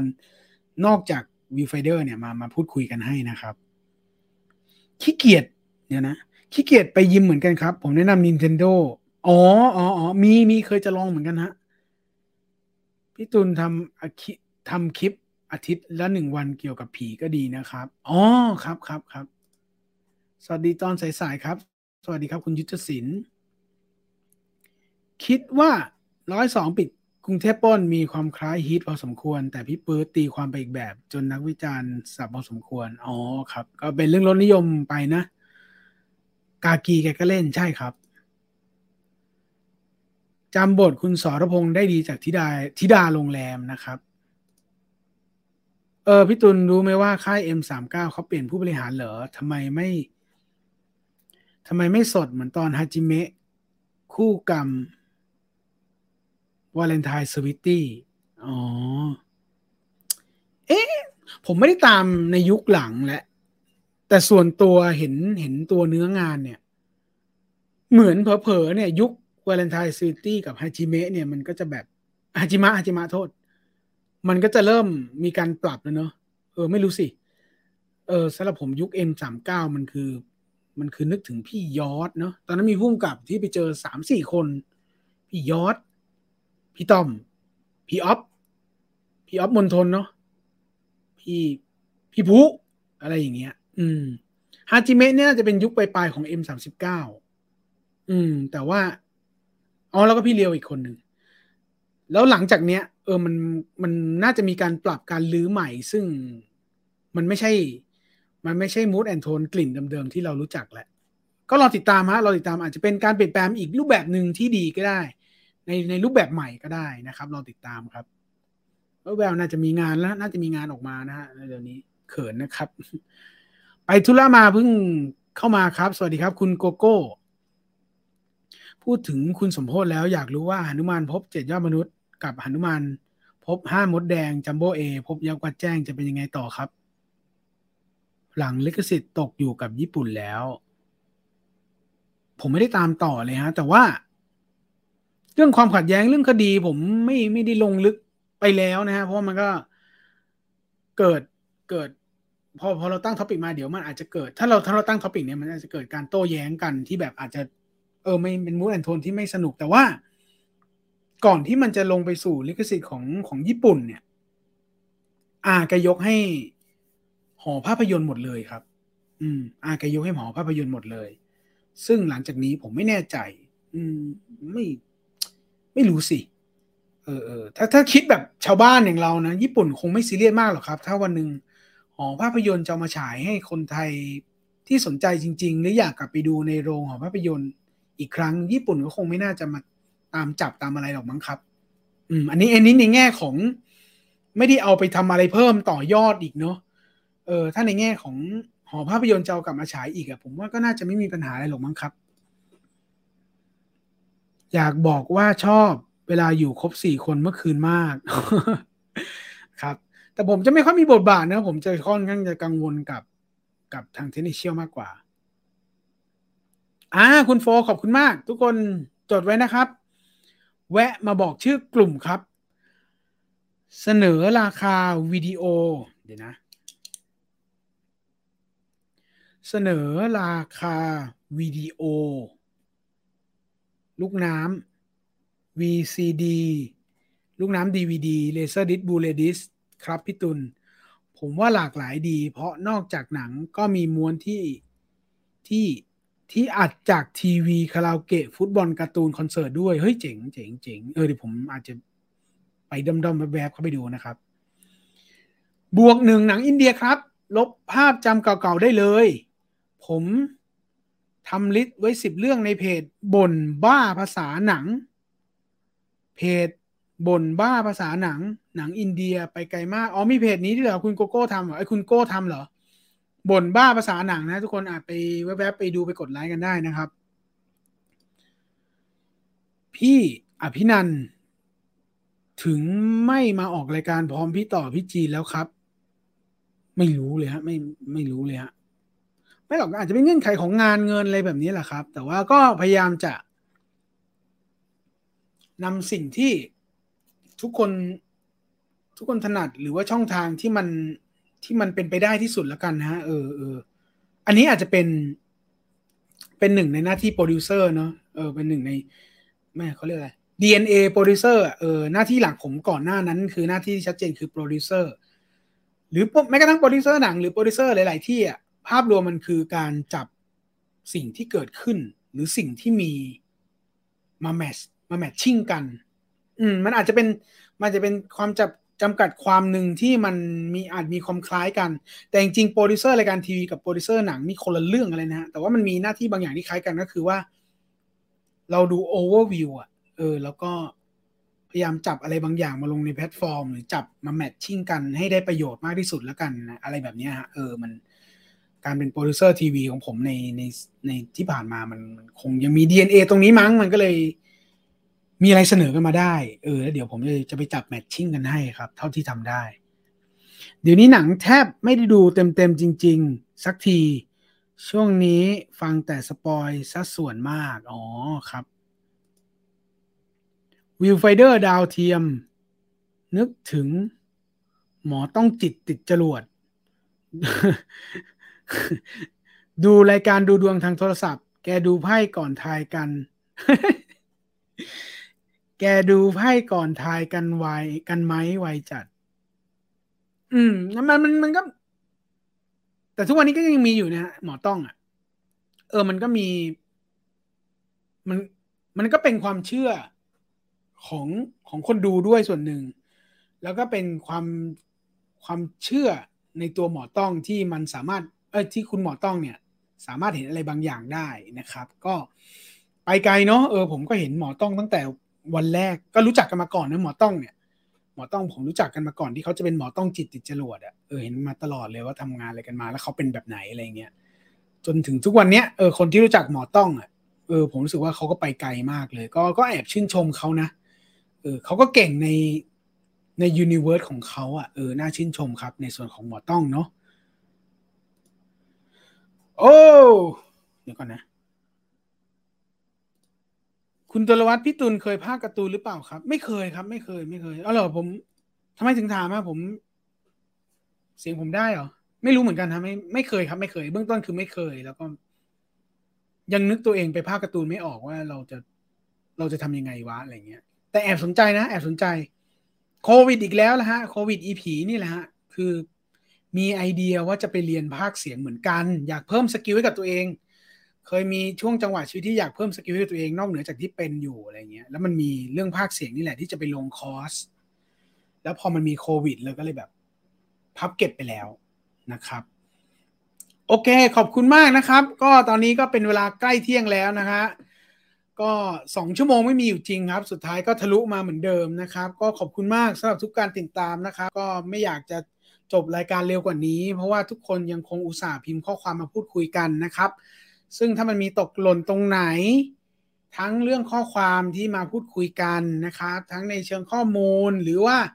พูดผิดเรื่องพุทธศักราชเรื่องพศหรือว่าอะไรก็ตามก็ต้องขออภัยมาในที่นี้ด้วยมีอะไรก็แจ้งเตือนกันมาได้พูดคุยกันได้ในคอมเมนต์นี้และย้อนหลังนะครับสนับสนุนวีไฟเดอร์ทุกช่องทางไม่สามารถเอื้อนเอ่ยมาได้จนมาได้ทั้งหมดในเวลานี้เพราะมันเยอะเหลือเกินนะครับขอบคุณมากแล้วก็สัญญาว่าจะพยายามให้วีไฟเดอร์ในส่วนของผมนะครับที่ดูแลร่วมกับคุณจีนจะทำให้ดีที่สุดนะครับบนความทดลองอะไรใหม่ๆหลังจากนี้ด้วยนะครับรวมถึงรายการนี้ที่เป็นของผม 100% นะครับซึ่งอาจจะมีความช่วยเหลือจากทุกๆคนที่เป็นแหล่งข่าวเข้ามาในบางเทปก็รอติดตามแล้วกันก็จะพยายามพัฒนาให้มากที่สุดในศักยภาพเท่าที่ทำได้แล้วกันเพราะว่ามีหลายอย่างที่ถืออยู่ไว้พอสมควรแต่ว่าทุกอย่างที่ถือก็คือสิ่งที่ทุกคนจะได้ชมกันใน Universe ของ Viewfinder นะครับสปอยได้ไหมรอบหน้าเกี่ยวกับอะไรครับบอกไม่ได้เลยฮะบอกไม่ได้อย่างที่บอกตอนต้นรายการเลยผมไม่สามารถบอกได้ว่าสัปดาห์หน้าจะเป็นเรื่องอะไรแม้กระทั่งอีก2 วันจะวันอาทิตย์วันศุกร์อะไรเงี้ยผมบางทีก็ยังไม่กล้าบอกเนี่ยอันนี้ส่งท้ายรายการแล้วกันอธิบายอีกรอบหนึ่งจริงๆคอนเทนต์วันเนี้ยไม่ใช่อาเอกสรพงษ์เป็นคอนเทนต์อื่นที่รอไว้แล้วเป็นคนอื่นที่รอไว้แล้วแต่พอมันมีการสูญเสียของเราเนี่ยที่เป็นอาเอกสรพงษ์มันก็อยู่ในไอเดียว่าเราจะทำอย่างไร ให้มันมากกว่าที่ทุกคนได้เห็นชีวประวัติของท่านของแกเนี่ยในโซเชียลเน็ตเวิร์กแล้วผมเพิ่งมาตั้งโจทย์เมื่อวันเย็นวันพฤหัสวันศุกร์นี้เองมันก็เลยเกิดวิธีการทำงานที่แบบสิ่งที่เตรียมมาแล้วเนี่ยมันก็ต้องไม่ได้ลื้อแต่เอาไปเก็บในลิ้นชักก่อนเพราะว่ามันไม่ใช่เรื่องที่เดลี่ขนาดนั้นมันเป็นเรื่องที่เอามาจอยกันแหละแต่ว่ามันเป็นสิ่งที่คุณอาเอกสรพงษ์เนี่ยที่ผมจะนำเสนอให้ทุกคนเนี่ยผมรวบรวมข้อมูลแล้วก็คิดว่าผมดีพอและเพียงพอที่จะเอามาให้ทุกคนได้ฟังได้ชมหรือเปล่าถ้ามันไม่ดีพอและเพียงพอแล้วมันไม่ต่างกับการที่ทุกคนเห็นใน Facebook ผมก็ไม่ทำแต่พอดีบังเอิญผมได้แมททีเรียลอะไรมาบางอย่างที่นำมาฝากกันได้แล้วรู้สึกว่ามันคู่ควรกับการที่ทุกคนได้มาดูกันในตอนเช้าเนี่ยก็เลยเอามาแทรกแล้วตัดสินใจในเช้าวันเสาร์วันศุกร์มีคนถามผมทิ้งแล้วว่าวันอาทิตย์เรื่องอะไรผมไม่ตอบไม่ได้ผมไม่ได้กักแต่ว่าผมยังรู้สึกว่ามันไม่พอแล้ววันเสาร์ก็เลยทำงานหนักแล้วก็แบบทำธุระอื่นไปด้วยแล้วก็จดไว้ด้วยอะไรเงี้ยโน้ตไว้ด้วยแล้วพอได้ปุ๊บก็เลยมาตัดสินใจอย่างจริงจังเช้าวันเสาร์แล้วก็ช่วงบ่ายวันเสาร์ก็เริ่ม working ข้อมูลอย่างจริงจังจนมาเป็นทุกอย่างในวันนี้ที่เป็นเขาชื่อสรพงษ์ชาตรี EP ที่9ของคุยเรื่องหนังให้ฟังหน่อยนะครับวันนี้ผมตุลวิวไฟเดอร์กราบขอบพระคุณทุกท่านที่มาฟังสดในไลฟ์และทุกท่านที่ฟังย้อนหลังทาง Spotify และ Membership ลาไปก่อนพบกันใหม่สัปดาห์หน้าวันอาทิตย์ 8:30 น.ครับสวัสดีครับ